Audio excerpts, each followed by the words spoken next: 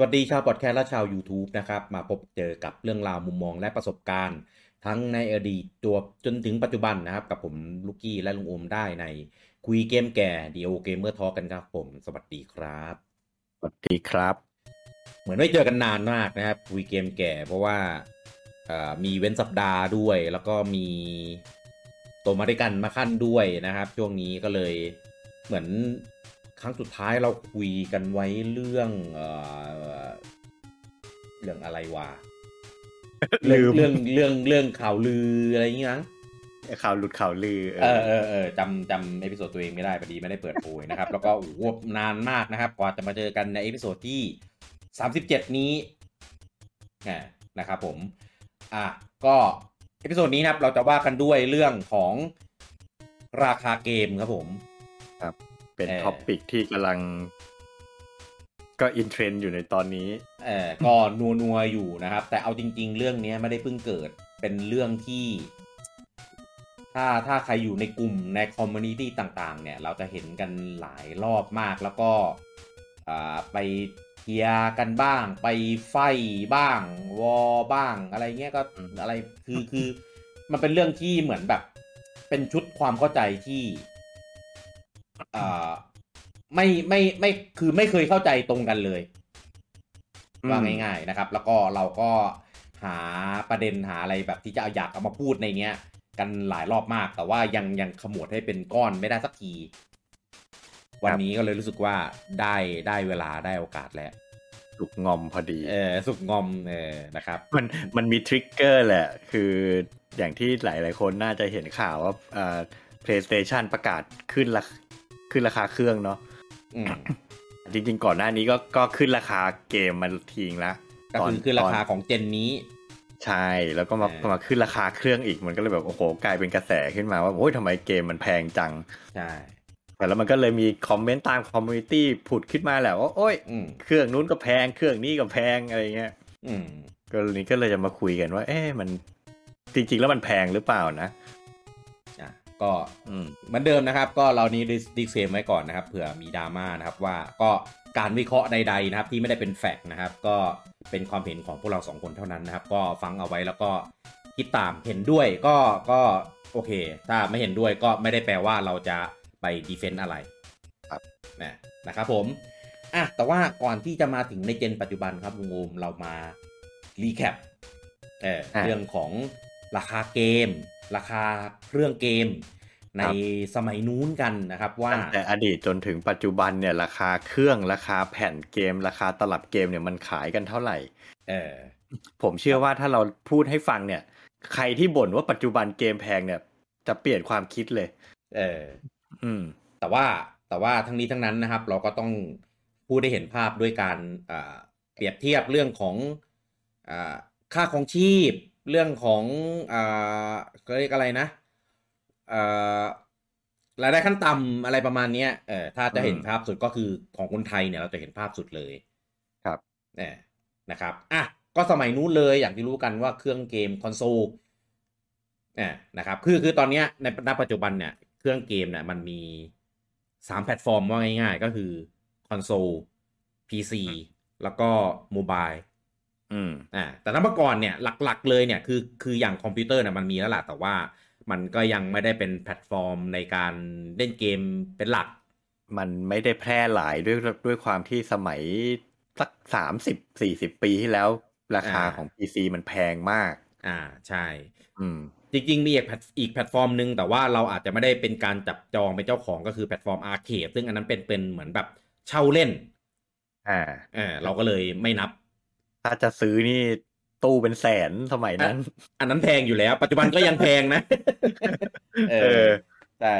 ก็เลยไม่นับไปนะครับผมถ้าเป็นเมื่อก่อนก็หลักๆก็จะมีเป็นพวกคอนโซลโฮมคอนโซลเนี่ยถ้าจริงๆถ้าเก่ากว่านั้นก็จะเป็นพวกอัตาลีแต่เนี้ยยากและที่จะ track ข้อมูลเพราะว่าเอาจริงก็เก่ามากเอามาเป็นผมไปเจอข้อมูลนิดของอัตาลีเนี่ยใช่แบบไม่ใช่ข้อมูลออฟฟิเชียลแต่เหมือนเป็นสกู๊ปที่ค่ายไหนทำขึ้นมาเขาเปรียบเทียบราคาเกมแต่ผมทำหายไปแล้ว ครับ แต่แต่แบบถ้าเทียบออกมาอาตาลินะอาตาลิรุ่นอืมรุ่นอะไรสักรุ่นหนึ่งอ่ะก่อนที่จะครับมีฟามิคอมอีกอ่ะอ่าถ้าเทียบถ้าเทียบราคากับอัตราเงินเฟ้อในปัจจุบันอ่ะมันจะแพงแบบแพงระดับ next gen ตอนนี้เลยอ่ะอันนี้หมายถึงฮาร์ดแวร์ใช่ไหมใช่ตัวเครื่องอ่านะเออก็ก็ถ้าเป็นราคาในตอนนี่นั้นเนี่ยไงนี่ไงนี่ไงเดี๋ยวเจอละเออในปี1977ครับอัตราลีอาตา2006ใช่ไหมอาตาลี2006ใช่ขายราคา200 เหรียญน่ะเออคิดดูปี1977อ่ะผมยังไม่ครับเกิดเลยอ่ะ200 เหรียญถ้าสองร้อตีเป็นยเหรียญเมื่อ40 กว่าปีที่แล้วอ่ะถ้าตีตามเรทปัจจุบันนะครับก็ตีซะ35ใช่ไหมเออ35ก็คือเท่าไหร่วะเนี่ย7,000เหรอ7,000 กว่าบาท7,000 กว่าบาท7,000 กว่าบาทเมื่อ40 ปีที่แล้วนะเออ ยุคนั้นทองบาทละ10,000นะเออไม่ถึงด้วยไม่ถึง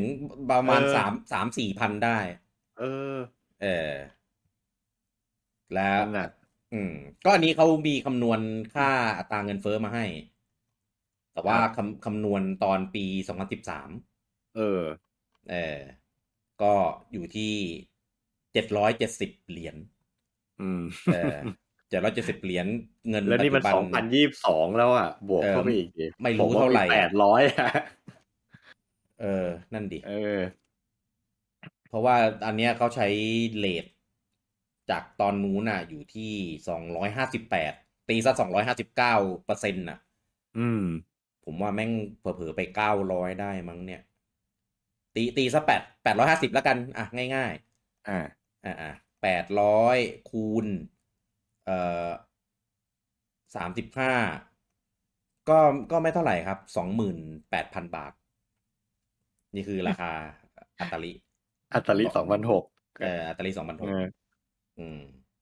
ก็ทำเป็นเล่นไปอ่ะถ้าเอาจนเจนที่เราคุ้นเคยที่เราเกิดทันก็แล้วกันอ่า แม้กระทั่งเครื่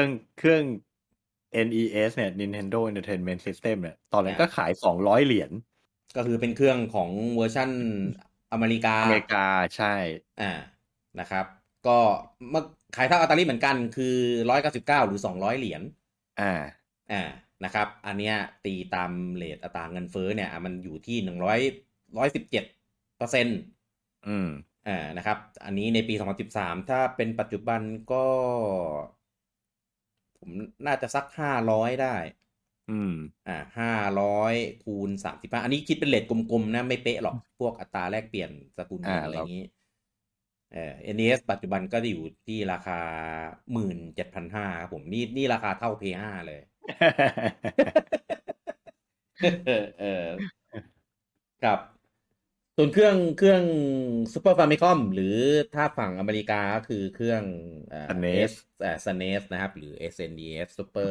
Nintendo อืม Entertainment System นะครับก็เป็น199เหมือนกันคือนินเนี่ยจะยืนพื้นขายเครื่องฮาร์ดแวร์ของตัวเองเนี่ยคอนโซลนะไม่นับเครื่องพกพาอยู่ที่200 เหรียญหมดเลยคทุกรับเจนเลยตั้งแต่ใช่ฟามิคอมตั้งแต่ NES SNES เออ N64 N64 เกมเกมคิวคิวขาย200 เหรียญหมดเลยใช่แต่ว่าหลายคนอาจจะงงว่าทำไมค่าตังเงินเฟ้อมันต่างกันมันตามเวลาไงก็อัตราลิขายก่อนใช่ไหมล่ะใช่มันก็มีเวลาให้เงินช่วงเวลาเงินมันเฟ้อมันเปอร์เซ็นต์มันเยอะกว่ามันนานกว่าก็ลดหลั่นไปนะครับผมก็เอ่อเขาคำนวณไปเอาเวลาไปตามนั้นละกัน2013ที่เหลือก็ลองไปคำนวณกันง่ายอืมๆนะครับเครื่องซูเปอร์เนี่ยอยู่ก็เทียบแล้วก็คือ343คูณ 35นะครับก็ประก็คือมาณ10,000อ่ะ12,000อืม12,000นะครับส่วน N64 นะครับก็ตอนนั้นขาย199เหมือนกันตอนนี้ก็ตีเป็นประมาณ298ก็คือ300นั่นแหละ300คูณ 35ก็ประมาณ1,500อืมนะครับส่วนเกมคิวบ์นะครับเกมคิว264ก็เป็น265คูณ 35ก็อยู่ที่9,275 บาทอืมส่วน V เนี่ยปรับราคาแล้วกลายเป็น250ใช่กลายเป็น250นะครับอันนี้ไม่นานมากนะครับก็เพิ่มเงินเฟ้อมาเป็น290ตีเป็น300แล้วกันเผื่อคูณ35ก็1,500 บาทก็โอเคครับ Wii U เนี่ย Wii U เนี่ยขายแพงมาก350รอไป350ขึ้นจาก V ไปอีก100 เหรียญนะ100 เหรียญก็คือ 3,000 กว่าบาทอ่ะอืมนะครับอันนี้เงินเฟ้อไม่มากนะครับเพราะว่ามันขายไปแค่ช่วงประมาณนี่ปีได้ อันนี้ช่วงเวลาเขามันแค่ปีเดียวไงมันเลยแบบขึ้นมาไม่เยอะใช่ใช่แต่ถ้าช่วงเวลานั้นมัน356ก็เป็นสัก370แล้วกันคูณ35ก็คือ12,950 บาทครับนะครับอันนี้คือเทียบจากอัตราเงินเฟ้อนะไม่ได้เทียบณราคาตอนนั้นทีนี้ไปดูเครื่องเอ่อเครื่องแฮนด์เฮลของปู่แฮนด์เฮลของปู่เนี่ยก็ขายราคาก่อนแกว่งหน่อยแล้วแต่ว่าสเปคจะขายแบบไหนเกมบอยตัวแรกนะครับที่เป็นตัวขาวดำเนี่ยก็คือ90 เหรียญอันนี้ขาย1989ถ้าเทียบอัตราเงินเฟ้อจนถึงปี2013ก็อยู่169ก็ตีเป็น170คูณ35ก็คือ5,950 บาทก็ยังไม่แพงนะแต่ถ้าดูจากสเปคจากอะไรก็นิดนึงใช่ก็คือ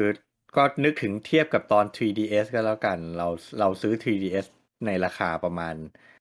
6-7 พันอ่ะ7,000นี่คือราคาในไทยเพราะว่าตอนไม่มีตัวแทนจำหน่ายในไทยใช่ราคาหิ้วนะถ้าราคาจริงก็ประมาณ 5,000 เหมือนกันใช่ใช่เพราะฉะนั้นเราซื้อ 3DS ในราคาเดียวกับเกมบอยนะส่วนเกมบอยคัลเลอร์นะครับขาย1998นะครับราคาตอนขายเนี่ยอยู่ที่70 เหรียญถูกลงมาจากเกมบอยรุ่นแรกตั้ง20 เหรียญเนี่ยเพราะว่าน่าแปลกใจมากเพราะว่าวัสดุการผลิตอะไรเงี้ยมันถูกลงไงตอนนั้นเทคโนโลยีมันถูกลงใช่เพราะว่ามันไม่ได้เปลี่ยนสเปคอะไรมากใช่ก็เปลี่ยนแผงสีเปลี่ยนตัวชิปเรนเดอร์นิดนึงอะไรอย่างนี้ก็70 เหรียญนะครับถ้าตีอัตราเงินเฟ้อปี2013ก็อยู่ที่100 เหรียญครับ100คูณ35ก็3,500 บาทถูกนะใช่ก็ถูกลงมาจากเกมบอยตัวธรรมดาใช่เพราะว่าเงินเฟ้อมันน้อยลงด้วยแล้วก็ถ้าเป็นเกมบอยแอดวานซ์นะครับอันนี้ขายปี2001นะครับอันนี้กระโดดขึ้นไปนะครับอยู่ที่99 เหรียญก็คือ101ครับเทียบเป็นอัตราเงินเฟ้อปี2013ก็อยู่ที่132คูณ35ก็4,620 บาทก็โอเคยังรับได้ผมจำไม่ได้ว่าตอนที่ผมซื้อเกมบอยราคาประมาณนี้แหละลุงงมเครื่องอะไรนะเกมบอยแอดวานซ์ไม่ได้ซื้อเราไม่ได้ซื้อใช่ไหมใช่ผมจำได้เพราะว่าตอนนั้นไปทำงานช่วงปิดเทอมแล้วก็เนี่ยได้ตังค์มาก็ไปลงกับเกมบอยแอดวานซ์หมดเลยครับไอที่น่าตกใจไอที่น่าตกใจคือเกมเกียร์เนี่ยแหละเกมมันแพงไงเกียร์แม่งเจนเดียวกับเกมบอยนะแต่ขาย150 เหรียญแพงกว่าเกมบอยเข้าไปเป็น60 เหรียญโอ้โหแพงมากแล้วยิ่งถ้าเทียบกับเกมบอยคัลเลอร์นะที่ว่าเป็นสีเหมือนกันนี่คือแบบพังเท่าตัวแพงกว่ากันเป็นเท่าตัวเลยคิดให้เขาซะหน่อยเกมเกียร์น่ะขายปี1991นะครับ150 เหรียญนะครับแล้วก็ตีกระตาเงินเฟ้อเป็น257 เหรียญนะครับ258คูณ35เกือบ 9,000ไงกับเครื่องเกมที่ใส่ฐานเล่นได้ครึ่งชั่วโมงต้องเสียบปลั๊กเล่นอยู่กับบ้านทีนี้มาดู DS นะครับเนี่ยเป็นเครื่องพกพาที่เริ่มแพงขึ้นเรื่อยๆแล้วนะครับ DS เนี่ยขายปี2004นะครับอยู่ที่150 เหรียญตีอัตราเงินเฟ้ออยู่ที่185คูณ35 6,400 บาทก็ยังโอเคยังโอเคตอนนั้น Day 1นะครับผมซื้อมาได้อยู่ที่8,900นี่คือราคาหิ้วเครื่องพกพานะนี่คือราคาหิ้วผมซื้อมาในราคาประมาณ 9,000 กว่า Day 1กันใช่ไหมไม่วันผมซื้อ DS Lite แต่เป็นราคาแบบแปลงแล้วพร้อมซุปเปอร์การ์ดไงพร้อมเมมซุปเปอร์การ์ดมันก็แพงนะมันแพงอันนั้นแหละทุเรศส่วน 3DS นะครับขาย2011ราคาตอนนั้น249พออัตราเงินเฟ้อมาไม่เยอะนะครับก็ขึ้นมาเป็น259ก็คือ260 ก็อุ้ยเดี๋ยวนะ มันราคา 35ราคาเท่าคอนโซลเจนนี้เลยวะใช่ ก็คือโคตรแพงเลยนะ 9,100ตอนนั้นน่ะก็โดนดราม่าว่าเครื่องราคาแพงมาก แพงมากแพงมาก ก็เลยมาปรับลดราคาหลังจากขายไปได้ประมาณ5เดือนลดไป80เหรียญน่ะก็เหลือประมาณ279ถ้าผมจำไม่ผิดเดี๋ยว250ลบ80ก็คือ170ก็คือ169นั่นแหละแต่อันนั้นก็ไม่นับแล้วกันมันเป็นราคาที่เขาปรับลดราคาลงมาผมเนี่ยซื้อ 3DS หลังอย่างที่มันลดราคาแล้วอ๋อไม่ได้เป็นท่านทูตเลยไม่ได้เป็นท่านทูตแต่ซื้อเมืองไทยไงซื้อมาบุญครองก็เลยไม่ได้ลดให้ผมไงก็ได้ราคาเดวันเหมือนเดิมเนี่ยก็ได้ราคาเดวันเหมือนเดิมอยู่ดีส่วน Switch เนี่ยฮาร์ดแวร์อันนี้มีตอนนี้มีมี3ราคา3เรทแต่ว่าเราเรทราคาเครื่องตัวออริจินอลแล้วกันก็คืออยู่ที่299กับ300นั่นแหละนะครับคูณ35อันนี้เราตีจากเรทปัจจุบันแล้วกันเพราะว่าราคามันไม่ได้ไปเทียบราคาปรับลดอะไรนะครับก็คือ 1,500 บาทถ้าเทียบกับราคา US ดอลลาร์ถ้าญี่ปุ่นน่ะจะถูกกว่านี้นิดนึงนะครับก็ตีถั่วๆเป็นประมาณหมื่นท้วนแล้วกันเราไม่ต้องเทียบราคาเครื่องโซนไทยนะเพราะโซนไทยมันอยู่ที่14,900อันนี้ราคาแบบออฟฟิเชียลแต่ว่ามันชี้วัดตรงนี้อะไรไม่ได้หรอกส่วนของเพื่อนบ้านนะครับผมเอาของ PlayStation ละกันPlay 1นะครับขาย1995ตอนนั้นเนี่ยราคา299เหรียญก็คือ300เหรียญนั่นแหละเปรียบเทียบเงินเฟ้อปี2013อยู่ที่460เหรียญครับ460คูณ35เดี๋ยว460คูณ35 16,100 บาทเท่าเราซื้อ Play 5ตอนนี้เลยPlay 2ครับขายปี2,299เหมือนกันนะครับเทียบอัตราเงินเฟ้อเนี่ยอยู่ที่407คูณ35ก็คือ 14,200 ถูกลงมาจากรุ่นแรกจาก Play 1Play 3นะครับอันนี้ไปไกลเลยครับทะลุโลกมากอันนี้ตำนานมากไม่เคยมีเครื่องเกมใดๆในโลกนี้ขายราคานี้มาก่อนนะครับผมขายปี2006นะครับพร้อมด้วยชิป CPU เซลล์นะครับ599เหรียญคือ600นั่นเองนะครับเทียบจากโดยอัตราเงินเฟ้อเนี่ยอยู่ที่695คูณ35นะครับผม 24,325 บาทนะครับน่าจะแพงที่สุดในประวัติศาสตร์ตอนนี้ก็การเกมแล้วเนี่ยแพงสุดแล้วไม่เคยเห็นเครื่องไหนขาย599มาก่อนนะครับส่วน PS4 นะครับPS4 นี่ลงไปเยอะเลยนะครับผมก็ขายปี2013นะครับขายที่ราคา399คือ400นะครับอันนี้ไม่ได้มีเทียบอัตราเงินเฟ้อนะครับก็คือ400คูณ35นะครับก็คือ 14,000 บาทครับจริงๆทุกวันนี้ราคาถูกกว่านี้เยอะมากใช่จริงๆผมไม่เราไม่รู้ราคาญี่ปุ่นแต่ว่าผมไปซื้อ PS4 ตอนผมไปญี่ปุ่นพอดี4รุ่นไหนรุ่นแรกแต่ว่าผมซื้อหลังจากที่มันออกมาเป็นปีแล้วนะแล้วไปด้วยความที่เป็นนักท่องเที่ยวแหละซื้อแล้วมันได้แวตคืนอะไรคืนเบ็ดเสร็จออกมาผมซื้อ PS4 มา 8,000 กว่าบาทเองถูกมากถูกมากผมซื้อ PS4 ตอนแรกสุดเลยนะ 17,500 เป็นโคตรแพงราคาฮิวใช่ไหมมาฮิวหรือเปล่าวะจำไม่ได้ Official ไทยครับหรอใช่เป็นมันพ่วงอะไรมาบ้างรวม Qzone มันเป็น Bundle Qzone ก็ลดซะ 2,000 ก็เหลือ 15,500 ครับอันนี้คือเครื่อง Day 1อันนี้เป็น Bundle แบบ Bundle Official ไหมหรือ Bundle แบบหรือว่าร้านเอามาบันเดิลเอง Official เลยคือมีที่ครอบกล่องเป็นลาย Qzone เลยโอเคคือจริงๆมันมีประเด็นเรื่องขายพ่วงที่อยากจะพูดถึงอยู่เหมือนกันเดี๋ยวเราเอาไปอันนั้นให้รีเลท เราค่อยๆไล่ไปก่อนเอาทีละเครื่องตะล่อมแต่ว่าผมซื้อ PS4 อีกรอบหนึ่งก็คือตอน PS4 Pro ครับอันนี้ซื้อตอนปี2019มั้งใช่ปี2019ซื้อมาแค่9,500แล้วอืมบันเดิลรวม2เกมโอ้โหทำไมถูกจัง ถูกมาก9,500 บาทรวมอ่าถ้าทำไม่ผิดน่าจะรวม Last of Us Remaster กับ God of War โอ้โหอย่างคุ้มใช่คือแถมเป็นแผ่นด้วยนะ อืมก็9,500แล้วก็แต่ว่าด้วยความที่เกมมันลดราคาเร็วมาก2เกมเนี้ยแล้วเกมมันก็ไม่ได้เป็นเกมที่ราคาแพง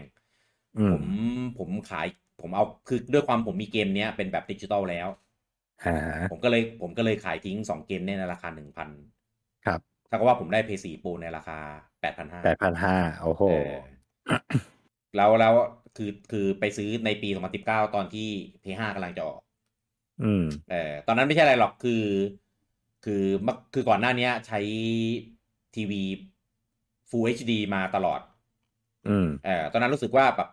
ได้เวลาแล้วจอ 4K จัดมาเลย65นิ้ว 4K นู่นนี่นั่นมาเล่น PS4 แล้วแบบโอ้โหเล่นรับไม่ได้ภาพเบลอมากก็เลยต้องจัด PS5 ไม่ใช่จัด PS5 จัด PS4 Pro อ่าค่อยสบายตาขึ้นหน่อยเป็นความอืกระแดะของม สายตาผมเองตอนนั้นนะถ้าไม่เปลี่ยนทีวีก็ไม่ต้องซื้อกะว่าคงไม่ได้ซื้อแน่ PS4 Pro อืมแต่ราคาดีนะครับอันนี้ไปดูอีกรุ่นหนึ่งอีกเจ้าหนึ่งนะครับผมก็คือ Xbox นะครับของ Microsoft นะครับ Xbox ตัว Original นะครับขายปี 2001นะครับหลัง Play 2ปีหนึ่งนะครับขายเท่ากันเลย299เหรียญนะครับก็คือครับ300นะครับอัตราเงินเฟ้อนะครับรวมไปแล้วก็คือ396อืม396คูณ35 13,860อืมนะครับก็ถือว่า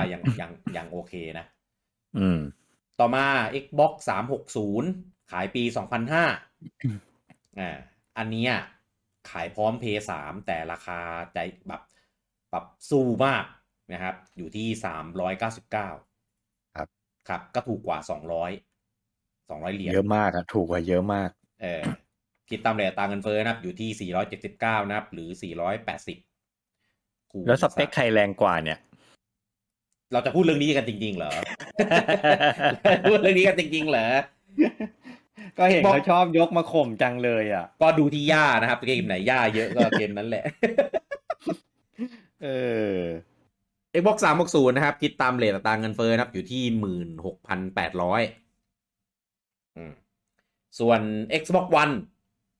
นะครับ Xbox One เนี่ยอยู่ที่499นะครับก็แพงกว่า PS4 100เหรียญสลับกันกับตอนเจนนั้นเพราะว่า Xbox One เนี่ยมันดันไปพ่วงกับ Kinect กินเน็กพ่วง Kinect แล้วก็เครื่องมันโหมันมีฟีเจอร์ Input อะไรของมันไม่รู้เยอะแยะที่ทำให้เป็นแบบ Home Entertainment ตอนนั้นใส่มาเยอะอ่ะเยอะเกินไปนะครับก็เลยขายแพงนะครับ499ก็ตีซะ500นะครับคูณ35 17,500ครับเออก็อย่างที่ให้รู้กันว่ามันก็เลยแพ้ในเจนนั้นไปแต่ถ้าพูดอย่างนี้นะ ตอนนั้นน่ะมันเป็นช่วงที่โมเมนตัมของวงการมันสวิงกลับไปที่ PlayStation นั่นแหละเพราะว่า Xbox มันนำเสนออะไรใหม่ๆก่อนการเกินไปอ่ะคนรับไม่ได้ใช่แล้วแพงกว่าเขาด้วยขายแพงกว่าเขาเพราะไปยัดนู่นนี่นั่นที่แฟนๆน่ะไม่ได้อยากได้ไงก็เลยแบบบ่นว่าแพงแต่พอเมื่อกี้พอพูดว่าพอเทียบราคาออกมาถามว่า Xbox One ตอนนั้น17,000ราคามันเท่า PS5 ตอนนี้เลยนะแต่ว่าได้โอ้โหได้อุปกรณ์นู่นนี่นั่นเยอะแยะผมว่าจริงๆพอคิดอย่างนั้นจริงๆแล้วมันไม่ได้แพงหรอกเพียงแต่ว่ามันมาเร็วไปอ่ะมันมาขายในช่วงที่คนเขายังไม่อยากได้กันอ่ะใช่แต่ถ้าลองมาขายแบบนั้นในตอนนี้ผมว่าไม่ได้แพงเลยนะผมว่ามันไปใส่ฟีเจอร์ที่ทำให้คนเล่นคนซื้อเนี่ยรู้สึกว่าโดนยัดเยียด โดนยัดเยียดใช่ อย่างเช่น Kinect เงี้ยคือแบบถ้าคนไม่เล่นนะแต่ว่าซื้อแล้วต้องมีเงี้ยมันก็รู้สึกว่าแบบยัดเยียดไงถูกคืออ่ามุมมองนะสมัยนั้นน่ะอืมคนเขาเรียกกระแสสตรีมมิ่งมันยังไม่มาไงอ่าใช่เพราะฉะนั้นคินเน็กเนี่ยมันเลยเป็นอะไรที่แบบมันเอาไว้เล่นเกมบางเกมอ่ะเล่นแค่ไม่กี่เกมอ่ะอืมใช่ไหมเพราะฉะนั้นการโดนยัดเยียดอุปกรณ์ที่เราแทบจะไม่ได้ใช้มาแล้วบวกราคาเพิ่มไปตั้ง100 เหรียญมันก็เลยดูทุเรศอ่ะใช่แต่ถามว่าปัจจุบันเนี่ยถ้าบันเดิลคินเน็กมาให้ในกล่องเลยผมจะโคตรแฮปปี้เลยอ่า ผมอยากให้มันบันเดิลมาด้วยซ้ำทำไมกูต้องไปซื้อแยกเองวะเนี่ย เออเออทุกวันนี้แทบจะไม่บันเดิลอะไรแล้วแทบจะเป็นเครื่องกับจอยกับสายไฟปกติใช่แล้วใช่เออยังบ่นอยู่เลยว่าแบบเฮ้ยทำไมซีรีส์ X มันไม่ให้คินเน็กมาวะเออหรืออย่างมือถือเงี้ยก็แทบจะไม่แถมที่ชาร์จกันแล้วเนี่ยใช่อะไรแบบใช่แล้วนั้นนะจริงๆอย่างหนึ่งอะที่ต้องพูดอะก็คือว่าถึงแม้เราจะดูว่าราคาเกมเครื่องเกมในปัจจุบันมันแบบถ้าเทียบอัตราเงินเฟ้ออะอืมตั้งแต่อดีตจนถึงปัจจุบันอะ value ของราคาเครื่องเกมอะแทบจะไม่ได้ต่างกันเท่าไหร่เลย อืมแต่โอเคแหละเทคโนโลยีมันสูงขึ้นตามยุคสมัยอะนะครับแต่ว่าในขณะเดียวกันอย่างที่พูดเนี่ยอุปกรณ์ที่ให้มามันก็นะขึ้นลงอ่ะอืมใช่ไหมใช่เพราะฉะนั้นมันก็พูดยากถ้าจะพูดว่าเครื่องเกมมันแพงขึ้นเรื่อยๆก็คงผมว่าไม่ใช่อ่ะถ้าเทียบกันด้วยหลายๆปัจจัยอะเนาะทั้งเทคโนโลยีทั้งอัตราเงินเฟ้ออะไรเงี้ยเพราะฉะนั้นจริงๆแล้วราคาเครื่องเกมแทบไม่ได้เปลี่ยนแปลงไปเลยอืมมันก็ขายในเลนส์ที่ลูกค้าอย่างเราอ่ะรับได้เอื้อมถึงได้มาตลอด ใกล้ใกล้เคียงเดิมว่างั้นใช่ยกเว้น EP3อ่ะแม่งแพงอะไร แพงชิปเซลล์ไง เออผมว่าทุกวันคือนี้มันใครซื้อตอนเดย์วันนี่แม่งต้องแบบเดนตายอ่ะแฟนเดนตายซื้อเอเครื่องอเกมในราคานั้นได้นะแบบโอ้โหผมผมไม่ได้ซื้อ Day One เออเครื่อง Day One น่ะจะมีฮาร์ดดิสก์20กิกแล้วก็มีครับรู USB รู USB เนี่ย4รูอืมเป็นเหมือนแบบเสียบเสียบSD card ได้ด้วยมั้งไม่แน่ใจอ่ะแล้วก็มีแบบอืมช่องเปิดปิดข้างหน้าคือแบบโอ้โหพี่จะทำรู USB ไว้เสียบอะไรเยอะแยะขนาดนั้นเออจอยก็เป็นจอยไร้สาย อืมคงกะว่าแบบเล่นแบบเสียบอุปกรณ์เสียบอะไรแบบเยอะๆหลายคนอะไรอย่างเงี้ยอืมเออคือนิสัยโซนี่ชอบใส่มาเผื่ออ่าๆตั้งแต่ไหนแต่ไรแล้วทุกเครื่องอ่ะเพย์ 1เพย์ 2รูนั้นจะต้องมีรูนี้ พอร์ตปริศนา วีต้าอย่างเงี้ย เออแล้วก็เลยทำให้ต้นทุนมันแพงไงทุกวันนี้คนยังไม่รู้เลยนะพอร์ตนั้นอะไว้ทำอะไรนั่นน่ะดิยังเพราะว่าเขาแพร่ไปก่อนที่จะออกอุปกรณ์อะไรพวกนั้นออกมาไงอันนี้พูดถึงวีต้าเนาะวีต้าก็จริงๆเพย์ 1ก็มีพอร์ตปริศนาอยู่อันหนึ่งครับถ้าใครเกิดทันนะครับเพย์ 1รุ่นแรกๆอ่ะจะมีพอร์ตปริศนาอยู่อันหนึ่งที่โซนี่ไม่เคยออกอุปกรณ์อะไรมาเสียบกับไอ้พอร์ตนั้นเลยอืมแต่เติร์ดปาร์ตี้ทำออกมาเต็มเลยทั้งแอคชั่นรีเพย์ทั้ทั้งงการ์ดเล่นวิดีโอซีดีทั้งเสียบ VCD จอพกพาอะไรเงี้ยเอาไว้เสียบไอ้พอร์ตปริศนานั้นได้หมดเลยแต่เอโซนี่ไม่อเคยออกอุปกรณ์ตัวเองมาเสียบเลยเออเออ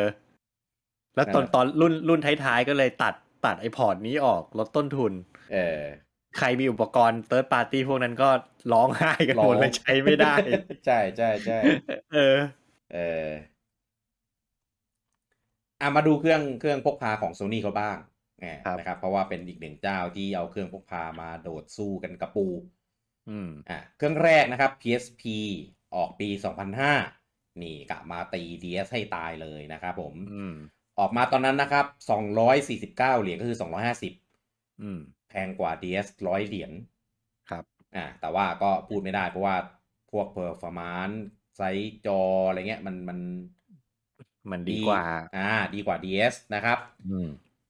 ก็เทียบตามอัตราเงินเฟ้อนะครับก็คือ299ก็คือ300นั่นแหละนะครับ300คูณ35 10,000อ่ะ1,500นี่คือเครื่องพกพา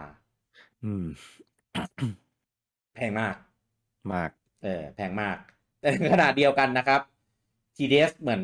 ปู่ เหมือนปู่ไม่รู้อ่ะก็หลังจากนั้นประมาณแบบ6 ปีปู่ก็บอกราคาเดียวนี้อีกทำไมแบบปู่ไม่ดูการบ้านชาวบ้านวะว่าเขาทำมาแล้วมันเป็นยังไงทำไมถึงกล้าผมว่าฉวยโอกาสอ่ะอ๋อผมว่าเป็นการฉวยโอกาสเห็น PSP ราคานี้ก็ขายได้อ่ะขายได้ใช่ไหมอืมเอออ่ะพอมารุ่นต่อมานะครับผมก็เป็น PS Vita ก็ยังคงครับขายราคาเดิมนะครับในปี2012เนี่ย249ก็คือ250อืมอ่าแบบอัตราเงินเฟ้อขึ้นมานิดหน่อยนะครับก็คือ254ก็คือ255คูณ35 8,900อืมเออก็เอาจริงๆนะถ้าเทียบกับเพอร์ฟอร์มานซ์ของ Vita ผมว่าราคาเนี้ยพอรับได้ ใช่ทั้งปุ่มเปิ่มอะไรที่เขาทำมาหน้าจอทัชสกรีนไม่นับข้อเสียเรื่องแบบไอ้ทัดหลังใส่มาทำไมโอเคแหละมันเพิ่มมันแพงเพราะไอ้ตรงเทคโนโลยีนั้นด้วยแต่ว่ามันไม่ใช่ข้อเสียดิมันเป็นจุดขายนะ จุดขายใช่ไหม ขายผมนี่แหละ แล้วก็แต่ว่าไม่มีเมมในตัวอืมทั้งที่เป็นยุคที่แบบดิจิตอลเริ่มมาแล้วอะไรอย่างเงี้ยเออก็คืออย่างนี้ถ้าดูราคาหน้ากล่องอ่ะเหมือนไม่แพงอ่าแต่พอเพิ่มปัจจัยว่ามันไม่มีเมมมาให้แล้วต้องซื้อเมมเพิ่มเนี่ยกลายเป็นเออเครื่องที่โคตรแพงไปเลยอ่ะคือเมมก็ต้องเมมตัวเองแล้วก็เมมไม่ได้ราคาน่ารักเลยใช่คือมันเหมือนเป็นทริกกี้อ่ะเป็นกลยุทธ์เป็นการตลาดแบบทริกกี้ก็คือขายเครื่องในราคาที่ดูเหมือนไม่แพงอ่ะแต่บังคับให้ต้องซื้ออุปกรณ์เสริมซึ่งแม่งไปบวกราคาขายเมมแบบเวอร์มากย้ำเลยนะบังคับใช่บังคับถ้าไม่ใส่เมมเล่นไม่ได้อ่ะเอแล้วอมันเป็นยุคที่ SD card ราคาถูกแล้วอ่ะใช่คือเราสามารถซื้อ SD card 32กิกได้ในราคาแบบพันนิดอย่างเงี้ยแต่เมมของ Vita แม่ง3,000แพงมาก3 เท่าอ่ะแพงกว่า SD card 3 เท่าอ่ะเพื่อคือมันน่าโมโหตรงนี้คือต่อให้คุณซื้อเครื่องมาคุณไม่เล่นแบบดิจิตอลเลยแล้วคุณซื้อเกมแบบตลับก็เล่นไม่อืมได้ครับเล่นไม่ได้เพราะมันบังคับเซฟเกมลงเครื่องไงมันต้อง install ไอคอนน่ะลงไปในเครื่องแต่ว่าเครื่องใช่ไม่มีเมมในตัวไงเออ เอออันนี้นอกเรื่องแต่ว่าเป็นความในใจของคนที่ซื้อเดวันแฟนโซนี่ยังด่าเรื่องเนี้ย ด่าเปล่าไม่รู้ผมจำไม่ได้แต่ผมเนี่ยด่าเฮ้ยมีแน่นอนไอ้แบบผมเห็นขนาดแฟนโซนี่กันเองยังด่าเลยแต่มันมันจะมีแฟนโซนี่บางคนที่ไม่เคยด่าอวยอ๋อ จัดอวยจัดเลยเพราะว่าไม่เคยมีเครื่องก็เลยไม่รู้ว่ามีปัญหานี้ เขาก็อาจจะบออวยกว่าโซนี่บอกแล้วหรือเปล่าว่าต้องแบบมีเมมด้วยนะอะไรเงี้ยคือบอกไม่บอกอะมันไม่ใช่ปัญหาอืมปัญหาอยู่ที่คืออย่างน้อยคุณควรมีเมมสักนิดหนึ่งให้ install ไอคอนลงในเครื่องได้ไหมประเด็นคือมันไม่บอกไงอันนี้ผมไม่รู้มันไม่บอก อาจจะบอกอยู่ในเอ่term of use หรือเปล่างงแบบ ก่อใครนที่จะกด จะอ่าน ก่อนที่จะกด accept เพราะว่าก่อนที่ใช้งานคุณแบบต้องมีเมมนะอะไรเงี้ยอยู่ประมาณอืแบบม ข้อที่79จาก99ข้ออะไรเงี้ยต้องไปอ่านเอาเองโทษเออเอออ่ะทีนี้มาเจนปัจจุบันตอนนี้เจนปัจจุบันเนี่ยมีอยู่3เครื่องนะครับคอนโซลก็คืออย่างที่รู้กันคือมี PS5 มี Xbox Series ที่แต่ละเครื่องแต่ละเจ้าก็จะมีรุ่นของเขาต่างไปนะครับ PS5 เนี่ยมีรุ่นปกติกับรุ่นดิจิตอลโอลี่ครับรุ่นปกติอยู่ที่499ก็คือ500อืม500ก็คือแหมเทียบเป็นเงินไทยแล้วมันเจ็บใจจริงเอฟจีดๆ500คูณ35นะครับก็คือ17,500อืมนะครับส่วนรุ่นดิจิตอลเนี่ยอยู่ที่400ครับ400คูณ35นะครับก็คือ14,000อืมอืมส่วนในบล็อกก็มี2รุ่นเหมือนกันนะครับซีรีส์ X เนี่ยขายเท่ากับ P5 เลยก็คือ500ก็คือ17,500แต่ว่าซีรีส์ S เนี่ยดรอปราคาลงมาอีก200นะครับก็คืออยู่ที่300นะครับคูณ35ก็อยู่ที่1,500ซึ่งน่ากลัวมากเพราะว่าในขณะเดียวกัน Switch นะครับของปู่เนี่ยรุ่นปกตินะครับอยู่ที่ราคาเดียวกับซีรีส์ S เลยก็คือ300นะก็คือตีเป็นเงินไทยอยู่ที่1,500นี่แหละคือนอกจากจะตบโซนี่ได้ยังมาแซะปู่ได้อีกด้วย แล้วประเด็นคือตอนเนี้ยผมมาใช้ Series อยู่แล้วหลายๆคนในเนี้ยก็โดนตกด้วย Series ถึงแม้จะเริ่มด้วย Series แล้วก็รู้สึกว่าแม่งไม่จบไม่จบไปจบที่ Series X อยู่ดีแต่ว่าก็ก็ขายได้ก็ขายได้ผมเองก็เป็นฝั่งที่ใช้ Series S อยู่ก็รู้สึกว่าแม่งแม่งขายแบบขายได้ยังไงวะเพราะ performance อะไรต่างๆคือมันแบบมันถ้าเกินไม่ ราคามันเกินราคาเกินราคามากคือทุกอย่างนะเกือบจะเทียบเท่าซีรีส์ X เลยนอกจากไม่ได้รันที่ Full 4K แล้วก็กราฟิกเรื่องของ performance เรื่องของ ray tracing เรื่องของ120เฟรมอะไรอีกอะแรมอะไรพวกนี้อาจจะไม่ได้เท่ากันนะครับแต่ว่าถ้าคุณไม่ได้ใช้จอที่เป็น 4K แบบระดับ Full Performance หรือว่าคุณแค่อยากจะลองดูว่า Xbox หรือ Xbox Game Pass ของเขาดียังไงเนี่ยมันเป็นตัวเลือกที่ดีมากๆครับนะเป็นการทำตลาดที่แม่งโคตรน่ากลัวมากเออโอเคแหละของปู่สวิชเนี่ยมันพกพาได้นู่นนี่นั่นอะไรอย่างนี้ใช่ไหมถ้าเทียบในแบบนั้นก็ไม่มีใครไปสู้ปู่ได้หรอกแต่ว่าถ้าเทียบในแง่ของโฮมคอนโซลนี่คือแบบโหดมากนะครับแล้วขายราคาเท่ากันแต่ว่าปู่เนี่ยมี3 รุ่นด้วยกันนะครับก็คือสวิตไลท์ผมจำราคาสวิตไลท์ไม่ได้ว่ะเดี๋ยวขออนุญาตนะครับเพราะว่าผมเองไม่มีแล้วก็ไม่ใช่สายให้เล่นแฮนด์เฮลเอ่อทำไมราคามันมั่ววะเดี๋ยวนะขออนุญาตเปิดเว็บนะครับพอดีอันนี้ไม่ได้เปิดไว้ดูแต่ราคา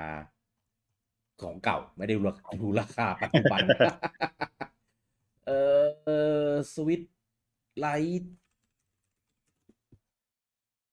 เท่าไหร่วะเนี่ยทำไมราคามันอะไรเนี่ยจะกำลังช่วยหายเดี๋ยวนะโทษทีครับ แต่ว่าตอนนี้ผมเห็นขายมือสองกันแบบ3,0003,000ไม่ถึง4,000อะคือแบบเฮ้ยทำไมทำไมราคามือสองมันลงไปได้ขนาดนั้นเออตกใจมากจนแบบหรือเราจะไปตกมาสักรุ่นหนึ่งมาเก็บไว้เจอแต่เว็บไทยนั่นน่ะสิทำไมมันมีแต่ราคาแบบของเว็บไทยก็ไม่รู้เหมือนกันนะเหมือนมันเช็ค IP เราพอเราอยู่เมืองไทยมันจับเราเข้าเว็บไทยเลยแต่ผมเซิร์ชเพย์ 5มันโชว์ราคาไอ้นี่นะแปลกมาก เลยไม่รู้ราคาเลยเนี่ยแย่มากเดี๋ยวคนก็ด่าเนี่ยมึงเป็นแฟน Nintendo ภาษาอะไรไม่รู้ราคาสวิตไลท์อ่ะราคาตอนเปิดตัว199ครับลุงโอม100 เหรียญ200นะครับตอนนี้ก็ยังเป็นราคาเดิมอยู่นะครับไม่ได้มีการปรับอะไรซะ200ก็คืออ่า7,000 7,0007,000 บาทก็ถือว่าเป็นรุ่นประหยัดนะจอยแยกไม่ได้ไม่มีระบบสั่นต่อแล้วก็ด็อกไม่ได้ต่อทีวีไม่ได้จอเล็กลงอะไรอย่างนี้นะครับก็แลกมากับสีสันที่มันสวยงามแล้วก็พรากคาถูกง่าย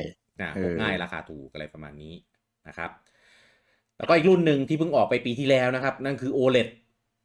ครับOLED นี่แพงขึ้นไปอีกราคาหนึ่งนะครับผมขายอยู่ที่349ก็คือแพงกว่ารุ่นปกติเนี่ย50 เหรียญก็คือ350นี่คือแพงกว่า Xbox Series S อีกนะ เออตอนตั้งราคาแรกคือแบบฮะช่างกล้าช่างกล้าปู่กล้ามากอืมคูณ35ก็คือ12,250 บาทเออโทษตอนแรกที่บอกว่าราคา14,900ในไทยเนี่ยมันคือราคา OLED ในไทยไม่ได้ขายราคานี้รุ่นธรรมดารู้สึกจะขายอยู่ที่11,500มั้งมี OLED เนี่ยขาย14,900ในไทยนะแต่ถ้าเทียบจากของ US เนี่ยอยู่ที่ประมาณ12,250 บาทครับนะครับแพงกว่า Xbox Series S อยู่50 เหรียญตอนแรกผมแบบเชี่ยปู่ทำอะไรวะเนี่ยกล้ากล้าเนาะแต่ก็ขายได้นะไม่ใช่ขายได้อย่างเดียวโอมขายดี ขายดีด้วยเอาอะไรมาขายดี ก็ฝรั่งมันถึงแซวตลอดไงว่า Nintendo Magic ไงแม่งแบบ ทำหาอะไรแพงๆมันก็ขายได้ของญี่ปุ่นน่ะล่าสุดอะลุงโอมขายได้แบบมากกว่ารุ่นธรรมดา3 เท่าอ่ะเออบ้าไปแล้วอืมแต่ญี่ปุ่นเขาแบบเน้นพวกพายแล้วไงครับเอออ่ะเนี่ยแหละก็เป็นราคาของเครื่องเกมต่างๆในปัจจุบันอ่ะแถมท่านนิดนึงเดี๋ยวจะหาว่าหามาไม่ครบนะครับผมอีกแพลตฟอร์มอื่นนะครับผมของโมบายอืมนะครับของโมบายเนี่ยคือ App Store กับ Play Store เนี่ยคือเมื่อก่อนเนี่ยเรทราคามันจะเป็นตีตามค่าเงินอืมค่าเงินผันผวนขึ้นลงอะไรเงี้ยราคาในแอปเนี่ยก็จะเปลี่ยนตามอืแต่มหลังจากปี2020อืมนะครับเปลี่ยนละไม่เป็นราคาฟิกซ์อยู่อืมที่ตีจาก US เลยนะครับคือ35 บาทครับคือถือว่าเรทโหดมากสมมติวันหนึ่งนะครับเรทค่าเงิน US มันอ่อนสมมอืมติตกไปถึง25 บาทเงี้ยเราก็ยังต้องซื้อแอปในเนี้ย35 บาทนะครับอืมอันนี้คือโมบายถ้าเขาไม่ปรับลดนะอ่าอันนี้คือฟิกแช่อยู่ที่35 บาทเลยแล้วคิดจากเรท US ด้วยอืมดีอย่างหนึ่งนะครับเขาตั้งราคาเนี้ยพอหลังจากนั้นนะมันมีเรื่องของกฎหมายภาษีอีคอมเมิร์ซอืมเราก็เลยไม่ได้ถูกบวกไปคือ35 บาทนี่คือเป็นราคารวมแวตแล้วรวมแวตรวมเอภาษีอไปแล้วใช่อืมคือก็ไปหักย้อนจากในนั้นเป็นระบบของเขาเรื่องของเขาอืมฮึอ่ะส่วนของแพลตฟอร์ม PC ครับก็มีทั้งของสตรีมแล้วก็ของ Epic ที่เป็นเจ้าใหญ่ๆในตอนนี้อืมนะครับก็เป็นราคา localize อืมนะครับก็เป็นราคาที่ตั้งราคาเฉพาะในประเทศไทยเลยตามค่าครองชีพครับนะครับแต่ว่าบางเกมก็ไม่นะครับบางเกมก็ตั้งราคาตามแปลงค่าเงินเหมือนกันอืมแล้วแต่เจ้าแล้วแต่ Publisher แล้วแต่ Developer อืมเพราะว่าอันนี้ไม่ได้ขายแบบตามสตูกลางนะแล้วแต่จะตั้งครับราคากันนะครับแต่ว่าก็ยังเป็นราคาโลคอลไลซ์บางเกมก็ถูกหลายๆเกมก็ถูกไม่ถึงพันอะไรเงี้ยอืมแต่ว่าเกมฝั่งญี่ปุ่นก็ส่วนใหญ่ก็ราคาจะพอๆกันครับครับอันนี้คือของ PC หมดแล้วนะครับทีนี้เนี่ยอ่าเราพูดถึงราคาของฮาร์ดแวร์ไปแล้ว มาดูราคาซอฟต์แวร์กันบ้างมาดูราคาซอฟต์แวร์นะครับซึ่งไอราคาฮาร์ดแวร์เนี่ยผมว่าไม่ค่อยมีประเด็นเรื่องของราคาแพงนู่นนี่นั่นหรอกเพราะว่าอย่างที่รู้กันว่ามันมีเรื่องของเงินเฟ้อเรื่องของเทคโนโลยีในฮาร์ดแวร์หรือแม้เครื่องหลังๆเนี่ยมันอาจจะไม่ได้เป็นเทคโนโลยีอะไรที่ไอ้นั่นมากสมมตินะแต่ว่ามันก็มีคอนโทรลเลอร์หรือมีฟีเจอร์อะไรที่มันแพงขึ้นไปอยู่ดี จริงคืออย่าง Switch เนี่ยก็จะแพงเพราะว่าหนึ่งมันมีจอในตัวมีแบตเตอรี่มีจอยคอนที่มี HD Rumble แยกเป็น2 ชิ้นได้มีเมมในตัวมาให้ด้วย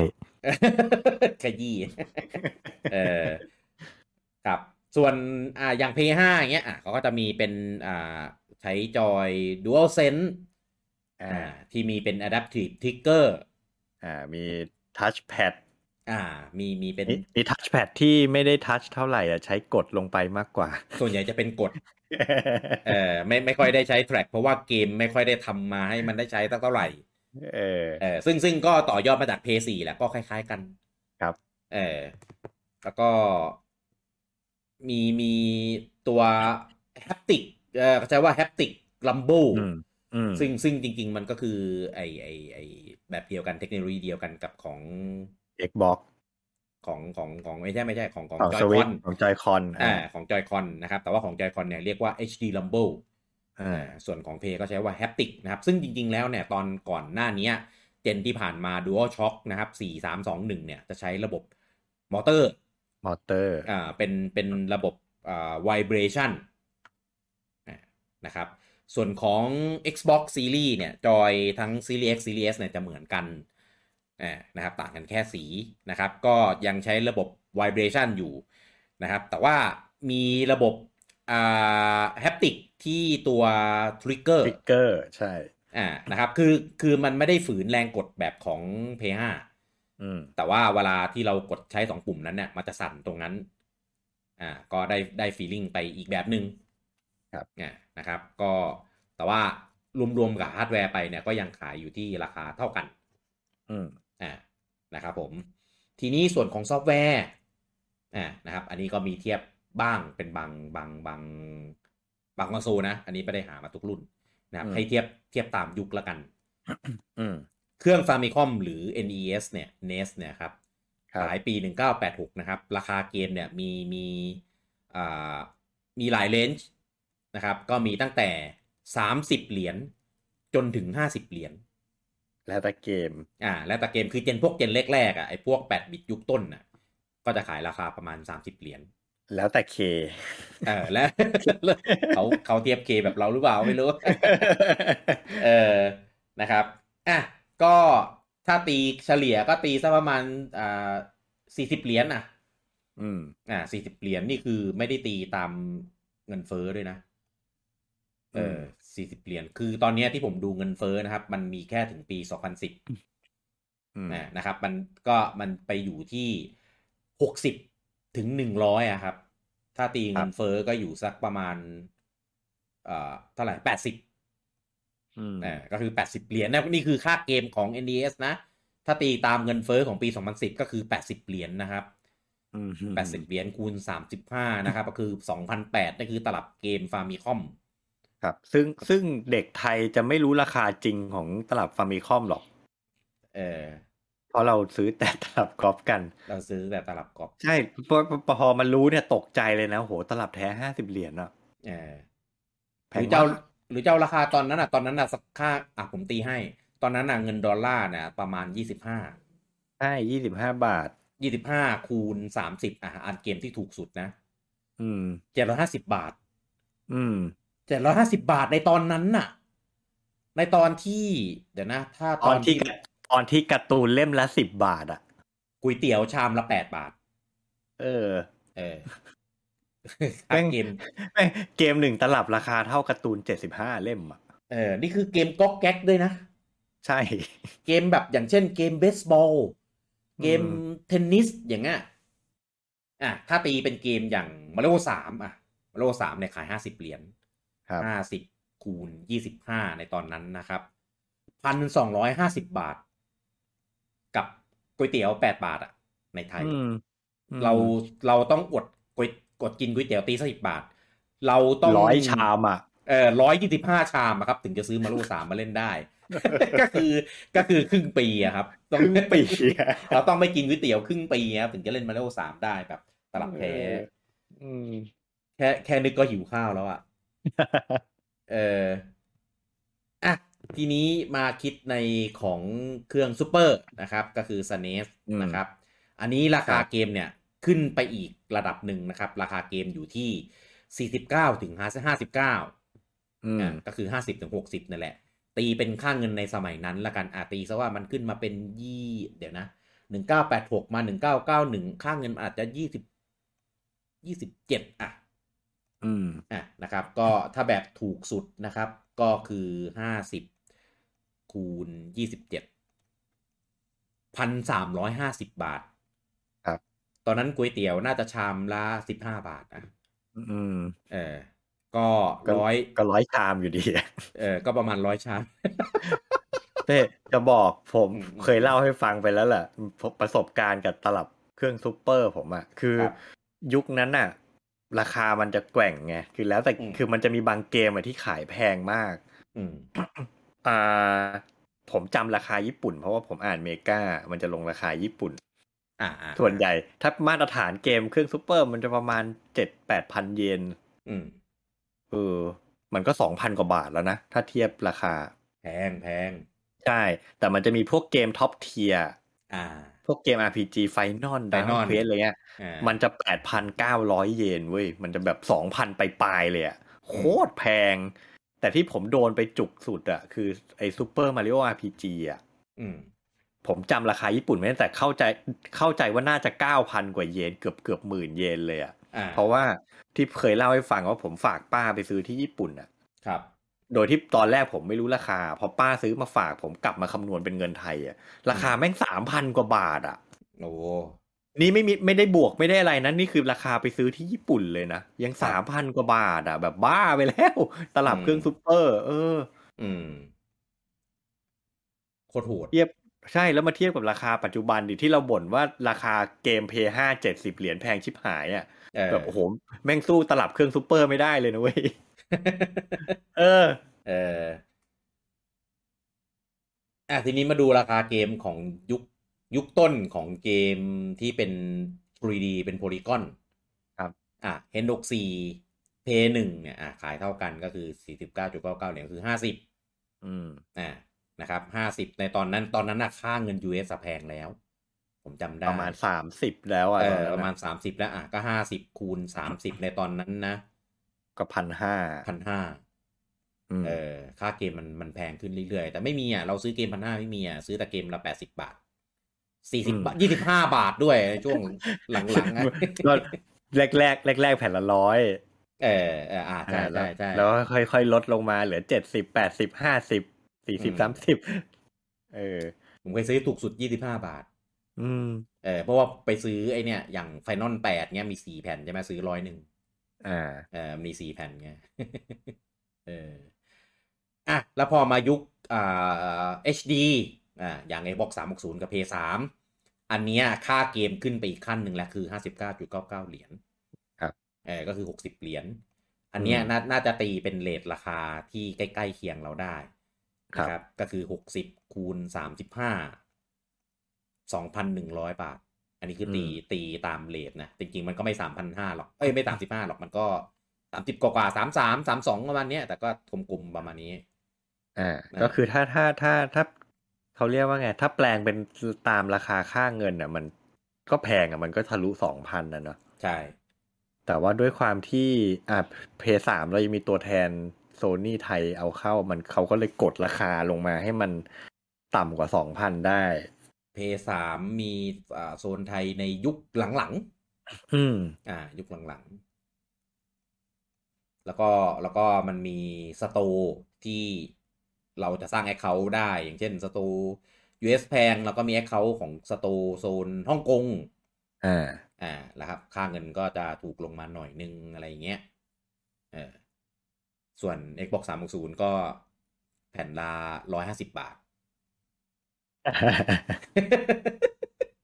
เออ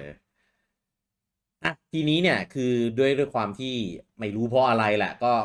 ค่าเกมเนี่ยเหมือนจะตั้งอยู่ที่59เนี่ยมาตั้งแต่เจนนั้นนะครับจะเป็นแฮนด์เฮลของปู่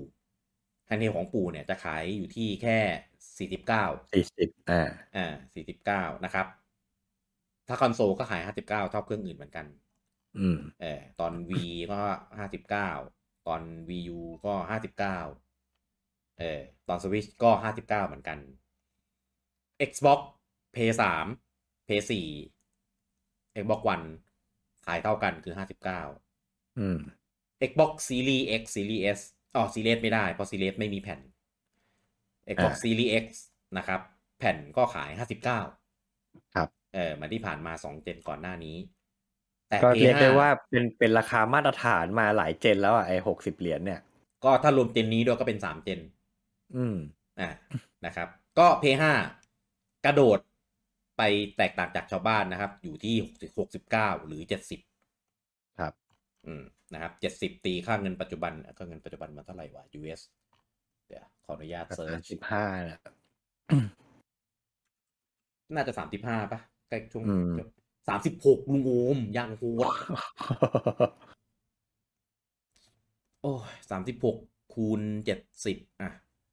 702,520 บาทครับแพงมากเดี๋ยวผมขอเบรกตรงนี้ก่อนตอนนี้เมื่อกี้เราไล่ราคาตั้งแต่อดีตมาถึงปัจจุบันเนาะขอสรุปตรงนี้นิดนึงประเด็นหนึ่งก่อนก็คือว่าปัจจุบันเนี่ยราคาเกมอ่ะสำหรับผมนะไม่ได้ถือว่าแพง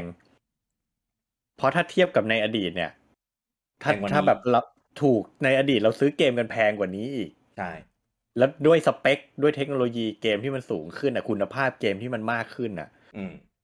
ซื้อในราคาที่ถูกลงหรือเท่ากับเมื่อ 20-30 ปีที่แล้วแต่ได้ของมีคุณภาพกว่าเป็นร้อยพันเท่าเพราะฉะนั้นผมฟันธงว่าราคาเกมในปัจจุบันเนี่ยไม่ได้แพง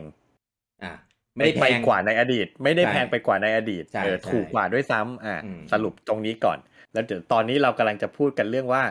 แล้วในปัจจุบันในเจนปัจจุบันเนี่ยแต่ละค่ายใครมันแพงกว่าใคร แต่เข้าเรื่องนั้นแล้วใช่ไหม อ่า คือคือเมื่อก่อนอ่ะเอาตรงๆมันเทียบยากด้วยค่าเงินด้วยอ่ามันไม่มีตัวแทนจำหน่ายในไทยด้วยมันไม่มี มันเป็นรา localize คาฮิ้วอะไรมันก็บวกกันไปมันเอก็เลยพูดอยากใช่เราไม่มีเขาเรียกอะไรมาตรฐานในการชี้วัดว่ามันถูกหรือมันแพงจริงๆแล้วอะไรเงี้ยเราก็ได้ดูแค่ตัวเลขของเมืองนอกซึ่งเมืองนอกอ่ะเขาคือเราเทียบไม่ได้เพราะว่าค่าครองชีพมันแตกต่างกัน ใช่ไม่ว่าจะเป็นญี่ปุ่นหรืออเมริกาหรือยุโรปก็ตามนี่เราไม่ได้พูดในเรทของญี่ปุ่นหรือยุโรปด้วยนะเพราะว่ายุโรปเนี่ยจะแพงกว่าอีกคืออย่างของอเมริกาเนี่ยขาย$59 USใช่ไหมครับของยุโรปเนี่ยขายแทบจะเปลี่ยนตัวเลขแทบจะเปลี่ยนแค่สกุลเงินตัวหลังเท่านั้นเองด้วยซ้เออราคาแทบไม่ได้เปลี่ยนอ่ะแค่ำเปลี่ยนแบบ US ขาย$60ที่เอออังกฤษก็แม่งก็ขาย60 ปอนด์อย่างนั้นเลยอ่ะอะไรแบบนั้นนะทั้งที่จริงค่าเงินปอนด์แพงกว่าดอลลาร์ตั้งเยอะอะใช่เออแต่ว่าค่าของชีพของ UK อะไรเงี้ยเขาสูงกว่ามากไงใช่เออผมเทียบค่าครองชีพให้อย่างนี้ครับเทียบกับญี่ปุ่นก็แล้วกันอ่าผมผมมาชอบเทียบเอาเกมมาไปเทียบกับการ์ตูนเข้าใจง่าย อ่าในยุคที่เอายุคไหนดีวะยุคเพย์ 1อ่ะเพย์ 1เพย์ 2อย่างเงี้ยครับการ์ตูนลิขสิทธิ์นะการ์ตูอืม นลิขสิทธิ์ในเมืองไทยเล่มละ25 ถึง 35 บาทอ่าเกมแผ่นแท้ PlayStation เกม PlayStation แผ่นแท้ประมาณ1,500อ่าแผ่นเกมแผ่นหนึ่งเท่ากับราคาเท่ากับการ์ตูนกี่เล่มวะ40 เล่มได้ไหมใช่ประมาณ40-50 เล่มอ่ะหมายถึงหาเป็นเงินไทยถูกไหมใช่ใช่ 40 กว่าเล่มประมาณ40-50 เล่มอ่ะเพราะฉะนั้นอืมมองในมุมของคนไทยอ่ะเกมแม่งแพงมากใช่แต่ถ้าเป็นคนญี่ปุ่นอ่ะอืมอ่าเดี๋ยวนะ50 เหรียญเป็นเงินญี่ปุ่นมันก็น่าจะประมาณแบบ5,000 เยนอ่ะอ่าเออกลมใช่ประมาณ4,900-5,000 เยนอะไรเงี้ยๆแต่ในขณะที่การ์ตูนญี่ปุ่นอ่ะเล่มหนึ่งอ่ะมัน400 เยนอ่ะอ่าก็เท่ากับเกมแผ่นหนึ่งอ่ะมันเท่ากับการ์ตูน10 กว่า เล่มเอง 10 เล่มใช่ถ้าเทียบค่าครองชีพแล้วอ่ะคือคนญี่ปุ่นความรู้สึกคนญี่ปุ่นซื้อเกมกับคนไทยซื้อเกมอ่ะแม่งต่างกันประมาณ10 เท่าอ่ะคนละเรื่องเลยอ่ะเออ เออใช่ใช่คือคือเทียบไม่ได้เลยอ่ะเสียเลยอ่ะเหมือนอย่างที่เคยมีคนเทียบว่าค่าเกมญี่ปุ่นเนี่ยเหมือนแบบเหมือนค่าข้าวแค่เท่าไหร่10 มื้ออะไรเงี้ยก็จริงก็แบบอะไรอ่ะกินข้าวแบบดีๆหน่อยนะแบบอ่าแบบร้านไม่ใช่ร้านข้างถนนอ่ะคสั่งรับราเมงชามหนึ่งแม่งก็อ่า เจ็ดก็700-800 เยนแล้วอ่ะใช่เขาเทียบเป็นก๋วยเตี๋ยวกับในไทยบอกกันราเมงอะไรก็ตีซะมื้อละ1,000 เยนไงเออมื้อละ1,000 เยนก็ไม่จริงๆไม่ถึงนะแค่5เองหนีถ้าอย่างงี้อืมเพราะว่ามื้อละ1,000 เยนใช่ไหมล่ะก็5 มื้อก็ได้ละเกมก็5 มื้อก็ได้เกมหนึ่งแล้วอ่ะเอของอ เราแม่งอดเป็นครึ่งปี ถ้าตอนนั้นน่ะก๋วยเตี๋ยวก็น่าจะชามประมาณ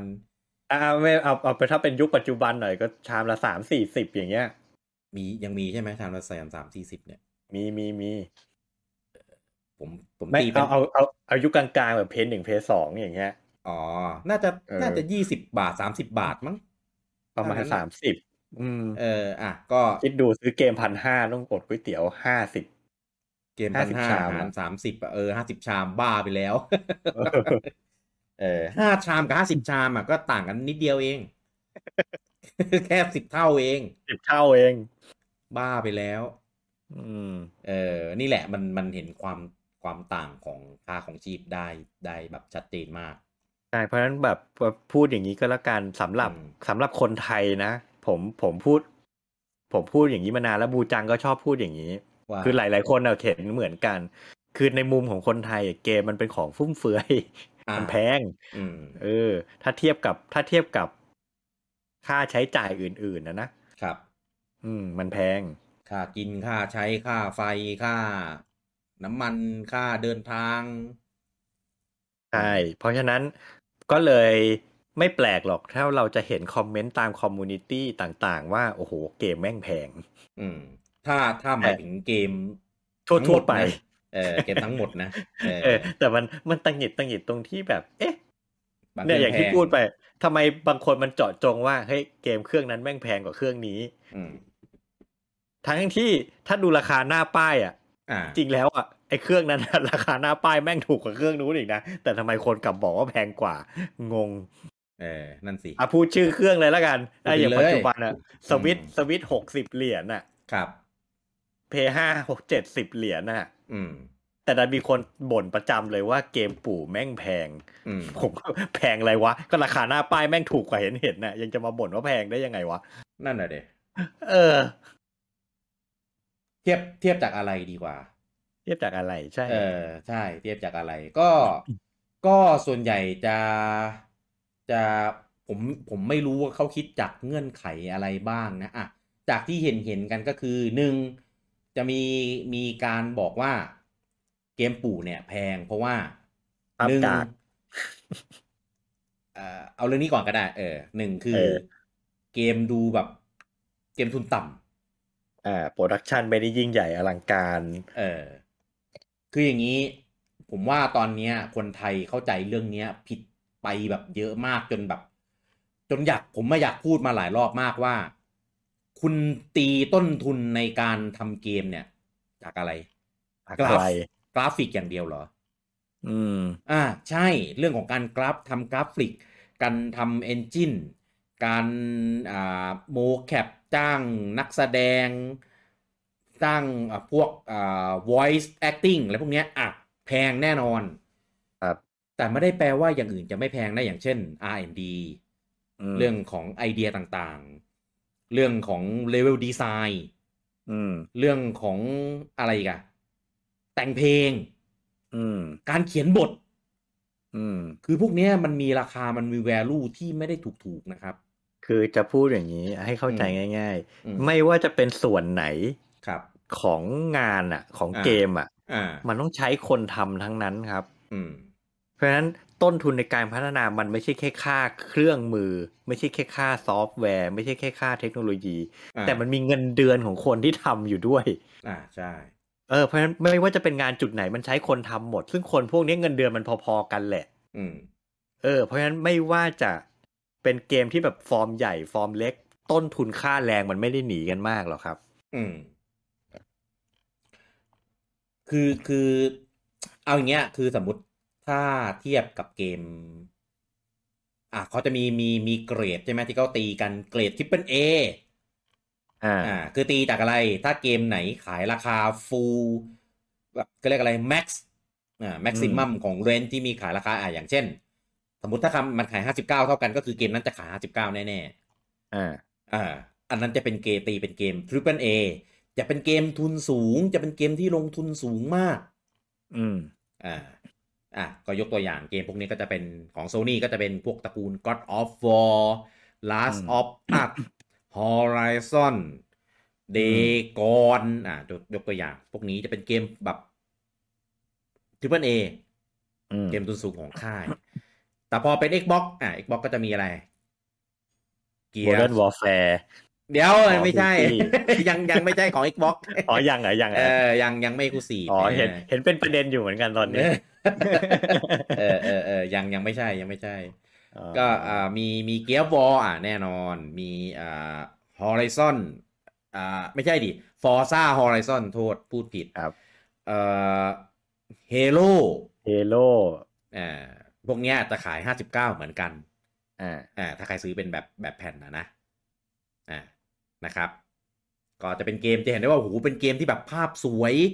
อลังการคัตซีนจุใจมีกราฟิกเป็นแบบสมจริงเป็นคนนู่นนี่นั่นทีนี้มาดูของปู่ครับเกมที่ขาย19 Zelda Mario Odyssey Xenoblade Metroid Metroid Dread เนี่ยก็ขาย59สปาตูนAnimal Crossing โปเกมอนโปเกมอนใช่จะเห็นได้ว่าเกมปู่คือภาพการ์ตูนทั้งนั้นครับภาพการ์ตูนฉากแบบไม่ได้สวย เปอร์ฟอร์มานซ์ไม่ได้ดีเข้าคัตซีนก็ไม่ได้อลังการอะไรมากเออไม่มีไม่มีโมแคปแน่ๆแหละ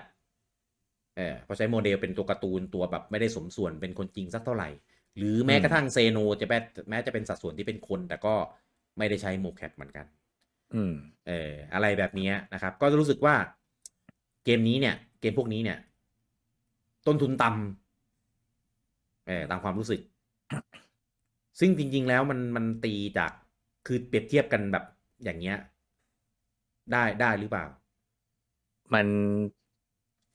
ไม่ได้ทั้งหมดอะเพราะว่าอย่างที่ผมพูดอะ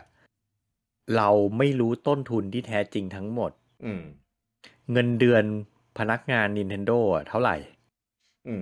เงินเดือนพนักงาน Sony เท่าไหร่อันนี้เราไม่รู้ไงเพราะต้นทุนค่าแรงมันเท่าไหร่เราไม่รู้อ่ะใช่ไหมแล้วอย่างเอาจริงไอ้ต้นทุนค่าเครื่องมือถามว่าบริษัทมันไม่ซื้อคอมใหม่ทุกครั้งที่มันทำเกมใหม่นะ มันก็ใช้คอมเครื่องเดิมเอนจินเอนจินซอฟต์แวร์มันก็ใช้ซอฟต์แวร์เดิมเขาไม่ได้ซื้อซอฟต์แวร์ใหม่ทุกครั้งที่เขาทำเกมใหม่นะครับเพราะฉะนั้นมันจะมีต้นทุนพวกนี้มันก็ลดลงไปตามกาลเวลาเพราะฉะนั้นจริงๆแล้วอย่าไปมองว่าแบบโอ้โหเกมที่มันมีโปรดักชันใหญ่โตต้นทุนมันจะต้องสูงเสมอไปบางครั้งต้นทุนมันก็ถูกมันมีวิธีการบริหารต้นทุนตั้งเยอะตั้งแยะหลายทางในขณะเดียวกันเห็นเกมที่ภาพดูใสๆก็ไม่ได้หมายความว่ามันไม่ได้ใช้เงินในการพัฒนานะใช่อย่างเช่นโยชิคราฟเต็ดเวิลด์เกมแบบโหภาพการ์ตูนกินดูแบบเด็กเล่นมากหรืออย่างเคอร์บี้สตาร์อ l ไลแอนซ์ที่เกมแบบแคชชวลมากเลยขาย59เหมือนกันคือต้นทุนมันมีหลายอย่างนอกจากเรื่องของผู้ที่พูดไปแล้วพวกการกราฟิกการพัฒนานู่นนี่นั่นใช่ไหมก็จะมีต้นทุนฮิดเด้นที่เราไม่รู้เรื่องของการค่าแรงค่าโฆษณาต้นทุนมาร์เก็ตติ้งถามว่าเนี่ยเกม Nintendo เกม Sony อย่างเงี้ยเอาเคอร์บี้เลยดูเบลดอยๆเนี่ยกับ Last of Us Part 1 ที่บอกว่าเป็นรีเมคเนี่ยคือถ้าดูเผินๆมันก็คงแบบโอ้โหต้นทุนพัฒนามันคงต่างกันเยอะแต่พูดกันแค่ในมุมค่าโฆษณาครับค่าโฆษณาเคอร์บี้ถูกกว่า Last of Us ป่ะผมคิดว่าไม่ก็เอาไปลงสมมุติว่าถ้ายังมีหนังสือเกมอยู่เอาไปลงเมกาค่าโฆษณามันต่างกันปะล่ะก็เมกาเอาคิดเรทเดียวกันเอาไปลง IGN ก็คิดเรทเดียวกันไม่ว่ามันจะเป็นเกมอะไรจากบริษัทไหนเพราะฉะนั้นต้นทุนพวกนี้มันไม่ได้ต่างกันนะครับก็เนี่ยสมมติปู่ไปผมไม่รู้เขาคิดตังค์ยังไงนะปู่ไปทำไลฟ์สตรีมใน YouTube เป็นไดเรกจ้างเอเจนซี่ทำคลิปอย่างเงี้ยในนั้นมีเคอร์บี้อยู่ด้วยกับ Sony ทำ State of Play จ้างเอเจนซี่เหมือนกันในนั้นก็มี Last of Us Part 1เหมือนกันผมสมมุติผมเป็นเอเจนซี่นะผมรับงาน2งานเลยผมรับทำโปรโมท Last of Us รับกับเคอร์บี้ผมคงไม่แบบโอ้โห Last of Us เป็นเกม Triple A ไม่งั้นผมชาร์จ Last of Us แพงกว่าหรอกคาเลนเดอร์ภาพมันสวยกว่าก็เลยมันเป็นวิดีโอเหมือนกันเว้ยเพราะฉะนั้นเนี่ยต้นทุนพวกนี้มันไม่ต่างกันคุณอย่าไปมองแค่ว่าอย่าไปมองแค่เรื่องกราฟิกโอเคไอ้ต้นทุนตรงนั้นอาจจะต่างกันแต่ค่าใช้จ่ายอื่นมันแทบไม่ต่างกันเลยครับKirby อาจจะเลเวลดีไซน์มาหลายปีมากโปรเจกต์ออนมาหลายปีมากไอเดียต่างๆมุกต่างๆที่คิดนี่คือแบบโหคิดกันหัวปูดอะไรเงี้ยเราไม่รู้ไงคือระยะเวลาในการพัฒนามันก็มีส่วนผกทำให้ต้นทุนมันแปรผันเพราะมันไปแปรผันตามค่าแรงไงสมมุติว่าเกมหนึ่งสมมุติ2เกมโปรเจกต์ขนาดใกล้ๆกันใช้ทีมทำ10คนเท่ากันตีง่ายๆว่า10คนนี้เงินเดือนเท่ากันหมดครับทั้ง2ทีมเลยเงินเดือนเท่ากันเกมแรกใช้10คนพัฒนา1ปี ก็ต้องจ่ายเงินเดือน10 คน1 ปี ใช่อีกเกมหนึ่งพัฒนา2 ปีมันก็ต้องจ่ายเงินเดือน10 คน2 ปีแค่นี้ต้นทุนค่าแรงมันก็ต่างกันแล้วไงอ่าเพราะฉะนั้นโดยปกติแล้วระยะเวลาในการพัฒนาเกมมันก็ประมาณนึงอะครับสมมุติว่าอย่างNaughty Dog ทำ Last of Us Part 1รีเมคใช่ไหมเขาบอกว่าเป็นรีเมคใช่ไหมรีเมครีเมครีเมคเนี่ยใช้เวลาเท่าไหร่สมมุติว่าปีหนึ่งหรือนานกว่านั้นเพราะเป็นรีเมคนี่ไม่รู้ไม่ตีสัก2 ปีตีสัก2 ปีไม่รู้ใช้คนกี่คน100 คน100 คนกับเคอร์บี้เกมอย่างนี้โอเคแฟร์คงไม่ทำถึง2 ปีปีหนึ่งเลทเซว่าปีหนึ่งแล้วดูจากโปรดักชันทำเป็นเล่นเคยดูเอ็นเครดิตกันหรือเปล่าเล่นเกมจบเกมอย่างเคอร์บี้ดูเอ็นเครดิตจะมีคนทำเป็น100 คนเหมือนกันนะครับเยอะใช่ป่ะเพราะฉะนั้นเนี่ยค่าแรงมันไม่ได้ถูกนะเว้ยโอเคแบบมันอาจจะพัฒนาสั้นกว่าทำให้ต้นทุนค่าแรงมันน้อยกว่าเกมใหญ่ๆที่มันพัฒนานานๆแต่จะมาพูดว่ามันถูกก็ไม่ใช่เพราะมันก็ใช้คนเป็น100เหมือนกันเอาอย่างนี้ด้วยความที่เรื่องเนี้ยมันเถียงมันก็ไม่จบหรอกเพราะว่าเราไม่มีทางรู้ข้อมูลจริงแค่อธิบายลอจิกให้ฟังไงว่าจริงๆแล้วมันดูแค่ภาพที่เห็นอย่างเดียวไม่ได้ใช่แม่ผมเคยเห็นในกลุ่มเนี่ยมีเหมือนเป็นคนที่อยู่วงในของการทำเกมเนี่ยมาร่วมวงด้วยร่วมวงบอกด้วยว่าคือแบบเกมปู่ต้นทุนมันถูกจริงนู่นนี่นั่นเพียงแต่ว่า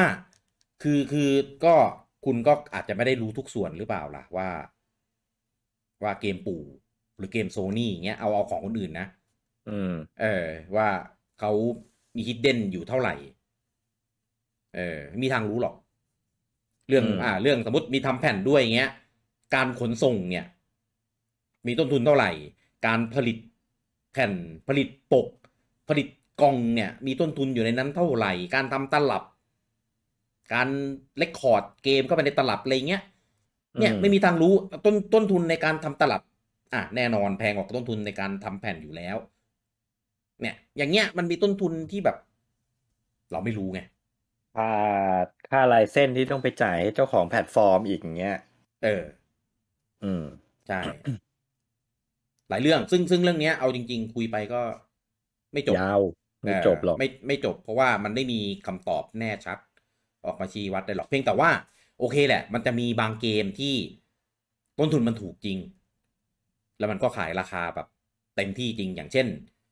Zelda Skyward Sword เนี่ยมันเป็นเกมรีมาร์ทแต่ว่าขายราคาเต็ม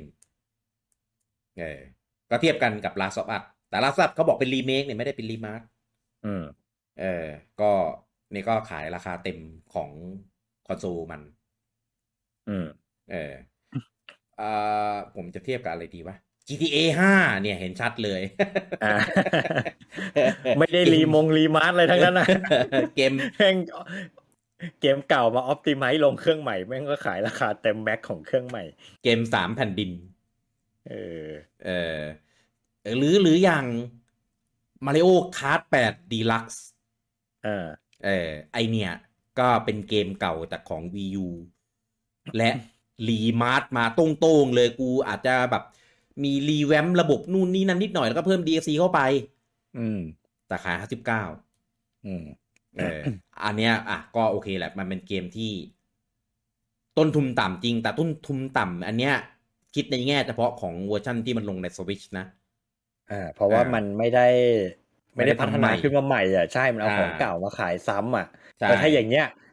พูดได้ว่าต้นทุนต่ำแต่ว่าถ้าเป็นอย่างเงี้ยเครื่องไหนๆก็เหมือนกันแหละพวกเกมรีมาร์ทั้งหลายทำเหมือนกันทุกค่ายครับใช่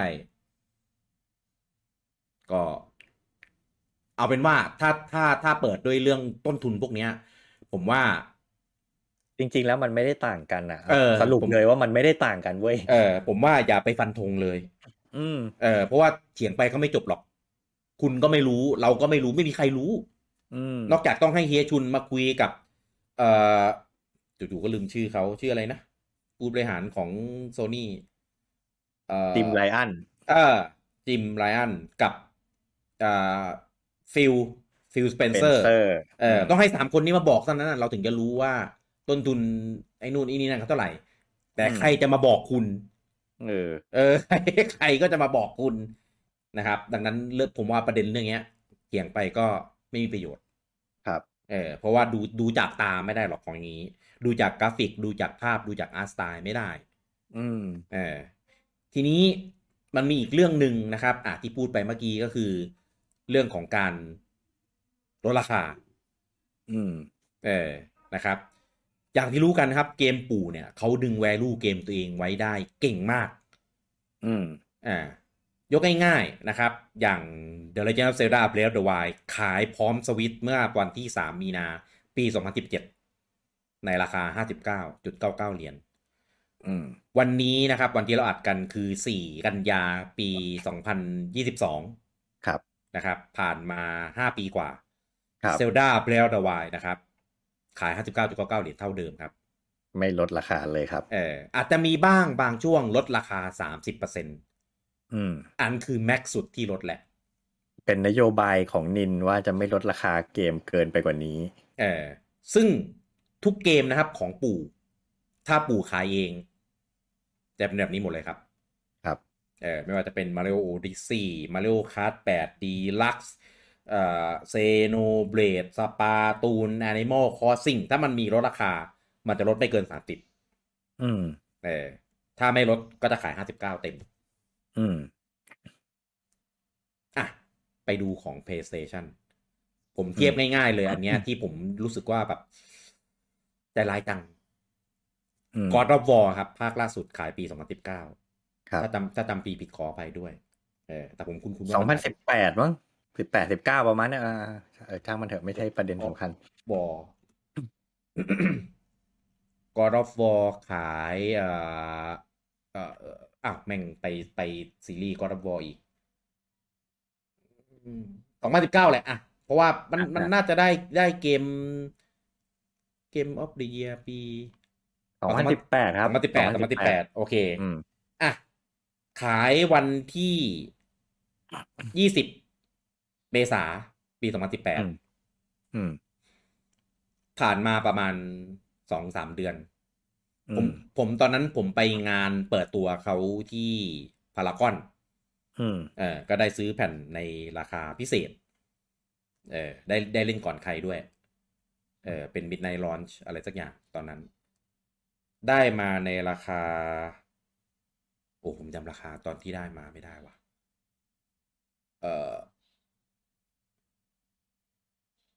น่าจะ1,650 บาทมันถูกกว่าเดิม200ถ้าจำไม่ผิดนะครับครับตีเป็นประมาณนั้นแหละหลังจากนั้นครับก็ผมไปซื้อแบบดิจิตอลเพราะว่าผมไม่ได้เป็นสายเก็บแผ่นผมเล่นจบแล้วผมเลยขายแผ่นทิ้งแล้วผมก็ซื้อดิจิตอลเก็บ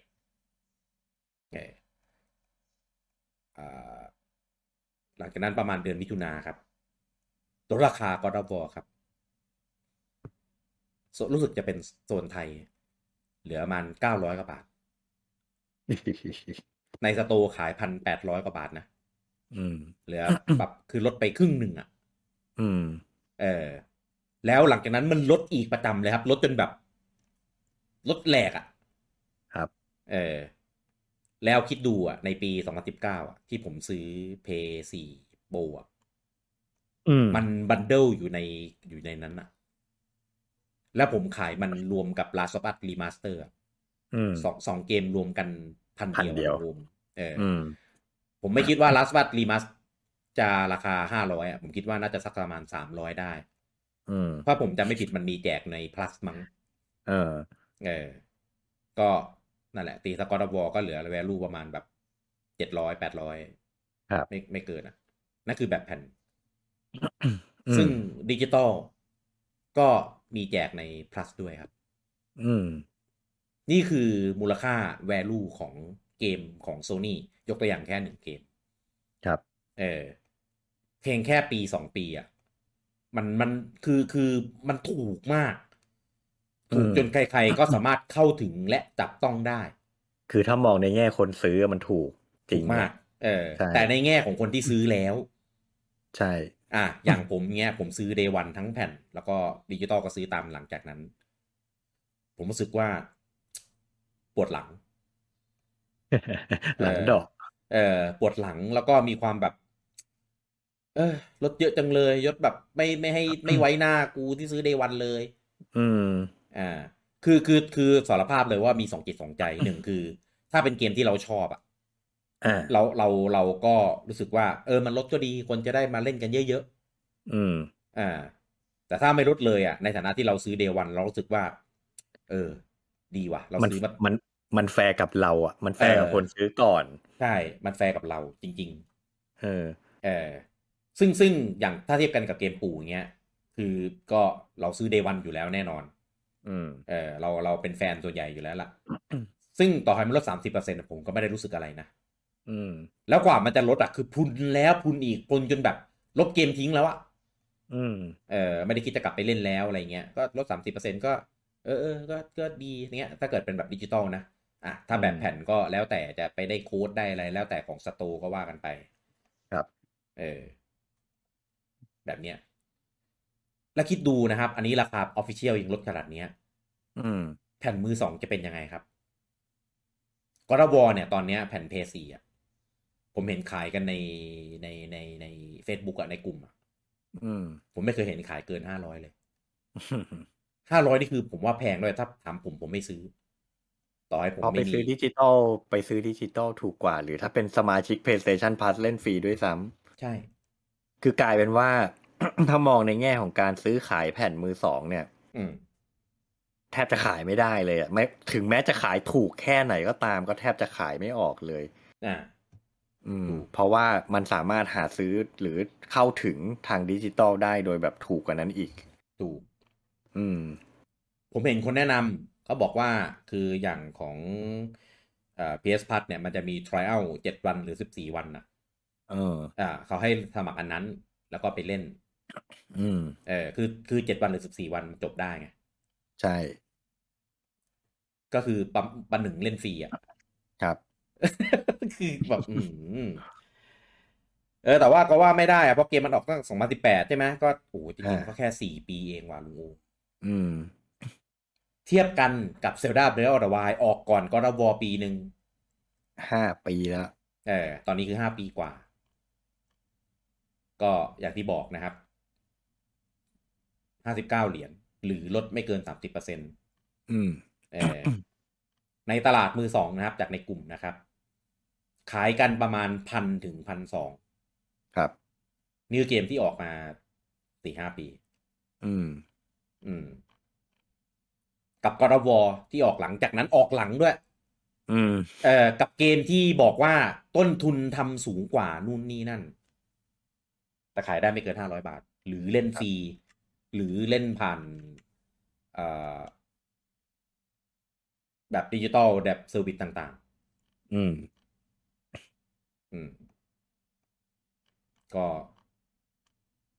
ก็เลยบอกว่าเกมปู่เนี่ยแพงคือมันนั้นคือผมพูดอย่างนี้ก่อนมันอยู่ที่มุมมองว่ามองจากมุมของใครถ้าเป็นคนที่คิดจะซื้อมาเล่นอย่างเดียวไม่เคยคิดจะขายเลยอย่างผมเป็นต้นหมายถึงซื้อเก็บเลยใช่ไหมซื้อเก็บเลยอย่างเงี้ยแน่นอนก็พูดเต็มปากเกมปู่แม่งแพงจริงเพราะมันไม่ลดใช่ป่ะในขณะที่ผมสามารถเล่น God of War ได้ในราคาแค่ไม่กี่ร้อยแต่ถ้าผมอยากเล่นเกมปู่แม่งไปซื้อมือสองยัง1,000 กว่าบาทเลยทั้งที่แม่งเกมโคตรเก่าเลยใช่ป่ะคือแพงไหมแพงจริงอันนี้ต้องยอมรับครับแต่ว่าถ้ามองในมุมอื่นๆการที่เกมแพงมันไม่ได้เป็นข้อเสียไปซะทั้งหมดอย่างที่คุณกี้กำลังจะอธิบายเนี่ยว่าการที่เกมแพงมันมีข้อดีอะไรก็คือถ้าเทียบถึงราคาเนี่ยใช่ของปู่คือแพงมากแล้วมันแทบจะไม่มีโอกาสได้ลดเยอะเลยครับไม่ว่าคุณจะซื้อแบบดิจิตอลหรือแบบแผ่นก็ตามครับนะครับหรือจะเป็นซื้อมือสองก็ตามไปเถอะนะครับคือที่เห็นมันมีปัญหากันก็มี2 อย่างประมาณนี้ คือถ้าเป็นแบบดิจิตอลเนี่ยก็คุณซื้อตอนเนี้ยสมมติถ้าไม่ได้ซื้อตอนลดราคานะคุณก็อืมจะได้ราคาเท่ากับผมที่ซื้อในตอนนั้นเลยอืมเออแต่ว่าสิ่งที่จะได้กลับไปก็คือคุณจะสบายใจว่าคุณจะไม่หลังหักแน่อืมอย่างน้อยถ้าก็ไม่ใช่อย่างน้อยก็ไม่ใช่เร็วๆนี้ไม่มีการเสียความรู้สึกว่าแบบโหโดนลดราคาหักหลังเอใช่ไหมอหรืครับอถ้าคิดจะขายต่อคุณอืมจะยังขายต่อได้ในราคาที่สมน้ำสมเนื้อจากตอนที่คุณซื้อมาอันนี้ผมพูดถึงดิจิตอล อ๋อถ้าดิจิตอลก็ตัดปัญหานั้นไปเพราะมันขายต่อไม่ได้อ่าอ่ะแต่ว่าคืออย่างนี้ถ้าเกมไหนที่คุณไม่ได้เดวันอ่ะแล้วมันผ่านมาเกิน2 หรือ 3 ปีแล้วอะอืมไม่ถ้าไม่ได้ลดราคาจนแบบน่าโดนมากๆอ่ะก็ไม่อยากให้ซื้อดิจิตอลครับเพราะว่ามันมีโอกาสที่จะลดราคามากกว่านั้นได้เพราะว่าอืมคือถ้าเป็นเมื่อก่อนนะของปู่เนี่ยพอออกไปสัก3-4 ปีเนี่ยปู่จะออกเวอร์ชันที่เรียกว่า Nintendo Select ลดราคาใช่จะเป็นแบบลดราคาต้นเลยอืมก็จะมีหลายราคามี19 เหรียญ29 เหรียญแล้วแต่เกมอืมอ่านะครับแต่ว่าตอนนี้ยังแต่ว่าครับก็มีโอกาสสูงมากครับถ้าใครจะซื้อดิจิตอลแบบเกมที่ออกมาแล้วเกิน3 ปีอ่ะก็ระวังอืมแต่ถ้าเป็นแบบแผ่นอันเนี้ยคนละเรื่องอืม นะครับแบบแผ่นเนี่ยคือต่อให้วันหนึ่งมันออก Nintendo Select เนี่ยปกมันจะน่าเกลียดมาก ปกมันจะเป็นเวอร์ชั่นที่แบบมีคำว่า Nido Select ลดกรอบเกมเล็กๆลงมาอะไรเงี้ยคือเป็นเวอร์ชั่นที่แบบคือถ้าคุณเป็นสายสะสมอ่ะคุณจะไม่อยากเก็บเวอร์ชันนี้เออเออนะครับดังนั้นถ้าใครมีเวอร์ชันแรกอ่ะ value ของมันนะครับนอกจากจะไม่ลดลงแล้วอาจจะเพิ่มขึ้นด้วยตอนนี้ผมเห็นขายในกลุ่มของของสวิตช์ต่างๆนะครับในไทยเนี่ย Zelda Breath of the Wild นะครับผมมือสองเนี่ย1,290 บาทลุงโอม อืม เออดังนั้นนะครับถ้าคุณซื้อไปเนี่ย1,290 บาทเนี่ยคุณสบายใจได้เลยว่าต่อให้อีกน้อยๆปีหนึ่งเนี่ยคุณก็สมมติคุณยังจะเก็บใช่ไหมมูลค่าของมันนะมันก็ยังอยู่เท่าเดิมอืม สมมติคุณเล่นจบแล้วคุณจะขายคุณซื้อมาวันนี้เกมเซลดาอาจจะเล่นสัก100-200 ชั่วโมงปีหน้าขายเดือนมกราเนี่ยขายอืม เผลอๆขายได้ในราคาเดิม1,290 บาทเสมือนเล่นเกมฟรีอืม แบบนี้ยังจะมองว่าเกมมันแพงอยู่อีกไหมคืออย่างนี้ อืมถ้าเทียบกับเครื่องอื่นน่ะอืมถ้าเอาไปเทียบกับเครื่องอื่นแพง อืม เพราะมันเห็นกันอยู่แบบราคามันต่างกันขนาดนั้น แต่อ่าถ้าคุณเขาเรียกว่าไง มันเป็นเรื่องของอีโคซิสเต็มอ่ะมันไม่อืมใช่แค่เรื่องของการเปรียบเทียบที่ป้ายราคา ครับแต่ว่าในขณะที่อีกเครื่องหนึ่งที่ราคาเกมมันถูกอ่ะอีโคอืมซิสเต็มมันจะเป็นอีกอย่างหนึ่งไง อ่าเออคุณซื้อได้ในราคาถูกก็จริงแต่เมื่อคุณขายราคามันจะตกลงไปเรื่อยๆๆๆๆแต่ในใช่ขณะที่ของปู่อ่ะราคามันแพงจริงแต่อีโคซิสเต็มมันไม่ได้เป็นแบบนั้นอืมราคาเกมมันไม่ตกถ้าคุณจะขายต่อคุณยังขายได้ในราคาที่แบบไม่ขาดทุนเท่าไหร่อ่ะอืมซึ่งผมไม่ได้จะมาดีเฟนต์ว่าเกมปู่ไม่ได้แพงนะผมยอืมอมรับแม่งแพงถ้าเทียบกับเครื่องอื่นยังไงแม่งก็แพงกว่า ครับแต่พยายามจะชี้ว่าในขณะที่มันแพงแต่มันก็มีข้อดีของมันอยู่เพราะฉะนั้นมันไม่ใช่แบบอืมมันไม่ได้มีแต่เรื่องเสียอ่าเพราะฉะนั้นมันถึงบอกว่ามันอยู่ที่มุมมองคนถ้าคนที่ชีวิตนี้ไม่คิดจะขายเกมเลยอย่างเงี้ยอ่าแล้วจะมาบ่นว่าเกมปู่แพงอันนี้ผมเข้าใจนะครับแต่ว่าถ้ามันอาจจะต้องเพิ่มเอฟฟอร์ตหน่อยถ้าคุณไม่อยากจะเสียเงินเยอะอะคุณอืมอาจจะต้องแบบเอาตัวเข้ามาอยู่ในอีโคซิสเต็มมันอะยอมครับซื้อเกมแพงแต่คุณก็ปล่อยขายมือสองหมุนเงินเอาอย่างเงี้ยอืมมันก็ไม่เดือดร้อนไงใช่เว้นแต่คุณเล่นเกมดิจิตอลโอลี่อย่างเงี้ยคุณก็จะเดือดร้อนเพราะขายต่อไม่ได้อืมอืมมูลค่ามันลดลงทุกวันอยู่แล้วถ้าซื้อแบบดิจิตอลเอออืมก็อันนี้ผมเทียบให้เห็นง่ายๆแล้วกันสมมติถ้าเกิดใครแบบเน้นซื้อแล้วขายนะแบบไม่ได้เก็บนะอืมเซลดาเบรดวาย1,890 บาทเดวัน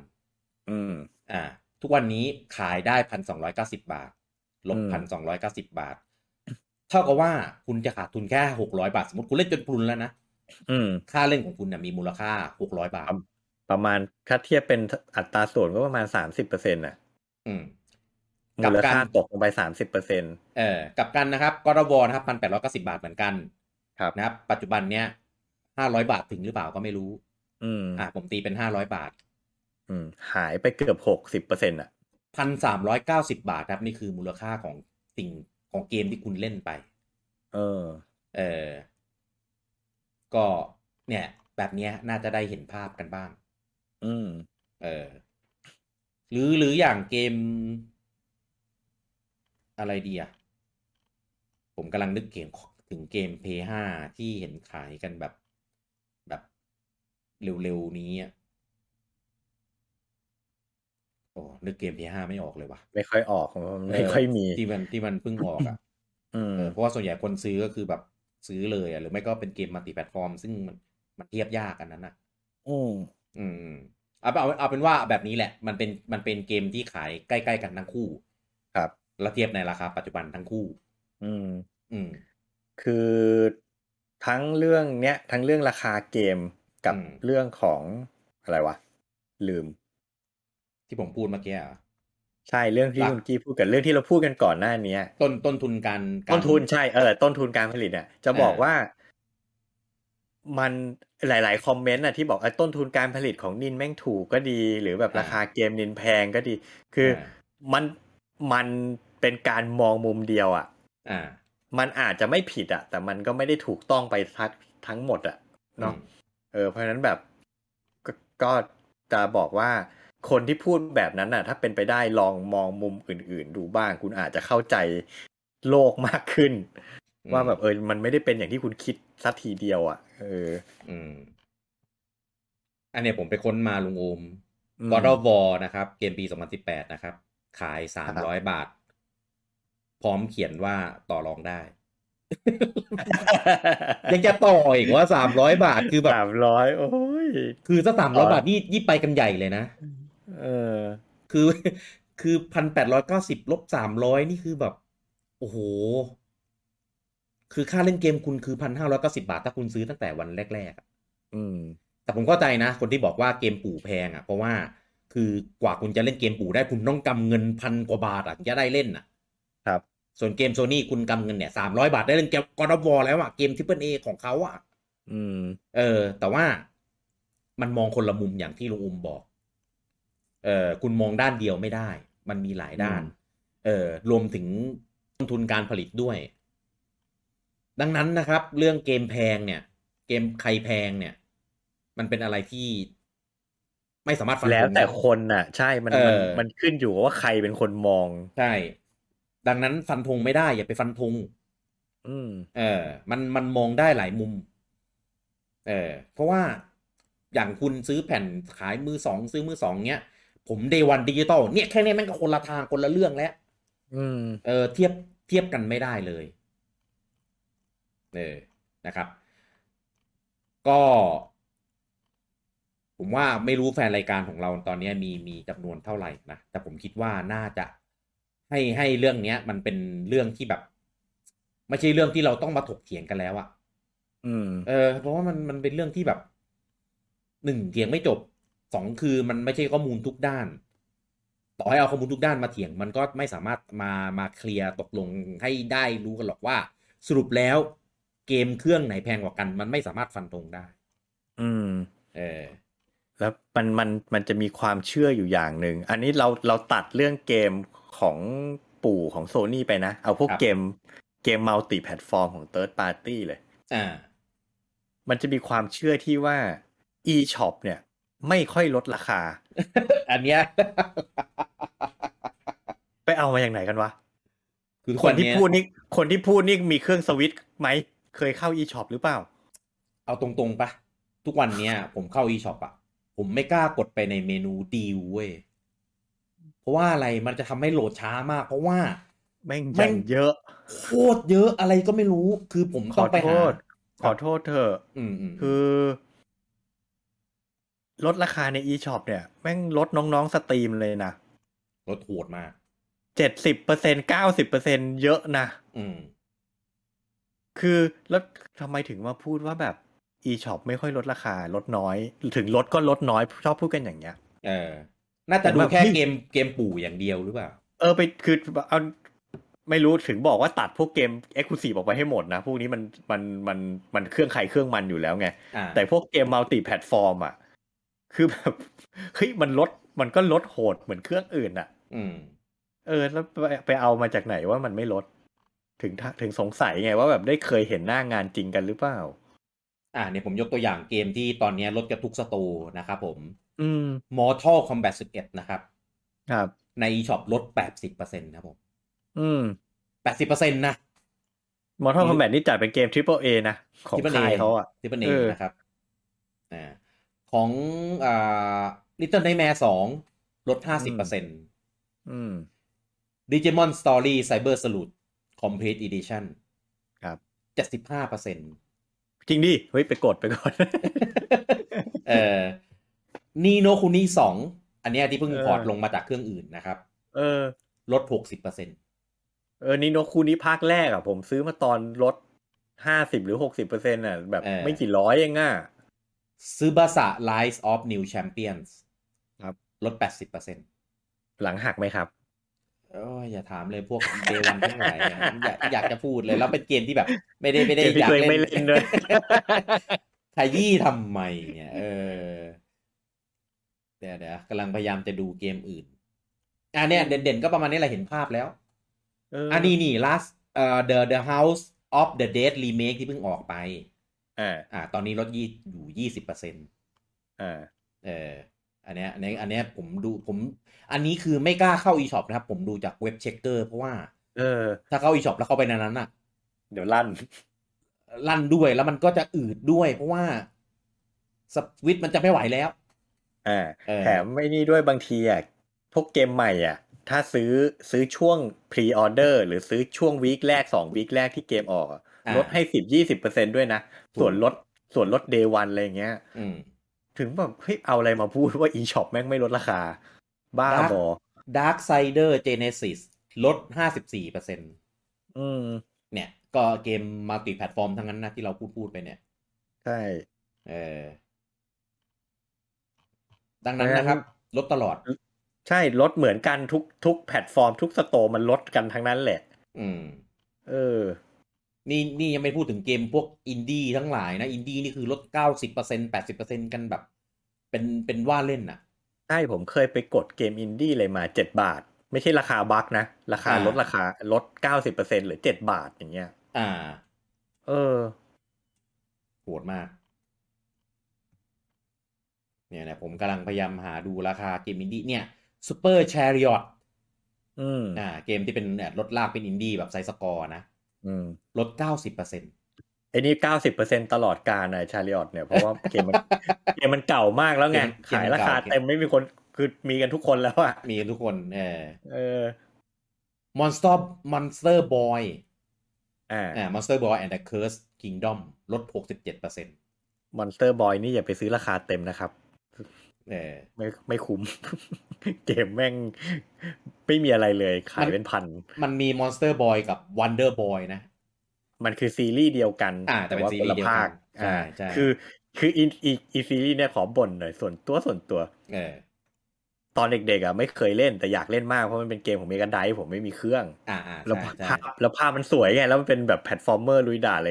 ดูน่าเล่นมากเลยแล้วมันก็เป็นซีรีส์ชื่อดังแล้วมันก็เลยเนี่ยมีคนเอามารีเมคลงเครื่องรุ่นใหม่ๆอย่างเงี้ยผมก็อยากเล่นไงแล้วแต่พอออกมาปุ๊บโหขายเป็นพันแพงมาก แล้วเราก็ไปกัดฟันซื้อมาภาคหนึ่งภาคแรกที่มันรีเมคออกมาเลยโหเล่นไปแบบคือเสียดายตังค์บอกเลยว่าเสียดายตังค์เพราะว่าเหมือนเดิมเลยมันแค่วาดภาพใหม่แต่เกมเพลย์มันไม่ได้ต่างอะไรไปจากเดิมเลยคือมันเป็นเกมเก่าที่เอามาทำกราฟิกใหม่เฉยๆแล้วขายเป็นพันครับแบบโอ้โหไม่ได้คุ้มตังค์เลยอันนั้นWonder Boy แต่ Monster Boy ทำใหม่ครับลุงโอมครับอันนี้ระบบลึกเป็นเกือบจะเป็น Metroidvania มีแปลงร่างเป็นสัตว์นู่นนี่นั่นอะไรอย่างนี้ไอเวอร์ชันนี้ดีอันเนี้ยโอเคลด 67% นี่คือคุ้มมากนะเป็นเกมที่ดีรีวิวอะไรก็โอเคอันเนี้ยเทียบไม่ได้เลยกับภาคเพราะว่าผมมาเจอเหมือนลุงอูมเลยผมซื้อ Day 1ด้วย Wonder Boy ผมจำได้ผมฟีลเดียวกับลุงโอมเลยเคยเห็นในเมกาไดอยากเล่น แล้วไม่เคยมีโอกาสได้เล่นเคยไปลงเล่นอีมูแล้วก็แบบไม่ฟินแล้วไปจำลงเห็นลงมาสวิตจำได้เลยอยากเล่นปรากฏมาคือแบบโหเกมแม่งซิมเปิลมากแม่งแค่ภาพสวยอย่างเดียวตอน Monster Boy ออกผมเลยแบบแอนตี้แบบไม่เอาไม่อยากเล่นอะไรอย่างนี้พอมารู้ทีหลังว่าอ๋ออันนี้มันทำใหม่มันคนละอันกับอันนั้นระบบเกมลึกมีอะไรเงี้ยโอเคแต่ว่าก็หลังจากนั้นนานแล้วไงเลยไม่ได้ซื้อเมตาคิติกต้อง86นะภาคเนี้ยไม่รู้ของ Xbox เท่าไหร่ลองไปดูของ Xbox อ่ะก็เคลียร์นะเรื่องของสวิตเกมแพงนะหรือที่ลุงโอมบอกว่า eShop ไม่เคารพราคาอันเนี้ยคือ ผมว่ามันเป็นเรื่องที่แบบเอ่อเห็นหลายรอบเห็นหลายรอบแล้วไม่เข้าใจว่าเป็นชุดความคิดที่ไปจำกันมาจากไหนนั่นน่ะสิงงมากเหมือนตอนแรกๆอ่ะที่แบบอะไรนะเครื่องงอจะต้องเอาไม้บรรทัดทาบกันทุกคนอะไรเงี้ยหรือหรืออะไรอีกอะไม่รู้จำไม่ได้แล้วมันจะมีเป็นแบบอย่างตอนนี้ก็เป็น OLED ไงที่ว่าจอเขียวคือถ้าดูเฉยไม่มีทางรู้ก็ต้องไปหาคลิป YouTube เปิดดูว่าจอเราเขียวหรือเปล่านะให้เรารู้ว่าจอเขียวอะไรแบบนั้นน่ะคือแบบอย่าไปซีเรียสกันเลยตอนผมซื้อวีต้าจอด่างอ่ะใช่ถ้าใครเคยมีวีต้ามันจะมีปัญหาเรื่องจอด่างเพราะวีต้าเป็น OLED เหมือนกันใช่จอด่างผมบอกเลยจอผมด่างเพียบเลยตอนแรกอะผมไม่คิดอะไรเลยนะจนกระทั่งแบบไปอ่านในเว็บบอร์ดแล้วคนแบบเอ้ยจอคุณด่างกันหรือเปล่านู่นนี่นั่นเอานี่ไปเทสพอเทสปุ๊บหน่อยเลยครับคือผมอ่ะตอนแรกก็หน่อยว่าโหแม่งด่างจริงด่างน่าเกลียดเลยด่างเป็นแบบเป็นเหมือนเป็นเกลื่อนเต็มจอเลยอ่ะจริงแต่ตอนเล่นเกมมันไม่เห็นนี่ใช่ตอนเล่นเกมไม่เห็นแล้วจะหน่อยทำไมมันไม่ได้มีผลกระทบอะไรอ่ะเห็นแค่ตอนแบบฉากโหลดจอดำๆอ่ะจะเห็นมันด่างแค่ตอนจอดำแต่ตอนเล่นเกมมันไม่เห็นอ่ะก็แบบว่าช่างมันเถอะคิดอะไรเยอะแยะใช่พอตอนหลังออกรุ่นวีต้า2000ใช่ไหมแล้วก็เลยเปลี่ยนเป็น LCD ไปเลยไม่ด่างแต่จอกากลงอย่างเงี้ยเพื่อใช่ผมตอนแรกผมโอ้ยไม่ไหวแล้วกระจอด่างก็เลยแบบกะว่าเดี๋ยวจะซื้อรุ่น2000งั้นก็เลยไปลองมีคนซื้อเลยไปลองของเขาผมรู้สึกว่าไม่ได้อ่ะสีมันไม่ได้อ่ะเราติดใจกับความสดของสีเป็นกับจอ OLED ไปแล้วไงใช่ผมก็เลยว่าด่างก็ช่างมันก็ดีกว่าจอสีไม่สดก็เลยยังมีรุ่นพันอยู่ไม่ได้ซื้อ2000แต่รุ่นอันนี้แก้ข่าวก็นะรุ่น2000เพิ่มมีเมมในตัวแล้วนะไม่ต้องซื้อเมมก็สามารถเล่นเกมตลับได้แต่จอเป็น LCD นะจอเป็น LCD เอาส่วนต่างค่า OLED มาเปลี่ยนเป็นเมมให้ทีนี้นะครับมาพูดถึงเรื่องว่าเกมแพงอันนี้ไม่ได้เครื่องใดเครื่องหนึ่งนะอันนี้คือเกมแพงในไทยครับเกมแพงไหมก็อย่างที่ลุงบอกว่าก็งงว่าอะไรนะมันก็ไม่ได้แพงมันก็แบบปกติคือถ้าเทียบราคาครองชีพของคนไทยมันแพงแต่โดยประวัติศาสตร์แล้วข้อมูลทางสถิติแล้วราคาเกมมันไม่ได้แพงขึ้นหมายความว่ามันเคยแพงอยู่ยังไงมันก็แพงอยู่อย่างนั้นแหละเพราะฉะนั้นหมายความว่าถ้าคุณเคยรับมันได้ในอดีตทุกวันนี้คุณก็ควรจะรับมันได้เทียบได้เปล่าวะเพราะในอดีตเราไม่ได้ซื้อแท้นั่นน่ะสินะพูดยากมากก็ต้องทำใจยอมรับให้ได้อะคือถ้าเป็นเมื่อก่อนนะเวลาคนไปซื้อเครื่องเกมจะถามว่าอันนี้แปลงได้ยังแต่ทุกวันนี้มันไม่ใช่อย่างนั้นแล้วไงมันเป็นอย่างนั้นไม่ได้แล้วดังนั้นค่าเกมมันไม่ได้แพงขึ้นนะมันเป็นกลับมาเป็นปกติในแบบที่มันควรจะเป็นแล้วครับนะครับแต่ว่าก็ค่าครองชีพค่าเงินนะครับแล้วก็รายได้ขั้นต่ำในไทยอะไรเงี้ยมันไม่เหมือนเมื่อก่อน ในขณะที่ค่าครองชีพสูงขึ้นเรื่อยๆแต่ค่ารายได้ขั้นต่ำเนี่ยมันส่วนทางกันทำให้รู้สึกว่าเหมือนค่าเกมมันแพงขึ้นทั้งที่จริงๆแล้วมันก็ราคาพอๆกันกับของเดิมนั่นแหละใช่ยิ่งล่าสุดนะ อันเนี้ยเท่าที่ผมเคยเห็นข่าวมาเมื่อตอนกลางปีที่ผ่านมาตอนเดือนมิถุนาครับกรุงเทพนะอันนี้เราเทียบในกรุงเทพแล้วกันเป็นกลางๆนะครับอันนี้คืออยู่อันดับที่15ของเมืองที่มีค่าครองชีพสูงนะครับในโลกเหรอในโลกครับโหอันดับที่15ลุงโอมบ้าไปแล้วเฮ้ยเทียบผิดเปล่าไม่ผิดได้เหรอไม่ผิดอันนี้ผมอ้างอิงข้อมูลเลยว่าไปดูได้นะครับผมเดี๋ยวผมดู history ไม่คือเขาเทียบจากอะไรเทียบจากค่าแรงขั้นต่ำกับค่าใช้จ่ายหรือว่าเอามาจัดอันดับเทียบกันแต่ละเมืองเฉยๆค่าของชีพล้วนๆเลยลุงอูมวัดกันเฉพาะไม่ใช่เอาใครมาเทียบกับใครใช่ไหมแค่เอาค่าแรงขั้นต่ำกับค่าใช้จ่ายในเมืองนั้นมาเทียบอัตราส่วนใช่แล้วจัดอันดับโอเคถ้าอย่างเงี้ยเข้าใจได้เป็นไปได้ถ้าอย่างเงี้ยก็คือเนี่ยเขาบอกมาเลยว่า5สินค้าที่ปรับตัวสูงขึ้นในปัจจุบันเนี้ยมี5อย่างเช่นมีค่าจ้างทนายความอันนี้ขึ้น7%มีจักรยานเนี่ยขึ้น18%มีเทคโนโลยีพวกมือถือ iPad iPhone พวกอุปกรณ์อิเล็กทรอนิกส์ต่างๆทั้งหลายเนี่ยขึ้น39%อีก2อันหลังเนี่ยผมงงมากตัวเครื่องบิน Business Class ขึ้น51%วิสกี้ขึ้น55%อีก2อันหลังเนี่ยคือแบบถามจริงๆขึ้นยังไงวะคนไทยคือแบบเดี๋ยวนะคนไทยคือแบบคืออย่าง2อันแรก3อันแรกเนี่ยพอเข้าใจ2อันหลังเนี่ยคือแบบทำไมไม่เข้าใจเหตุเรื่องเลยไอเหล้าบุหรี่เนี่ยเข้าใจได้มันไม่ได้ขึ้นราคาที่ผู้ผลิตแต่มันเขาปรับภาษีแพงขึ้นใช่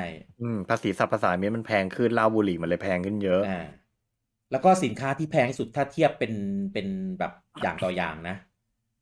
ของไทยคือวิสกี้ราคารถยนต์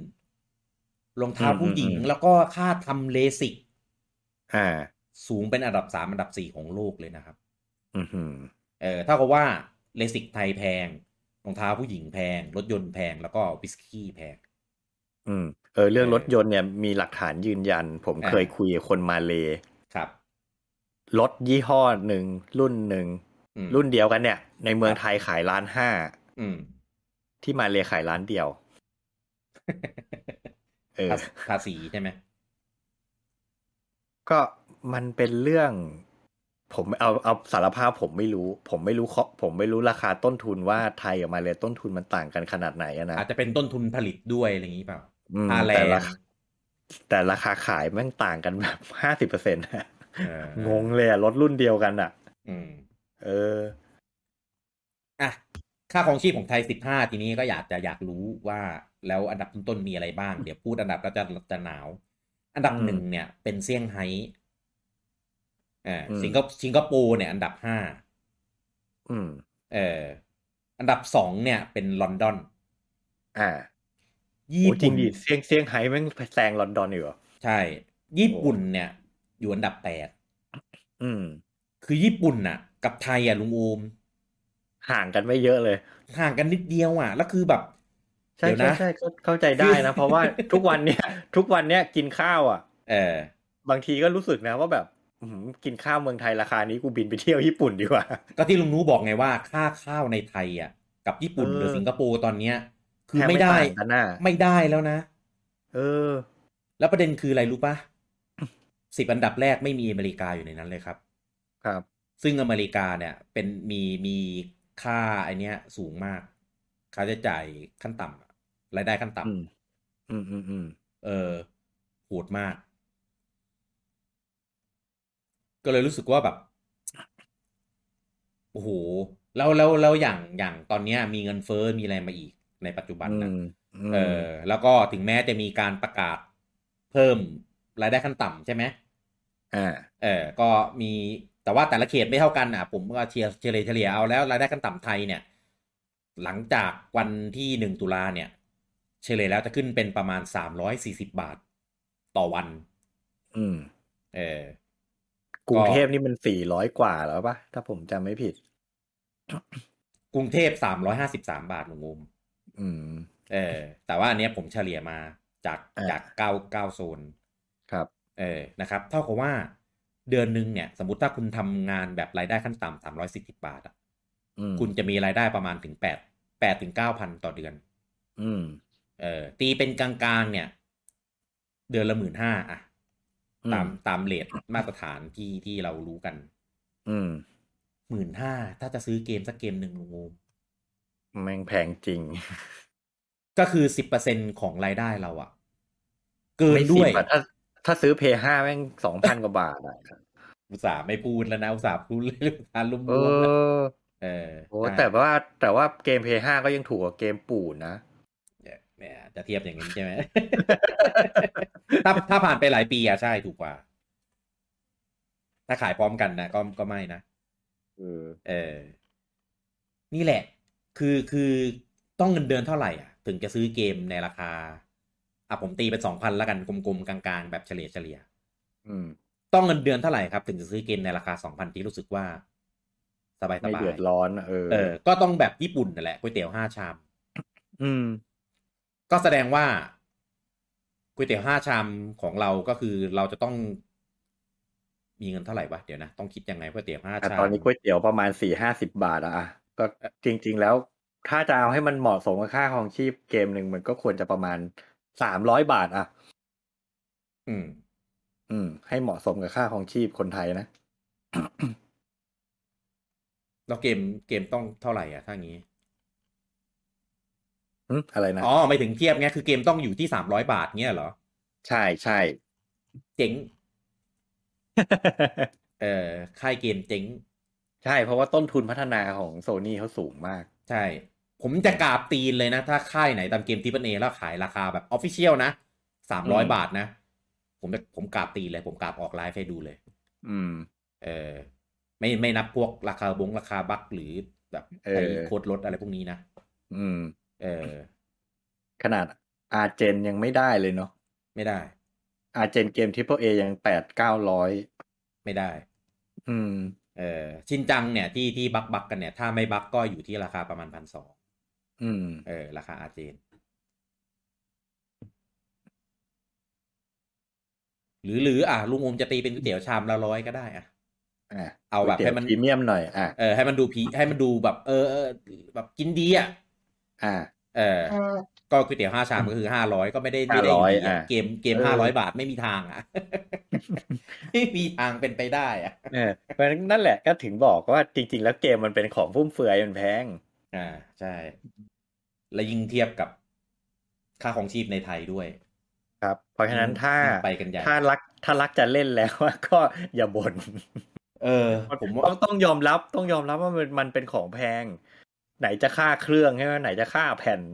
อืมแต่ว่าจะ manage ยังไงให้มันแบบไม่เจ็บตัวมากใช่ไหมอย่างแบบถ้าเล่นแผ่นก็ขายต่อไหมเวียนหมุนเวียนเอาถ้าเล่นดิจิตอลก็รอลดไหมมันมีวิธีทำให้หรือถ้าจะซื้อช่างใจว่าจะซื้อเครื่องไหนดีซื้อ Xbox ไหมเออคือไม่ใช่ว่าแบบโหแม่ง PlayStation อย่างเดียวแล้วก็มาบ่นว่าแพงคืออย่างนี้คืออย่างผมกับลุงอูมในค่าเกมตอนเนี้ยคือยังอยู่ในระดับที่เรียกว่าพอรับได้ยังเขาเรียกว่าไงโชคดีว่าทำงานมีรายได้ค่อนข้างพอสมควรก็เลยมีปัญญาจ่ายค่าเกมได้ก็คือพอรับได้คือถูกกว่านี้ก็ดีแต่ว่าในราคาเนี้ยก็ยังพอรับได้พอซื้อไหวพอซื้อไหวมาเล่นได้ในราคาแบบเดย์วันตอนที่มันออกอะไรอย่างนี้แต่ว่าคือด้วยความที่มันมีกลยุทธ์วิธีเยอะแยะมากในการที่เราอยู่ในไทยแล้วทำยังไงถึงจะซื้อเกมแล้วอยู่ได้โดยที่ไม่ซัฟเฟอร์เยอะแยะมีหลายวิธีมากยกตัวอย่างเลยเพย์5 คือด้วยความที่ตัวเครื่องมันใช้ระบบ primary ครับมีระบบ primary กับ secondary ใช่ไหมใช้แบบเดียวกันกับ PS4 นะครับก็คือ1 account เนี่ยก็จะล็อกอินได้2เครื่องนะครับดังนั้นค่าเกมที่เขาขายเท่าไหร่เนี่ยเราหาคู่แชร์หารกันกับเพื่อนก็จะเหลือครึ่งนึงแล้วเกมตอนนี้เขาขาย 2,290 บาทหรือ50 บาทนี่แหละหาร2ก็เลยประมาณ 1,100 1,100ก็โอเคคือลดมาครึ่งนึงก็โอเคอยู่แล้วครับอันเนี้ยไม่ได้ถือว่าทำผิดอะไรนะมันเป็นทริคเรียกว่าเป็นทริคแล้วกันก็ระบบมันอนุญาตให้ทำได้อย่างเงี้ยระบบเขาให้ทำแบบนี้ได้ว่าง่ายๆนะครับแต่ว่าคุณก็แลกมากับการที่ต้องเล่นแบบดิจิตอลนะ only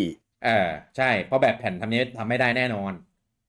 แบบแผ่นคุณก็มีทางเลือกคือต้องไปซื้อแผ่นแล้วก็ถ้าคุณอยากเล่นมากเกมไหนเงี้ยซื้อรีบเล่นรีบจบรีบขายหรือไม่งั้นก็ถ้าอยากจะประหยัดก็อยากจะแชร์เหมือนดิจิตอลก็เท่ากับว่า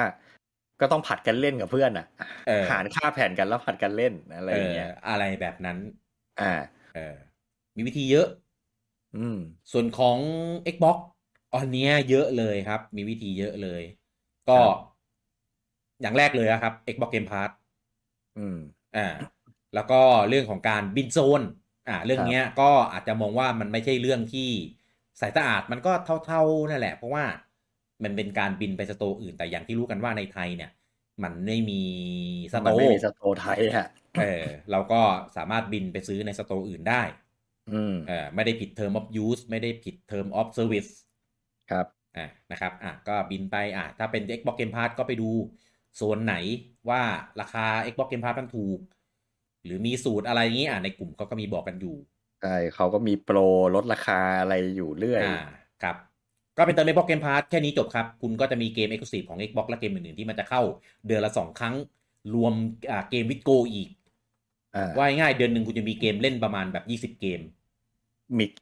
เกมใหม่เข้าเดือนละแบบเป็น10เกมครับหรือถ้าเกมที่เข้ามันไม่ใช่เกมที่ถูกใจก็คล้ายๆกันนะครับก็มีการบินโซนเหมือนกันนะครับก็ราคาเกมก็แล้วแต่เกมถูกบ้างแพงบ้าง1,200 บาทอะไรเงี้ยแต่ว่าก็ไปในโซนที่ถูกได้อยู่ดีแล้วมันหาร2ได้เหมือน PlayStation ด้วยใช่ครับใช้ระบบ Primary ได้เช่นกันผมซื้ออีนี่มาครับCyberpunk ซื้อตอนมันลดราคาไม่ได้ซื้อ Day 1ใช่ไหม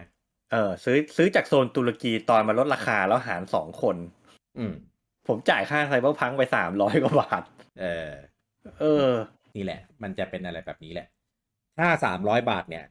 จะไปเข้าแก๊ปกับที่เราคุยเรื่องของค่าของชีพครับอันเนี้ยก๋วยเตี๋ยว5 ชามได้หรือเป็น500 บาทอะไรเงี้ยก็ยังโอเค make sense ต่อ1 เกมนะครับเนี่ยก็ก๋วยเตี๋ยว5 ชามได้อย่างไซเบอร์พังเนี่ยผมซื้อเดย์วันตอนนั้นมัน900 บาทลุงอูมเนี่ยหารก็เหลือประมาณ410 บาทก็เข้าแก็บหรืออย่างแพงๆก็มีเอลเดนลิงเอลเดนลิงเนี่ยกด1,400ใช่ป่าวะเอลเดนลิงจำได้ว่าจำได้ว่าหารกันซื้อเดย์วันเลยนะพรีออเดอร์ไปด้วยซ้ำแล้วหาร2จ่ายไปคนละ700-800น่าประมาณนั้นแหละ1,400มั้ง1,490 บาทอะไรประมาณเนี้ยก็แพงขึ้นมานิดนึงแต่ว่าเกมเล่นได้นานเล่นได้คุ้มก็ยังสมน้ำสมเนื้อเกมระดับนี้จ่ายราคานี้มันก็ไม่เสียดายใช่หรือจริงๆหรือถ้าเกมเป็นเกมเนี้ยของ Play 5มันก็แพงขึ้นไปอีกนิดนึงถ้าเป็นราคาที่แบบหารขึ้นไปก็อยู่1,100ใช่ไหมก็แพงกว่าประมาณ300-400ก็ยังพอโอเคเดี๋ยวมีอะไรจะบอกครับ Elden Ring เป็นเกมมัลติแพลตฟอร์มนะครับใช่ครับยังมีคนเข้าใจว่า Exclusive PlayStation อยู่เลยนะครับไม่ใช่นะไม่ Exclusive นะคือ1 เกมของเกมเนี้ย Elden Ring เนี่ยเป็นเกมที่ Publish ขายโดย Bandai Namco นะครับไม่ใช่เกม Sony นะครับไม่ใช่เกมผมเห็นคนคิดว่ามันเป็น Exclusive ของ PlayStation เยอะมากExclusive ของ PlayStation มีเกมเดียวก็คือ Bloodborne ที่ Sony จ้างทางกับ Demon Soul กับ Demon Soul ใช่ Demon Soul ด้วย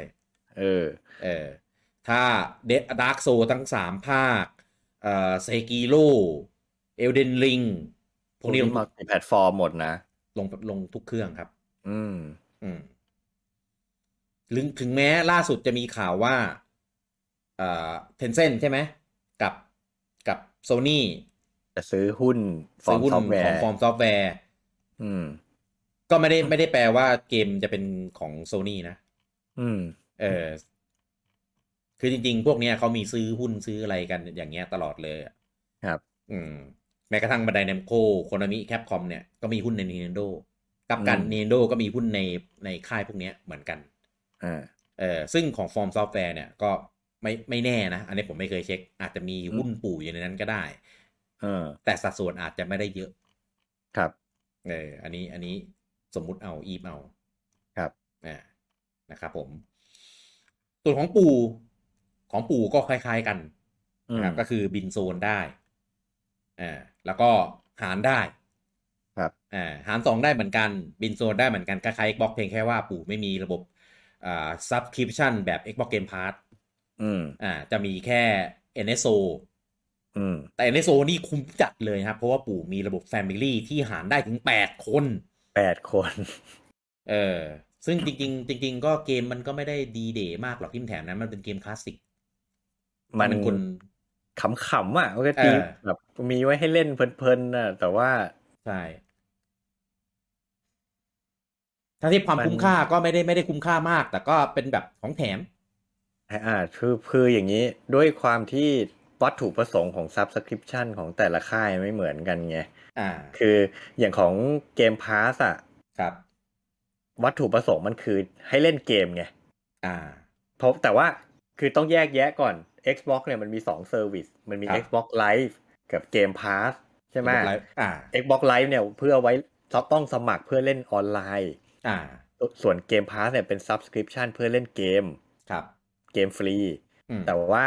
มันมีแพ็กเกจ Game Pass Ultimate ที่มันรวมทั้ง2อันไว้ด้วยกันใช่มันก็เลยรู้สึกว่าโอ้โห Game Pass แม่งคุ้มจังได้ทุกอย่างเลยแต่ว่า NSO ของปู่เนี่ยจริงๆแล้ววัตถุประสงค์มันคือเป็นบริการเพื่อเล่นออนไลน์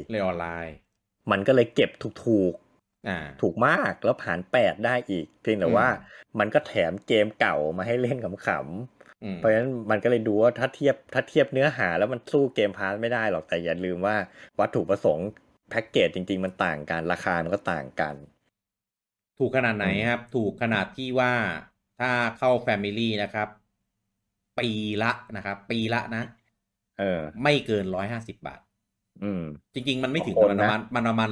135 138 บาทครับแต่ว่าเป็นต่อปีนะแต่ผมตีเป็น150แล้วกันกลุ่มๆต่อปีคือหาร12ตกเดือนละ12.5 บาทคือแบบมันจะมีเซอร์วิสอะไรว่าที่จ่ายเดือนละ12.5 บาทไม่มี ดิสนีย์พัทที่ว่าถูกมากๆยัง35 บาทเลยแต่เนี้ย12.5 บาทก็ไว้เล่นออนไลน์ของปู่ไว้คลาวด์เซฟแล้วก็มีของแถมเป็นเกมฟามิคอมเกมซูเปอร์ฟามิคอมแล้วก็มีจ่ายเพิ่มก็ได้ N64 ได้ Mega Drive แล้วก็ได้ expansion ต่างๆนะครับผมก็ดูคือถ้าอยากได้ N64 อยากได้ Mega Drive อยากได้เกมของที่เป็น expansion ก็จ่ายเพิ่มแต่ว่าถ้าเป็นจ่ายไม่กี่บาทก็ถ้าเป็น Family นะครับก็อยู่ที่ประมาณเดือนละ300ปีละ350 บาทครับปีละนะหาร12ก็ตกเดือนละ30 บาทครับก็ถ้าจ่ายได้ก็โอเคถ้าคุณเล่นเกม N64 เล่น Mega Drive เล่นเกมจาก expansion นะก็คุ้มแน่นอนครับแต่ถ้าไม่เล่นแล้วจะเอาแค่คลาวด์เซฟเอาแค่เล่นออนไลน์ก็แพ็กเกจปัจจุบันก็ไม่แพ็กเกจแพ็กเกจเริ่มต้นก็โอเคครับ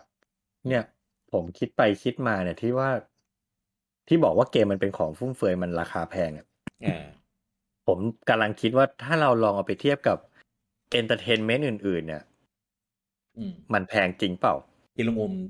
เคยเทียบบ่อยๆใช่แต่ก่อนแต่สมัยก่อนตอนสมัยที่ผมเรียนมัธยมค่าตั๋วหนังเรื่องละ100 อ้มัธการ์ยมตูนเล่นี่ก็มละหืมมัธประมาณยมนี่ก็น่าจะประมาณ20-30 ปี 30 ปีที่แล้วอ่ะตอนนั้นเรื่องละเทียบ100เลยเหรอใช่ดูที่ซีคอนเนี่ยอ่าอันนั้นเป็นแบบในราคาในปกตินะไม่ใช่ราคาโปรสำหรับนักเรียนหรือวันพุธอะไรอย่างนี้นะ ซีคอนลงอะไร EGV ป่ะ EGV อ่าอ่าอ่าก่อนที่จะโดนเมเจอร์ควบไปอ่าอ่าอ่ะยุคนั้นนะครับประมาณ20 กว่าปีเกือบ30 ปีที่แล้วอ่าตั๋วหนังเรื่องละ100การ์ตูนเล่มละ30 บาทอ่า เกมตีไป1,500ยุค PlayStation เนาะเพราะฉะนั้นเกม1 แผ่น PlayStation 1 แผ่นเท่ากับการ์ตูน50 เล่มอืมเท่ากับหนัง15 เรื่องอืมอืมแพงมากแพงมากแต่อย่าลืมจะเทียบแต่ราคาไม่ได้เราต้องดูระยะเวลาในการที่เราใช้กับมันด้วยอ่าหนัง1 เรื่อง100 บาทอ่ะ2 ชั่วโมงเต็มที่อ่าตกชั่วโมงละ50 บาทอ่ะตีไปกลมครับๆครับการ์ตูนเล่มละ35 บาทเนี่ยอ่านได้ครึ่งชั่วโมงถึงเหรอ เท่ากับไม่บากิไม่ถึงจินมี่ไม่ถึง เบอร์เซิร์กเนี่ย บาไม่ถึงแน่นอน บากิจินมี่นี่แม่ง10 นาทีเอง เออเอาไม่เป็นไรเออเอาแบบตีไปกลมๆเล่มละครึ่งชั่วโมงครับเพราะฉะนั้นอ่าค่าการ์ตูนเนี่ยนาทีละบาทชั่วโมงละ70 บาทอ่าหนังชั่วโมงละ50การ์ตูนชั่วโมงละ70การ์ตูนครับแพงกว่าดูหนังอีกนะอ่าเกม1,500เนี่ยเล่นได้กี่ชั่วโมงเฉลี่ย30 ชั่วโมงอืมตกชั่วโมงละ50 บาทพอืมอๆกับหนังเลยนะครับอืมใช่เพราะฉะนั้นจริงๆถามว่ามันแพงกับแบบมันแพงมากไหมอืมผมว่าไม่อ่ะเพราะมันจ่ายพอๆกับดูหนังเลยอืมเทียบปัจจุบันสิครับ ตั๋วหนังปัจจุบัน200แล้วนะไม่มีแล้วครับ200อ่ะ200 กว่าแล้วด้วย250-300แล้วครับเออการ์ตูนเล่มละ100 กว่าบาท200แล้วนะครับเออคุณยังซื้อเกมสวิตในราคา1,500เท่าเดิมอยู่เลยนะครับอืมใช่ป่ะใช่เพราะฉะนั้นจริงๆปัจจุบันเนี่ยถ้าเทียบกับเอนเตอร์เทนเมนต์อื่นๆเกมมาถูกกว่าแล้วนะอืมอืมคืออย่างในขณะที่เอนเตอร์เทนเมนต์อื่นมันแพงขึ้นอ่ะแต่เกมอ่ะมันเท่าราคาเท่าเดิมอ่ะ เท่าเดิมใช่เพราะฉะนั้นมันคือถ้าให้เลือกอะว่าด้วยเงินเท่าเนี้ยจะใช้กับอะไรอะผมว่าลงกับเกมอะคุ้มกว่าอืมอืมใช่ คือมันแพงจริงในแง่ของการที่จะใช้เงินไปซื้อมันอ่ะมันมันแพมีจำงเพราะว่ามันจ่ายก้อนใหญ่ก้อนอ่าเดียวไงใช่มันก้อนใหญ่แต่อืความคุ้มมค่ามันคุ้มกว่าเยอะอย่างเซลดาอย่างเงี้ยคุณซื้อมาสมมติ1,800เล่นแม่ง100 ชั่วโมง 100 ชั่วโมงเอ ชั่วอโมงละชั่วโมงละ18 บาท18 บาทเออโคตรถูกเลยนะอืมเออยิ่งคืออย่าง Animal Crossing เงี้ยเห็นคนเล่น2,000 ชั่วโมงโอ้โห เออ คือแบบคือไม่รู้จะคุ้มไปจนถึงไหนแล้วอ่ะเออเออก็ชั่วโมงไม่ถึงบาทอะถ้าเล่น2,000นะแล้วเกินนั้นอีกก็เออหารไปอะอืมหรืออย่างสปาตูนเงี้ยเล่น1,000 ชั่วโมงเงี้ยอืมชั่วโมงละบาท8 บาท80 สตางค์อะคือแบบโหอืม เออมันเล่นคุ้มไงครับเออปัจจุบันเลยกลายเป็นว่าใครซื้อหนังสือการ์ตูนอ่านนี่โคตรรวยเพราะแพงสุดเลยจริงคืออืมผมเนี่ยกว่าจะกดอีบุ๊กสักเรื่องนึงคือแบบคิดแล้วคิดอีกคิดแล้วกูจะกดดีไหม่ว่าอ่านดีไหม่ว่าจริงๆนี่ก็เป็นอีกประเด็นหนึ่งที่เราก็บ่นกันมาตลอดนะอ่าราคาฟิสิกอลกับดิจิตอลเนี่ยเอออย่างยกตัวอย่างอีบุ๊กอย่างเงี้ยคือถ้าอืมเป็นฟิสิกอลขายแพงเข้าใจได้เพราะว่าต้นทุนการผลิตในปัจจุบันมันสูงขึ้นกระดาษขนค่าส่งอะไรก็ว่าค่าไปแปลค่าแปลค่าอืมพิมพ์อืมค่ากระดาษค่าขนส่งค่าวางเชลฟ์อ่าคือถ้าสินค้าฟิสิกอลต้นทุนมันสูงจริงสิ่งพิมพ์ปัจจุบันน่ะแต่อืมวันที่คุณมาขายเป็นอีบุ๊กทำไมคุณขายราคาเท่าฟิสิกอลวะเอออันทั้งที่นี้คือต้นทุนแทบไม่เหลือต้นทุนมันหายไปเยอะมากอะทำไมคุณขายเท่าเดิมอืมผมมีคนอยากซื้ออีบุ๊กมากแต่ผมซื้อไม่ลงเพราะผมรู้สึกมันไม่แฟร์ยุคแรกๆราคาถูกมากเลยนะอีบุ๊กอืมแต่พอหลังๆขายราคาแบบโหดเท่าราคาปกอะ ใครจะอยากซื้อวะถามจริงโอเคแหละอาจจะถูกกว่าราคาปกนิดหน่อยอะไรเงี้ยแต่ว่ามันรู้สึกว่าแบบมันไม่ใช่อ่ะล่าสุดผมไปซื้อนิยายมาเรื่องหนึ่งเป็นนิยายที่ผมชอบมากตั้งแต่เด็กแล้วแต่ว่าปัจจุบันหาแบบเล่มไม่ได้แล้วอ่ะผมเลยไปซื้ออีบุ๊กอ่ะ400 กว่าบาทเท่าราคาหน้าปกอ่ะซึ่งมันเป็นแบบมันเป็นพิมพ์สุดท้ายแม่ง10 กว่าปีที่แล้วอ่ะแล้วคือแบบเฮ้ยแล้วมาซื้ออีบุ๊กในปัจจุบันกูยังต้องซื้อราคาเต็ม400 กว่าบาทไม่ลดราคาไม่ลดอะไรเลยเหรอแบบผมแบบเฮ้ยมันไม่แฟร์เลยนะเว้ยเออจริงแต่ว่าถ้าเรื่องไหนแบบอยากได้จริงก็ยอมซื้ออะลดราคาก็ยังพอใช่มันไม่ได้เป็นราคาที่แบบเต็มใจซื้อไงอันนี้พูดถึงอีบุ๊กไทยนะเพราะว่าถ้าไปซื้อใน Amazon น่ะโหลด Kindle อ่ะอันนั้นอ่ะผมว่าแฟร์เพราะพอโหลดเป็นอีบุ๊กมันถูกกว่าราคาเล่มเขาจะโชว์เลยราคาเล่มเท่าไหร่ราคาอีบุ๊กเท่าไหร่อันนั้นน่ะแฟร์ผมถึงไม่เข้าใจว่าทำไมแพลตฟอร์มอีบุ๊กในเมืองไทยแม่งเอาเปรียบผู้บริโภคอย่างนี้วะผมว่าเขาเอาราคาอีบุ๊กอะมาถัวกับราคาเล่มเออใช่ผมมองว่าไม่เชิงเอาเปรียบหรอกแต่ผมมองว่าฉวยโอกาสใช่มองอย่างนี้ดีกว่าคือแทนที่จะผลักดันให้แบบคนมาใช้อีบุ๊กเยอะๆด้วยราคาที่มันแตกต่างด้วยเซอร์วิสด้วยความสะดวกสบายอะไรก็แล้วแต่ต่อไปอ่ะคุณจะได้ไม่ต้องไปแบกต้นทุนแบบเล่มถูกมันมีคนเก็บแบบเล่มแต่คุณจะขายพรีเมียมขายอะไรก็ขายไปคนยังชอบอ่านหนังสืออยู่เยอะแต่ว่าที่ผ่านมามันติดหล่มว่าคุณต้นทุนการผลิตมันสูงแล้วใช่ไหมมันก็เลยแพงพอแพงคนก็ไม่ซื้อแล้วก็เลยไปสรุปเหมาว่าคนไม่อ่านหนังสือแล้วไปดู YouTube กันหมดซึ่งมันไม่ใช่ไม่ใช่คือจริงๆคนซื้ออีบุ๊กเนี่ยอันนี้ผมคิดในใจนะว่าคือเราเนี่ยเป็นคนช่วยพุชให้วงการเนี้ยมันยังอยู่ไปต่อได้เพียงแค่ทรานส์ฟอร์มมาให้มันเป็นแบบเวอร์ชันดิจิตอลแค่นั้นเองคือพวกเราเนี่ยจะสามารถรันให้บริษัทคุณเนี่ยอยู่ได้แน่ๆในวงการเนี้ยเออซึ่งมันจะคล้ายๆกับเพลงครับเมื่อก่อนเพลงคือจะต้องใช้แบบฟิสิกอลถูกไหมต้องเป็นคาสเซ็ตต้องเป็นซีดีเป็นอะไรก็แล้วแต่ปัจจุบันนี้เป็นไงล่ะก็มีแต่ดิจิตอลแทบจะอดลี่แล้วฟังฟรีด้วยซ้ำเดี๋ยวนี้เพลงอ่ะฟังผ่าน YouTube มั่งล่ะฟังผ่านแพลตฟอร์มสตรีมมิ่งมั่งโฆษณาอะไรก็ว่าไปใช่ป่ะในขณะที่แบบอุตสาหกรรมหนึ่งเขาทรานส์ฟอร์มไปเป็นฟรีแล้วเป็นฟรีคอนเทนต์ไปแล้วอ่ะไปหารายได้จากวิธีการอื่นเอาแต่แบบเดี๋ยวจะหาว่านอกเรื่องบนแต่หนังสือเกมก็เหมือนกันเกมดิจิตอลทำไมขายเท่าราคาฟิสิกอลเลยเมื่อก่อนอ่ะผมตัดสินใจไม่ซื้อเกมดิจิตอลด้วยเหตุผลนี้เลยนะลุงงผมว่าทำไมขายเท่ากันวะไม่แฟร์แต่ว่าด้วยความที่มันมีลูกเล่นเทคนิคในการซื้อมันมีทริคมันมีอะไรแล้วมันยังเอามาลดราคาใช่บ่อยๆซึ่งแบบแผ่นไม่ค่อยลดใช่ก็แล้วก็แบบสะดวกสบายไม่ต้องเดินไม่ต้องไปซื้อไม่ต้องไปเจอแผ่นหมดไปเจอของหมดหรือแบบโดนโกงราคาอะไรหรือเงี้ยขนส่งมามีปัญหากล่องแตกนู่นนี่นั่นปัญหาต่างๆมากมายเจอแบบไปเจอปัญหาแบบสั่งพรีออเดอร์ไว้แต่ได้แผ่นหลังคน walk in day one อย่างเงี้ยอันนี้ความในใจอะไรหรือเปล่าพรีออเดอร์อะไรวะได้แผ่นที่หลังคน walk in อะไรแบบนั้นน่ะนั่นแหละก็เลยรู้สึกว่าเกมดิจิตอลเนี่ยก็เลยโอเคแต่เป็นโอเคในแบบที่เราใช้ทริคไงถ้ามองในเรื่องของราคาขายผมก็ยังมองว่าผู้ขาย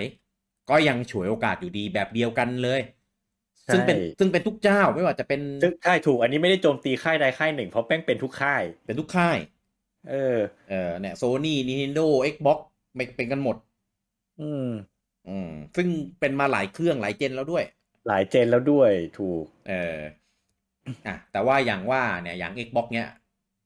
เขาก็มีบริการ Xbox Game Pass ถ้าไม่อยากซื้อนั่นก็ไปสมัครอันนี้สิคุ้มแน่นอนปีละเท่านี้หรือส่วนของ Play เขาก็ทำมาเหมือนกันไอ้ระบบPS Deluxe กับ PS Premium นะก็ดีหลกคุณว่าดีหลกก็ได้ เขาก็มีมาเหมือนกันเนี่ยแหละก็เป็นตัวเลือกให้เพียงแต่ว่าก็อย่าง Xbox ถ้ามันได้ Day 1แน่ใช่ไหมเกมพาสถ้ามีเกมของ Xbox ในไลน์อัพที่เราคิดว่าได้เล่นแน่กดเกมพาสอย่างเงี้ยคุ้มครับแต่ของ Play ดีหลกเนี่ยพัดดีหลกเนี่ยมันไม่ได้ไงเกมดิจิตอลก็ยังต้องกดอยู่ดีแถมกดแล้วอ่ะวันหนึ่งมันเข้าแน่ในดีหลกเนี่ย ถูกไหมแต่ว่าไม่เอามาลง Day 1เพราะว่าเดี๋ยวทำให้คุณภาพตก แล้ววันหนึ่งมันเข้าดีหลกก็คือคุณภาพตกทันทีเงี้ยไม่เข้าใจ เข้าก่อนเข้าหลังมันตกยังไงวะไม่เข้าใจเหมือนกันซึ่งจะให้รอมันเข้าดีหลกก็รอไม่ได้หรอกมันไม่ได้บอกนี่ว่ากี่เดือนเข้ากี่วันเข้าใช่หรือบอกแบบอีก6 เดือนเข้าอย่างเงี้ยใครจะรออ่ะ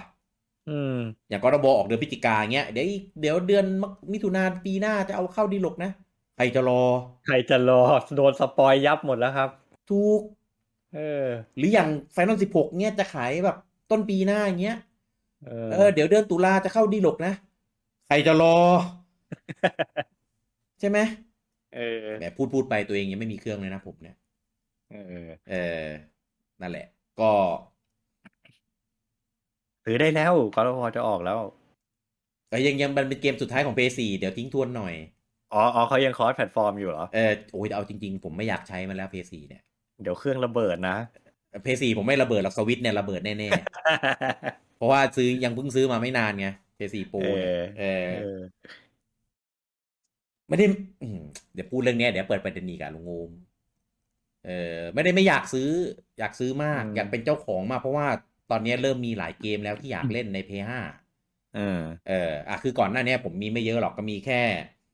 Returnal ใช่ไหมที่อยากเล่น Returnal ไปสมัครพัสก็ได้เล่นฟรีครับใช่มีและเช่นแคร้งอันนี้ยังไม่เข้าพัสอันนี้ยังไม่เข้าอันนี้อยากเล่นแล้วก็มี Demon Soul ที่อยากเล่นเท่านี้ส่วนเกมอื่นนะมันลง PS4 ด้วยอย่างเช่นHorizon Forbidden West อะไรอีกวะนึกไม่ออกไม่มีแหละที่มันลง PS4 ด้วยนึกออกแค่นี้แต่ยัง Last of Us Part 1เนี่ยตัวรีเมคเนี่ยถึงแม้จะแบบผมดูแล้วยังไงมันก็ไม่ได้ต่างจากเดิมเท่าไหร่แต่ผมเชื่อว่าถ้าผมมี PS5 ผมซื้อแน่นอนครับตอนแรกผมนึกว่ามันจะลง PS4 ด้วยซ้ำเล็งล็อกคิวไว้แล้วเดี๋ยวช่วงนี้จะเล่น Last of Us Part 1ไปดูลงแค่ PS5 นี่ว่าก็เลยอดก็เอาจริงๆกว่าคุณกี้จะได้เครื่อง PS5 พวกนี้มันก็อาจจะมาอยู่ในพาสหมดแล้วก็ได้นะมันจะนานขนาดนั้นเลยเหรอกว่าผมจะได้ PS5 เนี่ย คือต้นปีหน้าจะเล่น Final 16แล้วนี่คือผมจะไม่มีโอกาสได้เล่นใช่ไหมมันออกต้นปีเหรอออกสปริงอะครับสปริงก็ประมาณเดือน4เดือน5ครับไม่เกินมิถุนามาแน่โอเคงั้นก็รีบซื้อเถอะแล้วปลายปีมี Final 7 Rebirth Final 7R Part 2อ่ะครับก็คือปีหน้ามี Final 2 ภาคที่ต้องเล่นอ่ะคือยังไงก็ต้องมีอ่ะรอไม่ได้แต่มันขึ้นราคาเครื่องนะนี่แหละผมมาเจ็บใจตอนที่มีคนมาปล่อยสิทธิ์ในกลุ่มเราอ่ะผมแบบผมช่างจะเอาดีไม่เอาดีเอาดีไม่เอาดีเอาดีไม่เอาดีวะแต่ว่าความไวเป็นเรื่องของปีศาจวันนั้นน่ะผมแปลกใจมากเพราะผมรู้ว่ามีคนอยากได้อยู่หลายคนแต่พอมีคนบอกมาว่าเฮ้ยมีเครื่องมาเครื่องนึงเงี้ยเงียบกิ๊บกันหมดเลยเว้ยผมแบบทำไมอ่ะไม่เห็นข้อความกันเหรอหลับกันอยู่เหรอไม่หรอกอาจจะกำลังชั่งใจอยู่ไงเพราะมันก็ปุบปับแหละเอาจริงๆก็มีคนตอบรับแล้วก็แบบจบแล้วพอหลังจากนั้นเอาไปทั้งที่ไม่รู้จะเล่นอะไรด้วยนะทุกวันนี้เขายังไม่รู้เลยว่าจะเล่นอะไรเนี่ยหลังจากนั้นวันเดียวครับประกาศขึ้นราคา PS5 ขึ้นราคาเลยครับคือแบบเท่ในกลุ่มคือแบบเชิดชูเทิดทูนคนที่ได้สิทธิ์นั้นไปคือแบบดวงดีมาก ดวงดีโคตรผมยังแบบทำไมกูดวงไม่ดีอย่างนี้บ้างอืมยิ่งไปกว่านั้นลุงโอมยิ่งเสียดายหนักเลยเพราะว่าผมเพิ่งไปรู้ว่าเกมที่ผมอยากเล่นอีก2เกมอ่ะแม่งไม่มัลติแพลตฟอร์มครับหนึ่งก็คือ Valkyrie Elysium อ่าสองก็คือ Forspoken ซึ่งเป็นเนี่ยฟังมาหลายไลฟ์แล้ว For Spoken นี่จะบอกว่าผมเป็นกองอวยด้วยคนหนึ่งผมรอมาตั้งแต่ต้นเลย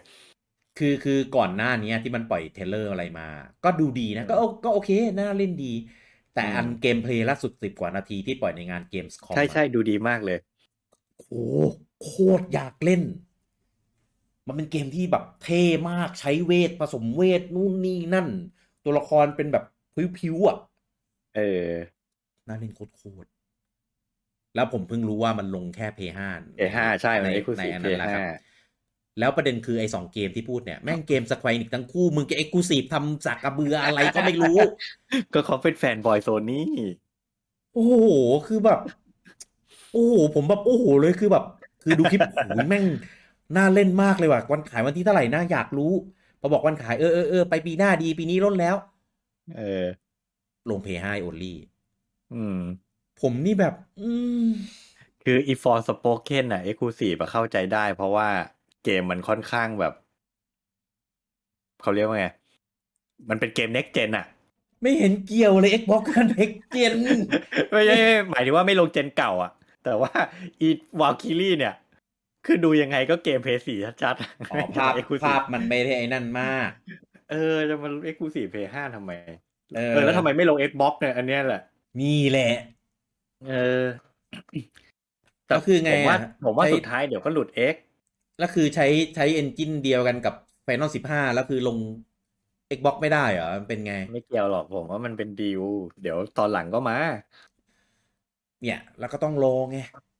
ก็ผมกะอย่างนี้เลยเพราะว่าดีลเกมพาสกับ Square Enix อ่ะอืมก็มีเกมดีๆมาเยอะ อืมเพราะฉะนั้นถ้าอย่าง Forspoken ผมคงไม่รอผมคงซื้อบน PS5 เล่นก่อนอะโอ้แต่อย่าง Valkyrie อย่างเงี้ยเกมเทียร์นี้ผมคงไม่ซื้อ Day One อ่ะอาจถ้าจะอันนั้นน่ะรอได้อ่ะอาจจะรอจนมันหลุด X แล้วเผลอฟุกมันอาจจะเข้าเกมพาสเลยก็ได้ โอ้โห อืมเฮ้ยคือมีคนก็มีคนบอกว่าก็ไปซื้อใน PC สิมันลง PC ด้วย Forspoken น่ะผมเออ อยากจะถามกลับไปว่า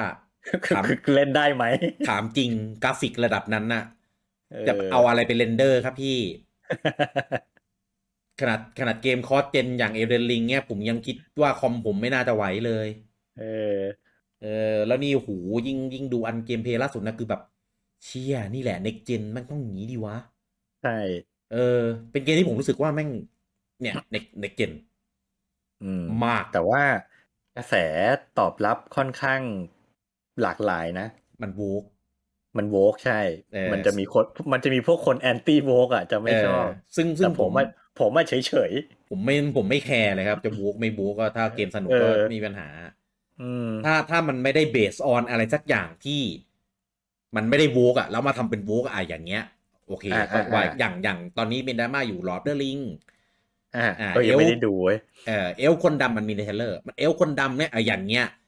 น่ามาไงน่าวะเอาจริงๆนะขัดทุกอย่างอืมมันไม่มีทางเป็นไปได้เลยลุงอมไม่มีในแง่ไหนเลยที่จะให้เป็นไปได้อืมแต่ว่าถ้าไม่ได้ไปสนใจเรื่องวุกเรื่องอะไรมันอ่ะมันก็เป็นซีรีส์ที่ดีครับครับเป็นซีรีส์ที่ดีหรืออย่างในอ่าของ HBO อ่ะHouse of Dragon อ่านั่นก็มีคนดำเออแต่ว่าในนิยายไม่ได้บอกนี่ว่าแบบอะไรเพราะมันเป็นอยู่ในเบสออนโลกสมมุติอยู่แล้วอะมันจะมีผคนดมถามอะไรดิ ำครับ House of Dragon เนี่ยไม่เคยดู Game of Thrones มาก่อนเลยเนี่ยดูได้ไหมดูได้ครับเหมือนเซโนสามมาลุงอูมถ้าไม่เคยเล่น1-2มาก็เล่น3ได้ครับแต่ถ้าลุงอูมดูมาก่อนอะลุงอูมจะเจอเซอร์วิสเจออะไรพวกเนี้ยเต็มแล้วไปหมดเลยครับถ้าจะมาตามดู Game of Thrones นี่ต้องใช้เวลาเท่าไหร่ครับก็มันมี8 ซีซั่นนะครับ1 ถึง 7เนี่ยมีซีซั่นละ10 ตอนละ10 นาทีซีซั่นที่8จบเนี่ยมี6 ตอนมั้งเออ ก็ใช้เวลนานอยู่ครับแต่ตอนละกี่นาทีนะ ตอนละชั่วโมง อ๋อเมื่อกี้บอก10 นาทีผมตกใจทำไมเออสั้นจัง ผมพูดผิด ก็ ชั่วโมงก็คือก็คือก็ว่าง่าย7 ซีซั่นแรกอ่ะก็คือ70 ตอน70 ชั่วโมงก็คือ70 ชั่วโมงแล้วก็บวกก็ประมาณ80อ่ะตีไปตีเท่าประมาณเกือบ80 ชั่วโมงอ่ะอืม แต่ผมบอกเลยว่าคุ้มค่ามากถ้าลุงอูมแบบช่างแม่งไอตอนจบของซีซั่นไปตอนจบของเรื่องแล้วนี่มันจบยัง เกมออฟโธรนเหรอใช่จบแล้วคือแบบจบสนิทบริบูรณ์ไม่มีต่อแล้วฮะจบแล้วแต่ว่านิยายยังไม่จบนะคือมันทำซีรีส์นำนิยายไปเนื้อเรื่องมันเลยแบบอิเละเขะขะไปหน่อยอะไรอย่างเงี้ยครับแต่ว่าคือมันมี76 ตอนใช่ไหมนับอย่างนี้แล้วกันเออก็75 ตอนแรกดีมากเออไปเสียแค่นั้นแหละอืมอืมผมดู2 รอบลุงโอมครับผมดูตอนแรกอะผมดูเองคนเดียวจนถึงซีซั่นที่5มั้งหรือ6นี่แหละแล้วผมก็ด้วยความที่อยากหาคนดูเป็นเพื่อนแล้วก็รู้ว่าเดี๋ยวซีซั่นใหม่มันกำลังจะมาเมื่อไหร่ไงก็เลยผมเลยลากวิดีโอมานั่งดูใหม่ตั้งแต่แรกอีกรอบหนึ่งแล้วก็ไล่ดูไปเรื่อยๆเรื่อยๆแล้วมันออกอันใหม่มาก็ดูอันใหม่ไปเรื่อยๆจนจบครับคุ้มค่ามากแต่ว่าถ้าลุงอุ้มจะตามเนี่ยลุงอุ้มไปตาม House of Dragon ก่อนได้เพราะว่ามันเป็นใหม่ใช่ไหมตามของใหม่ก่อนแล้วค่อยไปเก็บของเก่าครับแต่ของใหม่มันออกวีคละตอนลุงอุ้มดูวีคละตอนลุงอุ้มก็ไปดูเกมof Thronesก็ได้เพราะว่ามันไม่ได้แบบขนาดมันไม่มีสปอยกันละกันเสริมได้ชวนเมียดูเลยครับคุ้มมากแต่ว่าก็18 บวกนะเออก็กลับมาที่เรื่องของเกมนะครับก็อย่าง God of War หรือ Horizon Forbidden West เนี่ยถึงแม้ผมจะมี PS4 และเล่นใน PS4 ได้ ผมก็อยากเล่นใน PS5 นะผม ประสบการณ์ต่างกันจริงคืออยากจะเล่นในเครื่องที่มันให้ประสบการณ์ที่ดีที่สุดเนี่ยแหละว่าง่ายๆคือเอางี้ผมอธิบายสั้นๆเรื่องประสบการณ์บน PS5 ผมได้เล่นเดโมมันมีเดโมใช่ไหม Final 7 Remake ตัวอินเตอร์เกตนะตัวแรกเลยตัวแรกใช่ผมได้เล่นเดโมบน PS4 แต่ว่าผมมาเล่นตัวเกมเต็มเวอร์ชัน PS5 จะบอกเลยว่าแบบภาพนี่คนละเจนจริงๆถึงแม้จะเป็นเกมเดียวกันนะแต่พอแบบเหมือน Optimize มาลง PS5 แล้วเกมคนละเจนนี่กันเห็นได้ชัดแล้วก็ประสบการณ์ที่ได้จากจอย DualSense นี่ก็คือแบบคนละเรื่องกับ DualShock คือแบบมันถึงขั้นว่าไออย่าง Hogwarts Legacy ที่กำลังจะออกตอนแรกตั้งใจว่าจะเล่นใน Xbox เพราะมันถูกกว่าแต่พอเห็นฟีเจอร์ของ PS5 บอกว่ามันจะมีฟีเจอร์ที่แบบเล่นกับ DualSense ทำผมลังเลเลยว่าแบบจะยอมจ่ายแพงเพื่อเล่นของ PS5 ดีกว่าไหมนึกว่าลังเลเพราะว่ามี Exclusive DLC เปล่ามันมี DLC แหละ DLC ที่ Exclusive เฉพาะของ PS5 อย่างเดียวตรงนั้นไม่ได้ใส่ใจเท่าไหร่ผมสนใจเรื่องประสบการณ์ตอนเล่นมากกว่าแต่เกมนี้ทาง Sony เขาก็อัดฉีดเยอะพอสมควรครับอันนี้เป็นอีกหนึ่งเกมที่คนคิดว่าลงแต่ PS5 เหมือนกันนะ PS5 ใช่นั่นน่ะสิมันมีคนเข้าใจผิดอย่างนี้เยอะเห็นเกมอะไรคิดว่าของลงแต่ PlayStation หมดก็อันเนี้ยคือตอนแรกมันไปในคือตอนแรกมันประกาศก่อนว่าจะทำอันนี้แต่ว่าไม่ได้บอกว่าลงเครื่องไหนบ้างแต่ก็รู้อยู่แล้วเกมแบบนี้มันลงทุกเครื่องแล้วก็มันเป็นเกมของ Warner ไงนะครับแล้วมันก็ไปในงาน State of Play ตอนเปิดตัวเกมเพลย์ครั้งแรกผมมาเสียวมากผมแบบแม่งมันหายไปตั้งนานแต่จู่ๆแม่งโผล่มาแล้วไปโซนี่ไปปิดดีลมาลงเพย์5นี่กูร้องเพราะผมก็เป็นแฟนตระกูลวิสอะไรนะเขาใช้คำว่าวิสาดเวิลด์ Wizarding World วิซาร์ดริงเวิลด์ ใช่เป็นแฟนพวกนี้เหมือนกันพวกตระกูลแฮร์รี่พอตเตอร์พวกแฟนตาติกบีสอะไรพวกเนี้ยนิยายถ้าลงเฉพาะ P5 นี่ร้องอ่ะแล้วตอนแรกบอกว่าจะลงปลายปี2012ด้วย2022ด้วยร้องเลยอ่ะคือแบบไปนี้ต้องซื้อแล้วเหรอวะอะไรเงี้ยกดว่าลงทุกเครื่องก็ยังรอดไปนี่แหละไปเจอ Forspoken กับวาไคลี่นี่ก็ท่วมคือไม้ตายคือ Final 16แหละคือยังไงอันเนี้ยคือต้องทำทุกวิธีทางอ่ะครับ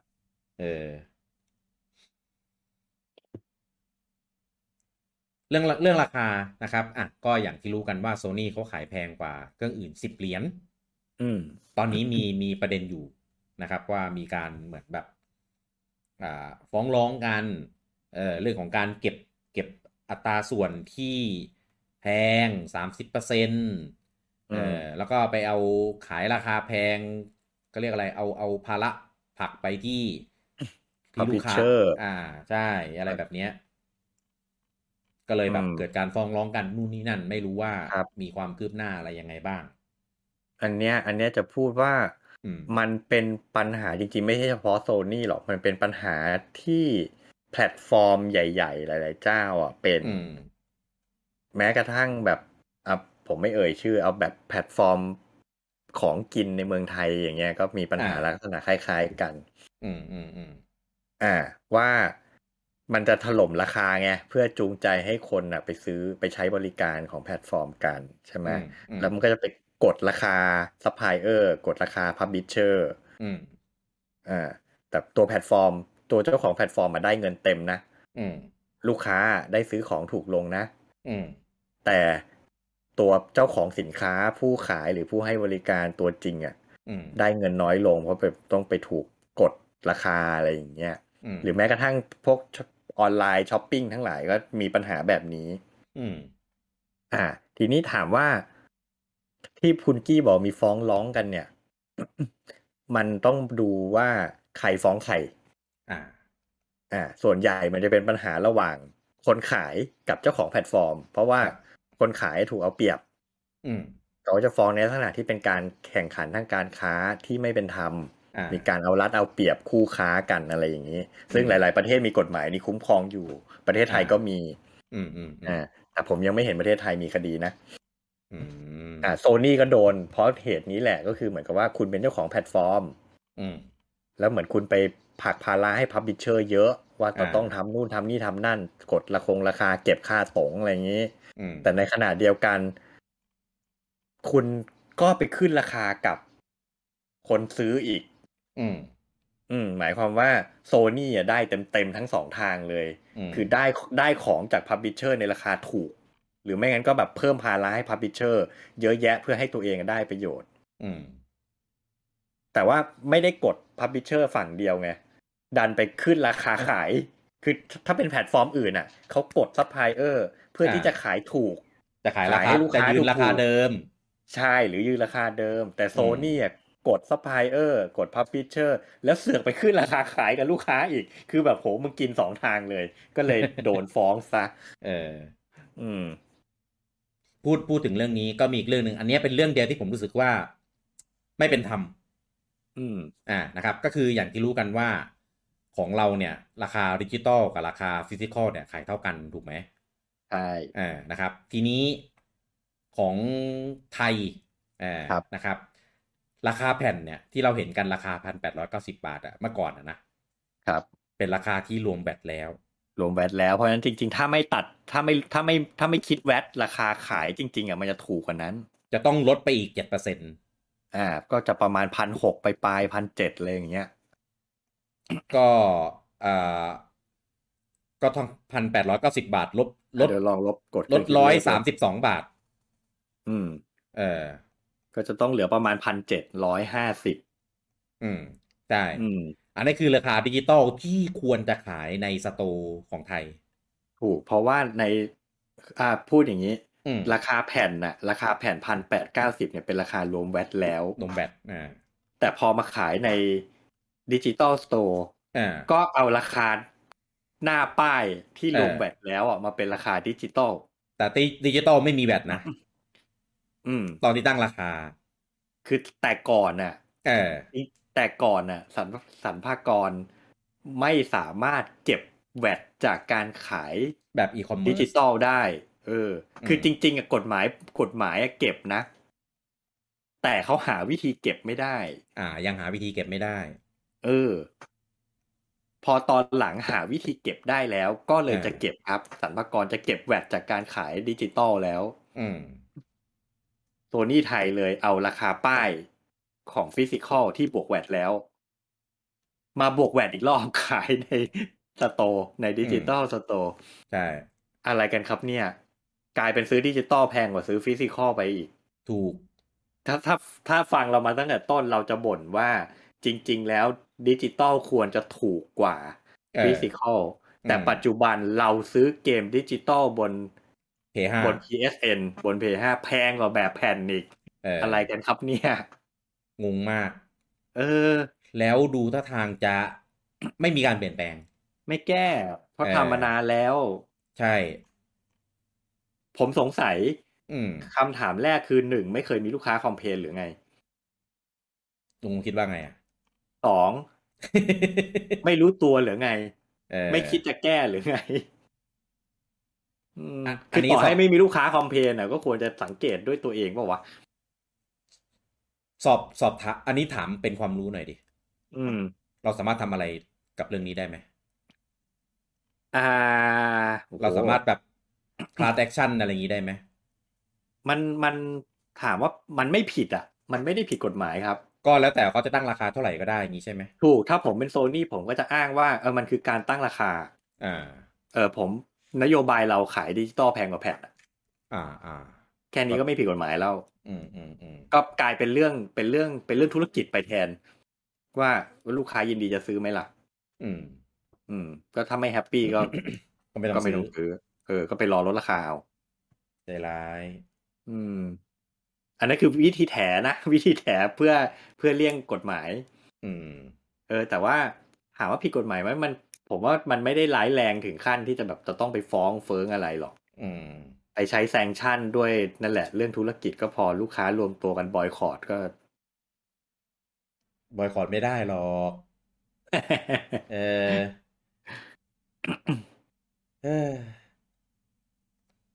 เผื่อใครสงสัยไงเผื่อใครซัฟเฟอร์กับเรื่องนี้อยู่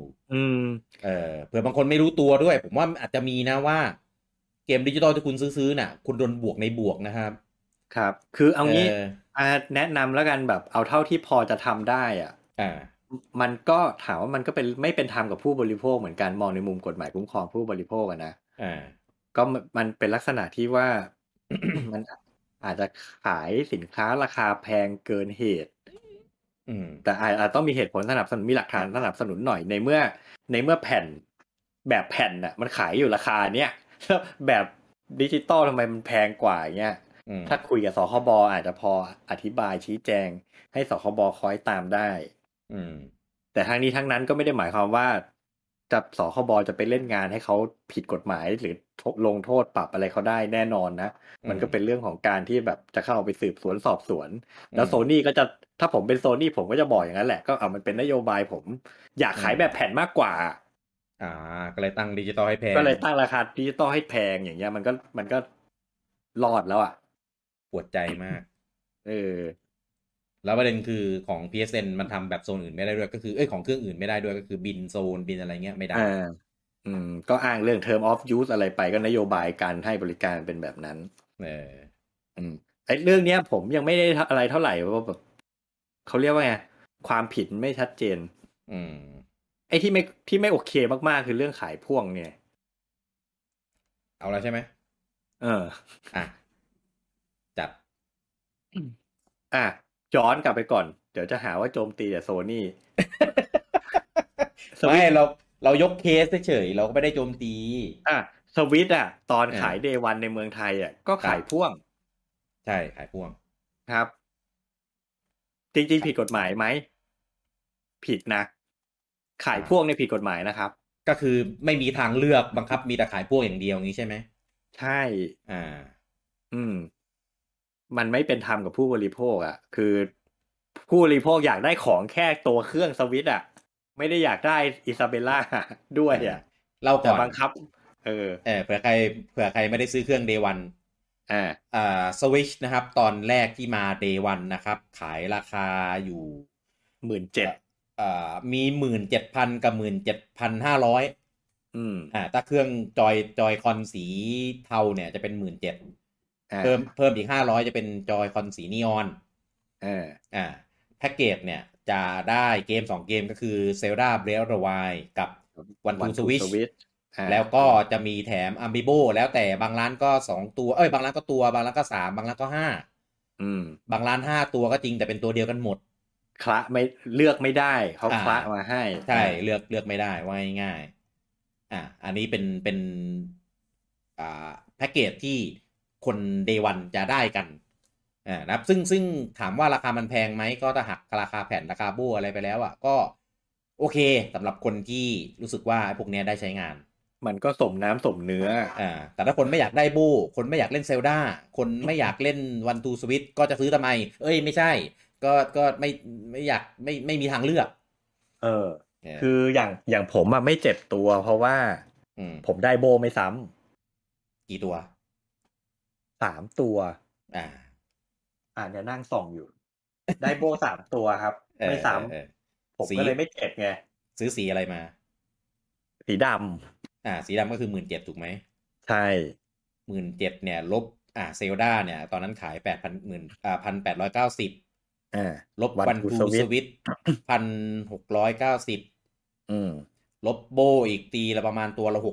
600ก็1,800ตกราคาเครื่องคือ 11,620 บาทคือถ้าตีมูลค่าออกมาอย่างเงี้ยมันไม่แพงหรอกใช่เพียงแต่ว่ามองในมุมผู้บริโภคมันไม่แฟร์มันโดนมัดมือชกใช่แทนที่จ่ายแค่11,000ก็จ่ายตั้ง17,000ใช่แล้วได้ของที่ไม่อยากได้วันทูสวิตผมก็ไม่อยากได้อีโบ3ตัวได้เป็นโบ Animal Crossing ผมก็ไม่ได้อยากได้ผมไม่ได้เล่นไม่ได้เป็นซีรีส์ที่เราเล่นนั่นแหละคือจริงๆอย่างที่บอกผิดกฎหมายครับแต่ว่านั่นแหละก็ไม่มีใครว่าอะไร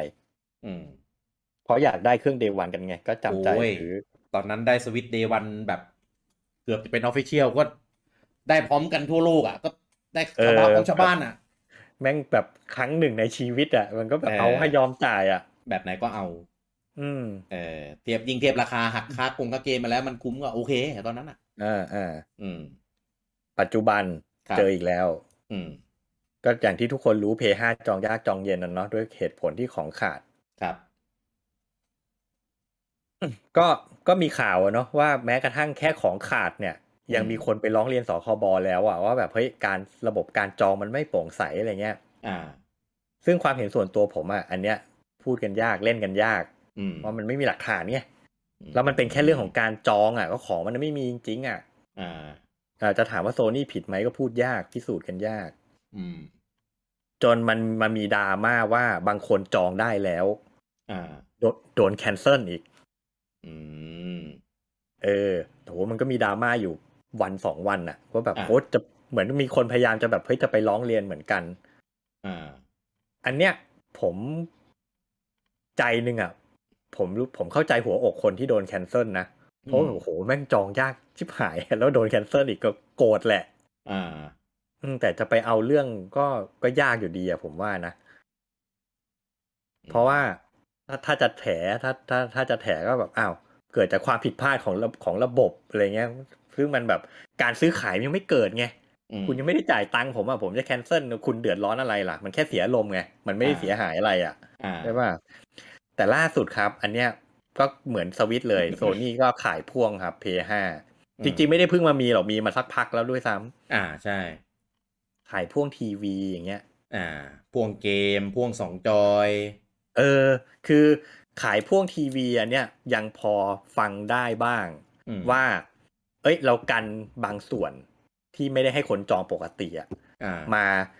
บันเดิลกับทีวีเพื่อจัดโปรโมชั่นอะไรอย่างเงี้ยก็ยังพอฟังขึ้นแต่ว่าแหมมันก็เขาเรียกว่าไงมันก็ฉวยโอกาสนิดๆแหละเพราะว่า ก็รู้กันอยู่จองเองจองปกติมันยากขนาดไหนใครอยากได้ว่าใครคลั่งอยากได้มากๆต้องยอมไปซื้อทีวี100,000อย่างเงี้ยมันก็ฉวยโอกาสนิดๆนะแต่ว่าก็จะเอาผิดก็คงยากเหมือนกันแต่ไอ้ล่าสุดเนี่ยแบบพ่วงจอยขึ้นมาอีกอันนึงพ่วงเกมมาอีก2 เกม2 เกมเลยเหรอล่าสุดเนี่ยเกมหรือ2 เกมไม่แน่ใจไม่ได้ตามรายละเอียดเท่าไหร่ถามว่าแฟร์ไหมมองในแง่มูลค่าแฟร์นะก็ได้จอยมาอีกก็เหมือนได้จอยมาอีกอันนึงอ่ะก็โอเคเหมือนซื้อจอยเพิ่มเกมแน่นอนมันก็แถมเกมที่แบบเกมไม่คู่4มองในแง่มูลค่ามันก็คุ้มแหละแต่มองในแง่ความแฟร์กับผู้บริโภคความเอาเปรียบผู้บริโภคคุณมีเครื่องเปล่าให้ผมซื้อปะล่ะถ้าคุณมีเครื่องเปล่าให้ผมซื้อแล้วคุณมีชุดบันเดิลแปลว่าผมมีทางเลือกไงใช่ไหมตอนนี้กลายเป็นว่าอะไรจะไปจองปกติไม่มีชุดไม่มีเครื่องเปล่าให้จองนะอยากจองต้องจองแบบมัดรวมอย่างนี้เท่านั้นนะมีแต่มัดรวมใช่นี่คือการมัดมือชกคือการขายพ่วงผิดกฎหมายนะครับเพียงแต่ว่าผมว่ามันก็คล้ายๆอารมณ์สวิตช์เดย์วันนั่นแหละไม่มีใครพูดไม่มีใครบ่นเพราะว่ามันก็ยังสมน้ำสมเนื้อไงต่างกันนิดนึงลุงอูมสวิตช์มันไม่ได้เป็นออฟฟิเชียลมันเป็นตัวแทนไม่ใช่หรอมันเป็นตัวแทนนำเข้าไม่ใช่หรอเป็นผู้นำเข้าแต่ว่าไม่ได้เป็นนั่นแหละคือไม่ได้เป็นแบบเอางี้สถานะมันต่างกันอย่างของสวิตเนี่ยมันยังเป็นแบบเป็น authorized distributor ใช่แต่ PlayStation เนี่ยชื่อบริษัทกูเป็น Sony เลยนะSony Thailand เลยมันนะก็นั่นล่ะ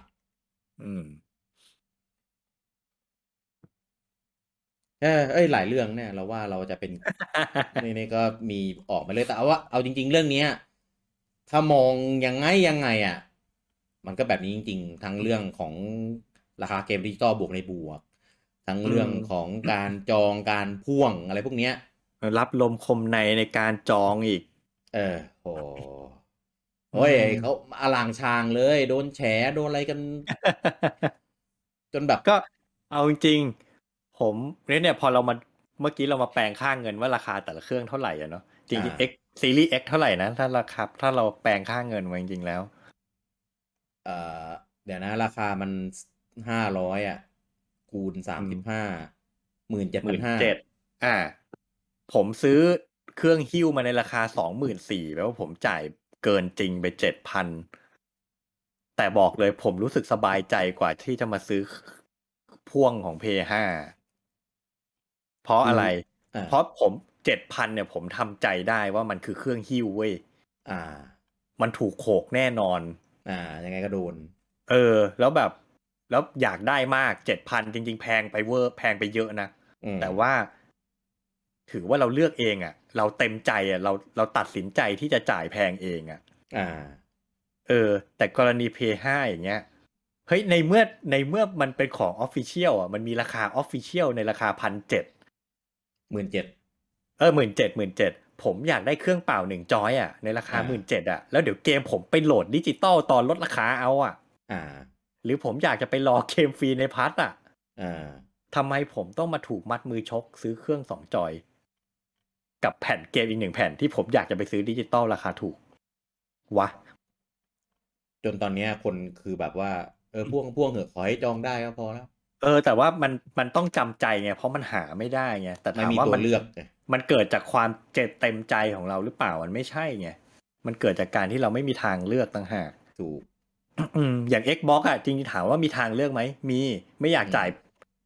ยเกินจริงไปตั้ง 7,000 ก็รอไปดิใช่ป่ะแต่ผมไม่อยากรอผมเลยเต็มใจจ่ายไงแต่อย่าง PS5 เงี้ยบอกว่ารอจนกว่าจะมีเครื่องพอแล้วเมื่อไหร่จะพออย่างผมเนี่ยอยากได้เครื่องดิจิตอลกับอีก1 จอยเนี่ยน่าจะเป็นไปไม่ได้แล้วล่ะ ทุกวันนี้แทบจะไม่มีเครื่องดิจิตอลให้ซื้อด้วยซ้ำหายากกว่าเครื่องแบบใส่แผ่นอีกอืมเออเออ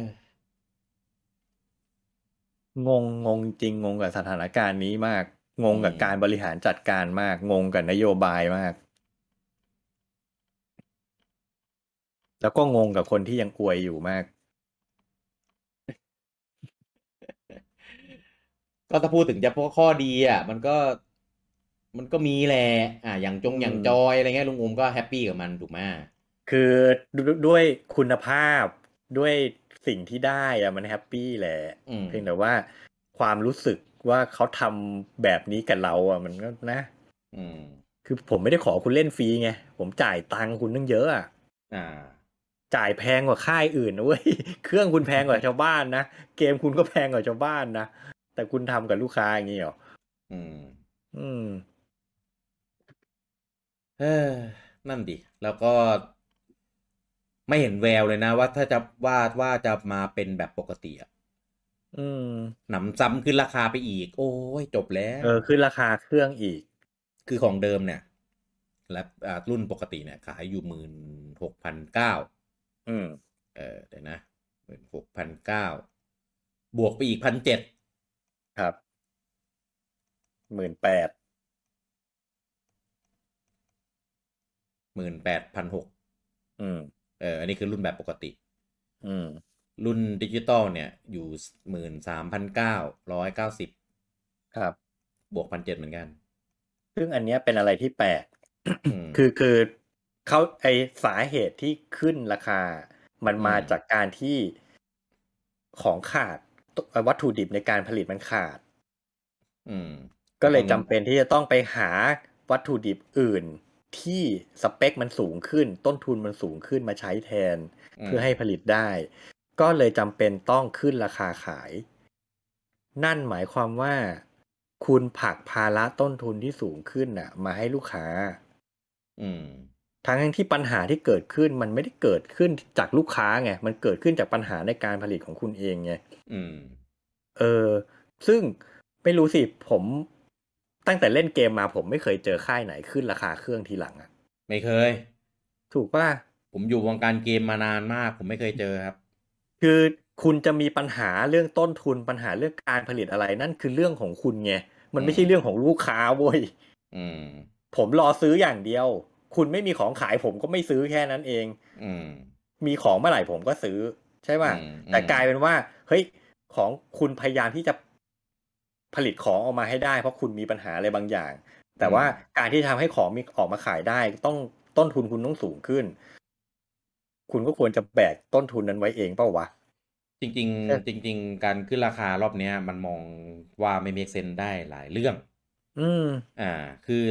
ถ้าจะอ้างว่าขึ้นเพราะว่าเรื่องของวัตถุดิบที่จะเปลี่ยนไปเป็นแบบในตามราคาที่ต้นทุนนู่นนี่นั่นอืมแต่ทำไมขึ้นแค่บางโซนอืมแล้วทำไมอ่าอเมริกาอย่างเงี้ยไม่ขึ้น อืมเออหรืออ้างเรื่องของอัตราเงินเฟ้ออืมจะต้องเพิ่มขึ้นราคาเครื่องไปตามเรทราคาเงินเฟ้อของแต่ละรีเจียนอืม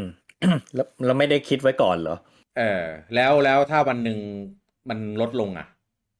คุณจะลอืมดราคาเครื่องด้วยหรือเปล่าหรือถ้าอีกปีหน้าเงินเฟ้อสูงขึ้นอย่างกระทันหันคุณจะขึ้นราคาอีกเหรอเออคือนี่เออเพย์ห้าหรือทองเนี่ยเออแล้วคืออันเนี้ยคือราคาเนี้ยไม่ได้ขึ้นตาม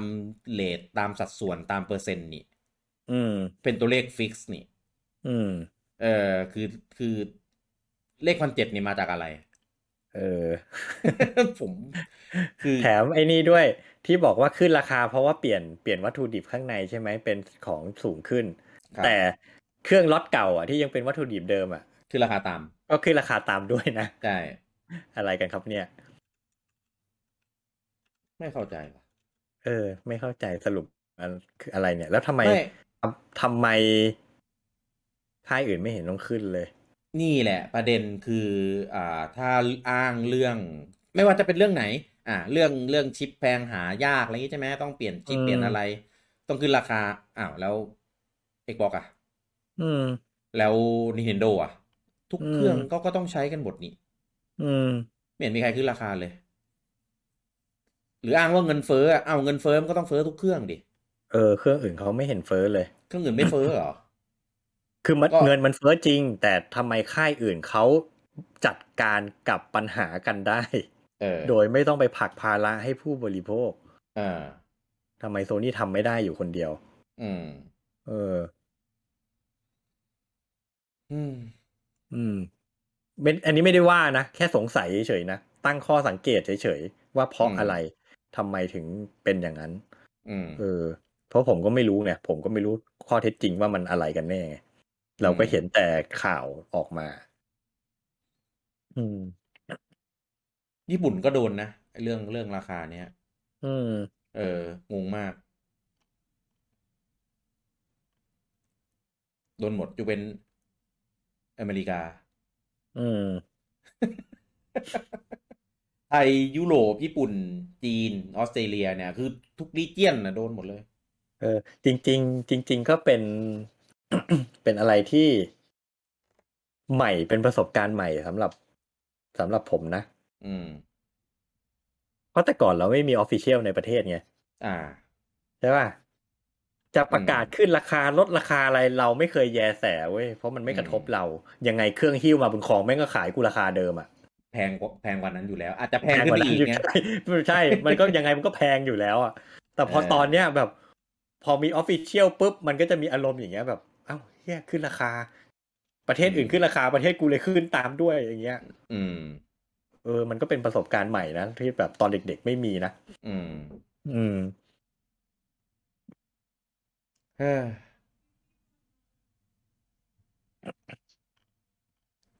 ก็ ไม่เป็นไรผมรอดแล้วผมซื้อเครื่องมาแล้ว นี่แหละประเด็นตรงนี้นี่แหละผมเนี่ยโดนเต็มแต่บอกเลยตั้งแต่ได้ p 5มาครับ อืม ผมปฏิญาณไว้เลยว่าผมจะไม่ซื้อเกม Day 1ราคาเต็มบน p 5เลยสักเกมเดียวตอน Final 16อ่ะว่ะ แน่เห็นไหมอย่าเป็นบิดา God แห่ง of การ War ยกเว้นดี ว่ะเฮ้ยไม่ได้พูดอย่างนี้ไม่ได้ลืมเราอย่าไปยกเว้นดิ Final 16 Final 7R2เนี่ยลุงงมจะไม่เดวันไม่ได้คือมันก็ต้องยกเว้นไว้พวกเกม Exclusive อะเนาะ พอ God of War Forspoken เออไฟนอลเนี่ยต้อง Day 1หมดละ Spider-Man 2ก็ต้อง Day 1อ่ะนั่นแหละเห็นปะก็เว้นไว้บางเกมก็แล้วกัน เออก็ต้องเว้นจนได้ ก็ต้องเว้นจนได้ เออ ไม่ได้แต่เขา เดี๋ยวเสียแบรนด์เออเออก็คือผมอ่ะคือไม่รู้ยังไงนะรู้สึกว่าเป็นจังหวะที่พอดีที่ Xbox กลับมาทำตลาดเป็นแบบนี้อืมถ้า Xbox แม่งยังเป็นเหมือนเดิมตอน Xbox One นะอืมเอก็คงไม่มีวันเนี้ยเราคงแบบต้องก้มหน้าก้มตารับชะตากรรม PS5 ไปอืมคงสมมติ Xbox ไม่ได้มีการบินโซนแบบอย่างนี้ไม่ได้มี Xbox Game Pass แบบนี้อืมเราไม่มีทางจะไปซื้อแน่นอน Xbox อ่ะ ใช่ แล้วเราจะมี PS5 เราจะมี Next Gen เล่นกันไหมอ่ะ ถูกไหมก็ต้องเล่น Elden Ring ใน PS4 เออต้องเล่น Cyberpunk ใน PS4 ที่แบบโหโอ้กากอย่างเงี้ยอะไรอือีกอะม Spider-Man ก็ต้องเล่นใน PS4 ค Horizon รับก็ต้องเล่นใน PS4 God of War ต้องเล่นใน PS4 เออไม่มีโอกาสหรอกที่จะได้เล่น Forspoken ไม่มีโอกาสที่จะได้เล่นเอ่อ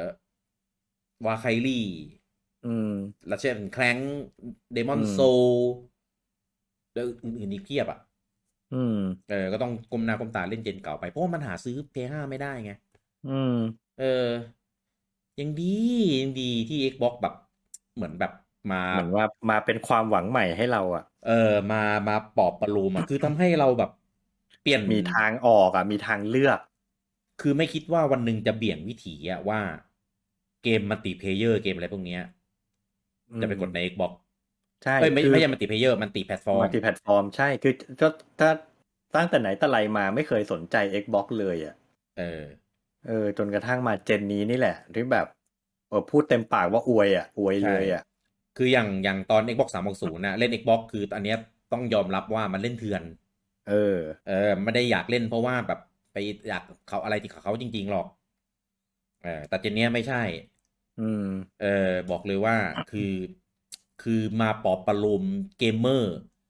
ได้ได้ดีเลยโดยเฉพาะในไทยคือได้แฟน Xbox ในไทยเยอะขึ้นเพราะว่า PS5 เป็นอย่างนี้นี่แหละ มัน เขาเรียกว่าไงมันมีสองปัจจัยอ่ะคือหนึ่งอืมตัวแพลตฟอร์มมันก็น่าสนใจกว่าแต่ก่อนด้วย Xbox อ่ะอ่าเกมพาร์ทอะไรอย่างนี้แล้วก็ด้วยสถานการณ์ที่คู่แข่งมันเนี่ยแหละอืมทำตัวไม่น่ารักอย่างเงี้ย อืม มันก็ทำให้สถานะของ Xbox แม่งกลายเป็นพระเอกเลยอ่ะใช่ มากอบกู้สถานการณ์ให้เราเลยอ่ะจริงโอ้ยแล้วทุกวันเนี้ยแต่ละอย่างแบบนโยบายอะไรที่เขาออกมานะคือแบบโอ้โหคือเจนที่แล้วเหมือนสลับร่างกันนะเหมือนสลับวิญญาณกันนะใช่คือผมจะบอกว่าแต่ก่อนอ่ะเห็นอิวาตะในไดเรกแล้วเรารู้สึกยังไงอ่ะทุกวันนี้ผมเห็นฟิลสเปนเซอร์แล้วผมรู้สึกอย่างนั้นนะจริงเออ จริงแล้วแบบเราผมรักเฮียฟิลมากเลยแล้วเฮชุนนะเฮียชุนนี่ ไม่ค่อยออกมาให้รักเท่าไหร่อ๋อแกันไม่ค่อ๋ออ๋ออยออกมาโอเคเออโอเคได้แต่เขาก็ตึงราคาสวิตช์นะเออแล้วก็บอกว่าไม่มีแผนที่จะขึ้นราคาแล้วอืก็มเดี๋ยวจะมีก็แค่มีการโมเดลกล่องรีโมเดลแพ็กเกจให้เล็กขึ้นประหยัดพื้นใช่มันที่ขึ้นคือถูกอะไรเงี้ยทำธุรกิจมันต้องเป็นอย่างนั้นครับถ้าต้นทุนคุณสูงขึ้นน่ะสิ่งแรกที่คุณต้องทำอ่ะคือลดต้นทุนโว้ยใช่ไม่ใช่มาขึ้นราคาไม่ไม่ใช่ผลักภาระให้ผู้บริโภเอคอ่ะอลดต้นทุนลดค่าใช้จ่ายเนี่ยอย่างเหมือนเคส Nintendo อย่างเงี้ยเฮียชุนก็พูดอันนั้นน่ะถูกต้องตามตำราเป๊ะเลยครับใช่ทุกวันนี้ต้นทุนมันสูงขึ้นคุณต้องลดค่าใช้จ่ายเนี่ยลดอืมแพ็กเกจให้มันเล็กลงอืมอะไรใช่เงี้ยหรือเอาแม้กระทั่งกัดฟันพูดเลยนะตัดของบางอย่างออกจากกล่องอะอืมเหมือน Apple ไม่แถมสายชาร์จแล้วเนี่ยเออเอออะไรอย่างนั้นน่ะมันก็เป็นวิธีนึงไงที่ไม่ต้องขึ้นราคาไงอืมเออคือโดนด่าว่าตัดของในกล่องอ่ะมันยังทุเรศน้อยกว่าโดนด่าเรื่องขึ้นราคาไงถูกเออแต่กรณี Apple พูดไม่ได้หรอกมันขายแพงอยู่แล้วมันก็เลยเออแต่ขึ้นราแต่คาอีกก็แต่ น่าเกลียดแล้ว Apple นี่แม่งทั้งขึ้นราคาทั้งตัดของในกล่องด้วย เออใช่ใช่แต่นี่ไม่ได้ด่านะเพราะผมก็สาวก Apple นะ ผมก็ใช้ผมก็มีเหมือนกันถึงได้กล้าพูดไงว่ากล้าเนาะเอเอออคือดีเท่าไหร่ที่ไม่ใช้ iPhone อ่ะคือถ้าซื้อ iPad แล้วยังตัดอะแดปเตอร์อีกนี่ก็ต้องทุบหน่อยแล้วเออเออนั่นแหละแต่อย่างสวิตช์เนี้ยมันตัดอะแดปเตอร์ไม่ได้ไงเพราะมันมีโหมดด็อกที่อ่าต้องมีอะแดปเตอร์เออ มันเหมือนประหนึ่งคอนโซลอ่ะถ้าไม่แถมสาย power ก็น่าเกลียดมาก แต่ว่า Apple ก็ทำน่าเกลียดนะ Apple TV อ่ะลุงโอมไม่แถเอมสาย อ HDMI คือแบบอะไรของอันเนี้ยมึงเนี่ยจังไรจริงอ่ะคือ device มึงต้องเชื่อมต่อกับทีวีแล้วถ้าเกิดคนแบบมึงเป็นนิไม่วอ่ะมีสายพ่วงซื้อทีวีซื้อ Apple TV แต่แบบไม่มีสาย HDMI ให้คือแบบโหแล้วคือซื้อของที่เมืองนอกไม่เหมือนเมืองไทยเนาะเมืองไทยอ่ะเขาแกะให้เราดูในร้านเลยเนาะอ่าซื้อเมืองนอกเขาไม่แกะให้นะคือหยิบใส่ตะกร้าแล้วก็ซื้อกลับบ้านไปแกะนะเออแกะมาเซอร์ไพรส์ เอามาเอาชิบหายใส่ HDMI ต้องออกจากบ้านไปซื้ออีกรอบ คือผมอะเอะใจเว้ยว่าทำไมตอนสั่งซื้อ Apple TV อะมันถึง recommend ให้ซื้อ HDMI ของ BenQ เพิ่มเข้าไปด้วยวะเอ้ยเออของ BenQ หรือของอะไรวะ BenQ มั้งอะไรสักอย่างอืมเอะใจไปดูรายละเอียดแพ็กเกจแค่ไม่แถมสาย HDMI โอ้โหเออใจหมาสวิตช์มาก คิดดูสวิตช์แบบ Nintendo อ่ะขนาด เออ Nintendo ยังต้องแถมมาให้เลยอ่ะขี้เอเหนียวอขนาดนั้นอ่ะถูกของมันคอมมอนอ่ะมันต้องใช้อ่ะไม่ใช้มันไม่แถมมาให้มันเล่นไม่ได้อ่ะแล้วคือแบบคุณต้องเป็นแบบ HDMI แบบ2.2อะไรอย่างนี้ด้วยอ่ะคือแบบโอ้โหเออแล้วไม่แถมมาก แต่ก็อะไรก็ไม่เร็วเท่าวีต้าไม่แถมเมมหรอก กลับมาเรื่องนี้ได้เนาะโอเค เอออ่ะไม่เพราะว่าอย่าง Apple TV เนี่ยอย่างอืมน้อยเราก็ซื้อ HDMI อะไรก็ได้ไงแต่ถ้าจะเอาดีก็มันก็หลายตังค์ไงแต่อย่างน้อยก็มีทางเลือกไงโอเคอืมใช่ใช้อะไรก็ได้ก็จริงอืมแต่ถ้าอ่ะแถมซะหน่อยคือแถมถ้าซะหน่อย แถมสายกากๆมาก็ได้แล้วก็บอกว่าถ้าอยากได้ประสบการณ์เออที่ดีที่สุดไปซื้อแบบนี้นะโอเคเอออย่างน้อยกูซื้อมากูก็ยังใช้ได้ไง ใช้ได้ทันที แต่นี่คือแบบเออไม่ถ้าตอบสไตล์ Apple ก็จะรักโลกไงอ๋อเพราะว่ายังไงเดี๋ยวยูก็ไม่แฮปปี้กับสายไออยู่แล้วยูต้องไปซื้อใหม่แล้วสายไอก็กลายเป็นขยายอิเล็กทรอนิกส์ แล้วการที่ไอต้องขับรถออกไปอีกรอบนึงเนี่ยรักโลกตรงไหนวะไม่หรอกก็เลยตัดออกจะได้ไม่เป็นขยะแต่อ่ว่าาก็ลดต้นทุนไปในตัวแต่กูก็ไม่ลดราคาขายหรอก ถูกก็ขายแพ เอองอยู่ดีอืมอืมอ่ะก็เรื่องของราคานะครับก็เรื่องของการเปรียบเทียบตั้งแต่อดีตจนถึงปัจจุบันก็น่าจะเห็นภาพกันว่าเอ่อราคาของเกมเนี่ยมันไม่ได้เปลี่ยนแปลงไปมากหรอกครับนะครับเพียงแต่ว่าค่าของเงินมูลค่าของเงินเฟ้อต่างๆอะไรพวกนี้ค่าครองชีพอะมันเปลี่ยนแปลงไปอืมส่วนการเปลี่ยนแปลงไม่ใช่เปลี่ยนแปลงการเปรียบเทียบกันระหว่างเครื่องอ่ะอืมก็ตามนั้นอืม นะครับผมว่าไม่ต้องไปเถียงไม่ต้องไปฟันธงไม่ต้องไปอะไรหรอกเพราะว่ามุมมองมันมีเยอะมากมันมีหลายมุมมองเอแต่ละอคนก็มองจากต่างมุมด้วยปัจจัยของแต่ละคนก็ไม่เหมือนกันมันใช่ก็เรียกได้ว่าเป็นปัญหาโลกแตกอ่ะอ่าใช่แล้วก็มีฮิดเด้นที่เราไม่รู้อีกเยอะเรื่องของทุนการผลิตนู่นนี่นั่นอะไรเงี้ยไม่ต้องอืมไปฟันอืมฟันธงหรอกอืมอ่ส่วนของเจนปัจจุบันก็ตามนั้นนะครับตามที่ลุงโอมเปรียบเทียบเลยอันนี้คือเปรียบเทียบได้ดีที่สุดก็คืออ่าเปรียบเทียบตามชั่วโมงเวลาที่เล่นตีเป็นเงินตีเทียบกับหนังเทียบกับการ์ตูนอะไรเงี้ยเอนเตอร์เทนที่เราเสพมัน อืมอ่านะครับก็จะได้เห็นว่าแบบคือถ้าเกมไหนซื้อมาแล้วเล่นได้นานอะไรเงี้ยมันก็คุ้มอะไรเงี้ยหรือแต่ว่าบางเกมบางทีบางเล่นแป๊บเดียวจบก็ไม่ได้แปลว่ามันจะไม่คุ้มนะมันมี มัน value ก็ในคิดในมุมอื่นก็ได้ว่าแบบความบันเทิงที่เราได้รับอะไรเงี้ยมันมี value ของมันสมมติบางเกม6 ชั่วโมงจบจริงแต่ว่าเราได้เสพสิ่งดีๆรู้สึกแบบหูแม่งมีคุณค่ามากแค่นั้นก็คุ้มแล้วครับ อืมมันคือแต่ละเกมแต่ละอะไรเงี้ยมันมีคุณค่าของมันแต่ก็อาจจะมองถ้ามองโลกในแง่ดีก็คือว่าจ่ายแพงขึ้นน่ะแต่คุณก็ได้ของที่คุณแฮปปี้กับมันก็เพราะฉะนั้นเรื่องเงินก็อาจจะไม่ใช่ปัญหาใหญ่หรอกอ่าใช่อาจจะแต่ถ้าแบบว่าเกมก็สั้นคุณภาพก็ห่วยเล่นแล้วก็ไม่สนุกอย่างนี้ด่าไปเลย อย่างนี้ก็อีกเรื่องหนึ่ง เออเออแล้วก็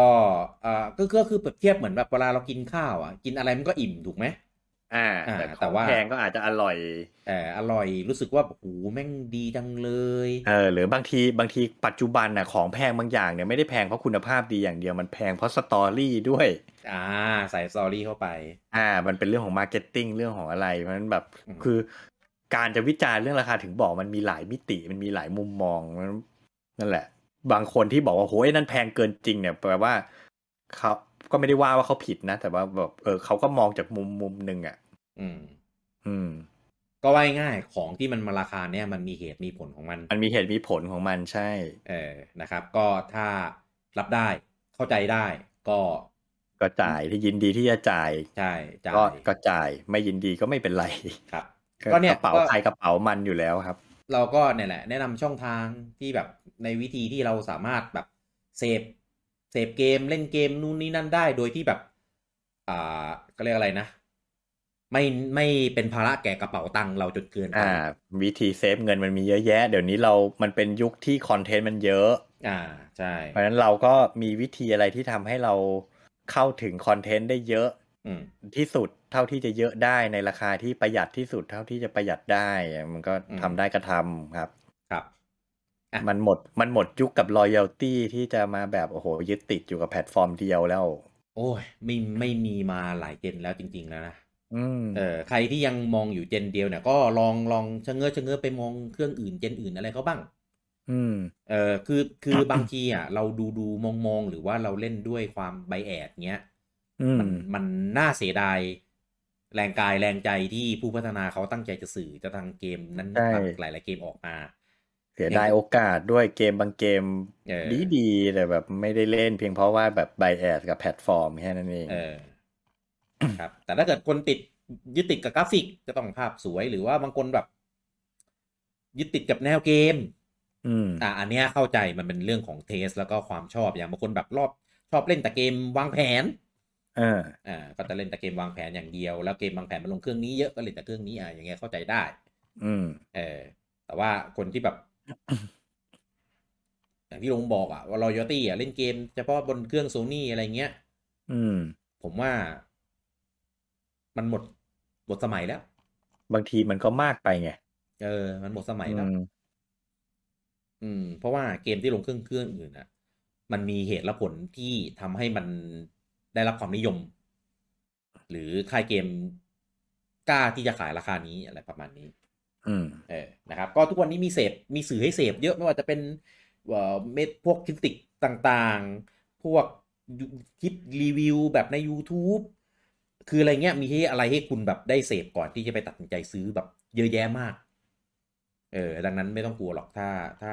มันจะถูกใจไม่ถูกใจคุณมีอะไรให้ได้ดูก่อนตัดสินใจเยอะนะครับแล้วยิ่งทุกวันนี้โหระบบ subscription คือแบบเยอะมากเยอะแยะไปหมดนะครับดังนั้นก็มีหนทางในการใช้ชีวิตแบบเล่นมีเกมให้เล่นเนี่ยแบบหลายวิธีมากนะครับก็ลองไปปรับใช้กันดูนะครับผมอ่ะโอเคเอพิโซดนี้นะครับถือว่าแก้ยากนะครับไม่ได้คุยท็อปิกกันมานานนะครับตัดกันยาวเต็มๆเลยนะครับในเรื่องของราคาเกมเนี่ยนะครับตอนแรกเรากะว่าจะพูดเรื่องของแค่ราคาเกมราคาครองชีพแต่ลุงอูมบอกว่ามันมีประเด็นอื่นนู่นนี่นั่นอีกที่เราน่าจะพูดเกี่ยวกับเรื่องราคาได้ก็เลยเอาเป็นเรื่องของราคาเกมอย่างเดียวแล้วก็เปรียบเทียบตั้งแต่อดีตถึงปัจจุบันด้วยอะไรเงี้ยก็เลยเป็นเรื่องรวมๆเกี่ยวกับราคาเกมแล้วก็ประเด็นของพวกเครื่องเกมนู่นนี่นั่นต่างๆที่เกิดขึ้นในปัจจุบันด้วยนะครับแล้วก็เดี๋ยวไว้กลับมาเจอกันนะครับในอีก2อาทิตย์นะครับกับเกมแก่เอพิโซดหน้าสำหรับวันนี้ผมลูกกี้แล้วก็ลุงโอมต้องขอลาทุกท่านไปก่อนครับผมสวัสดีครับสวัสดีครับ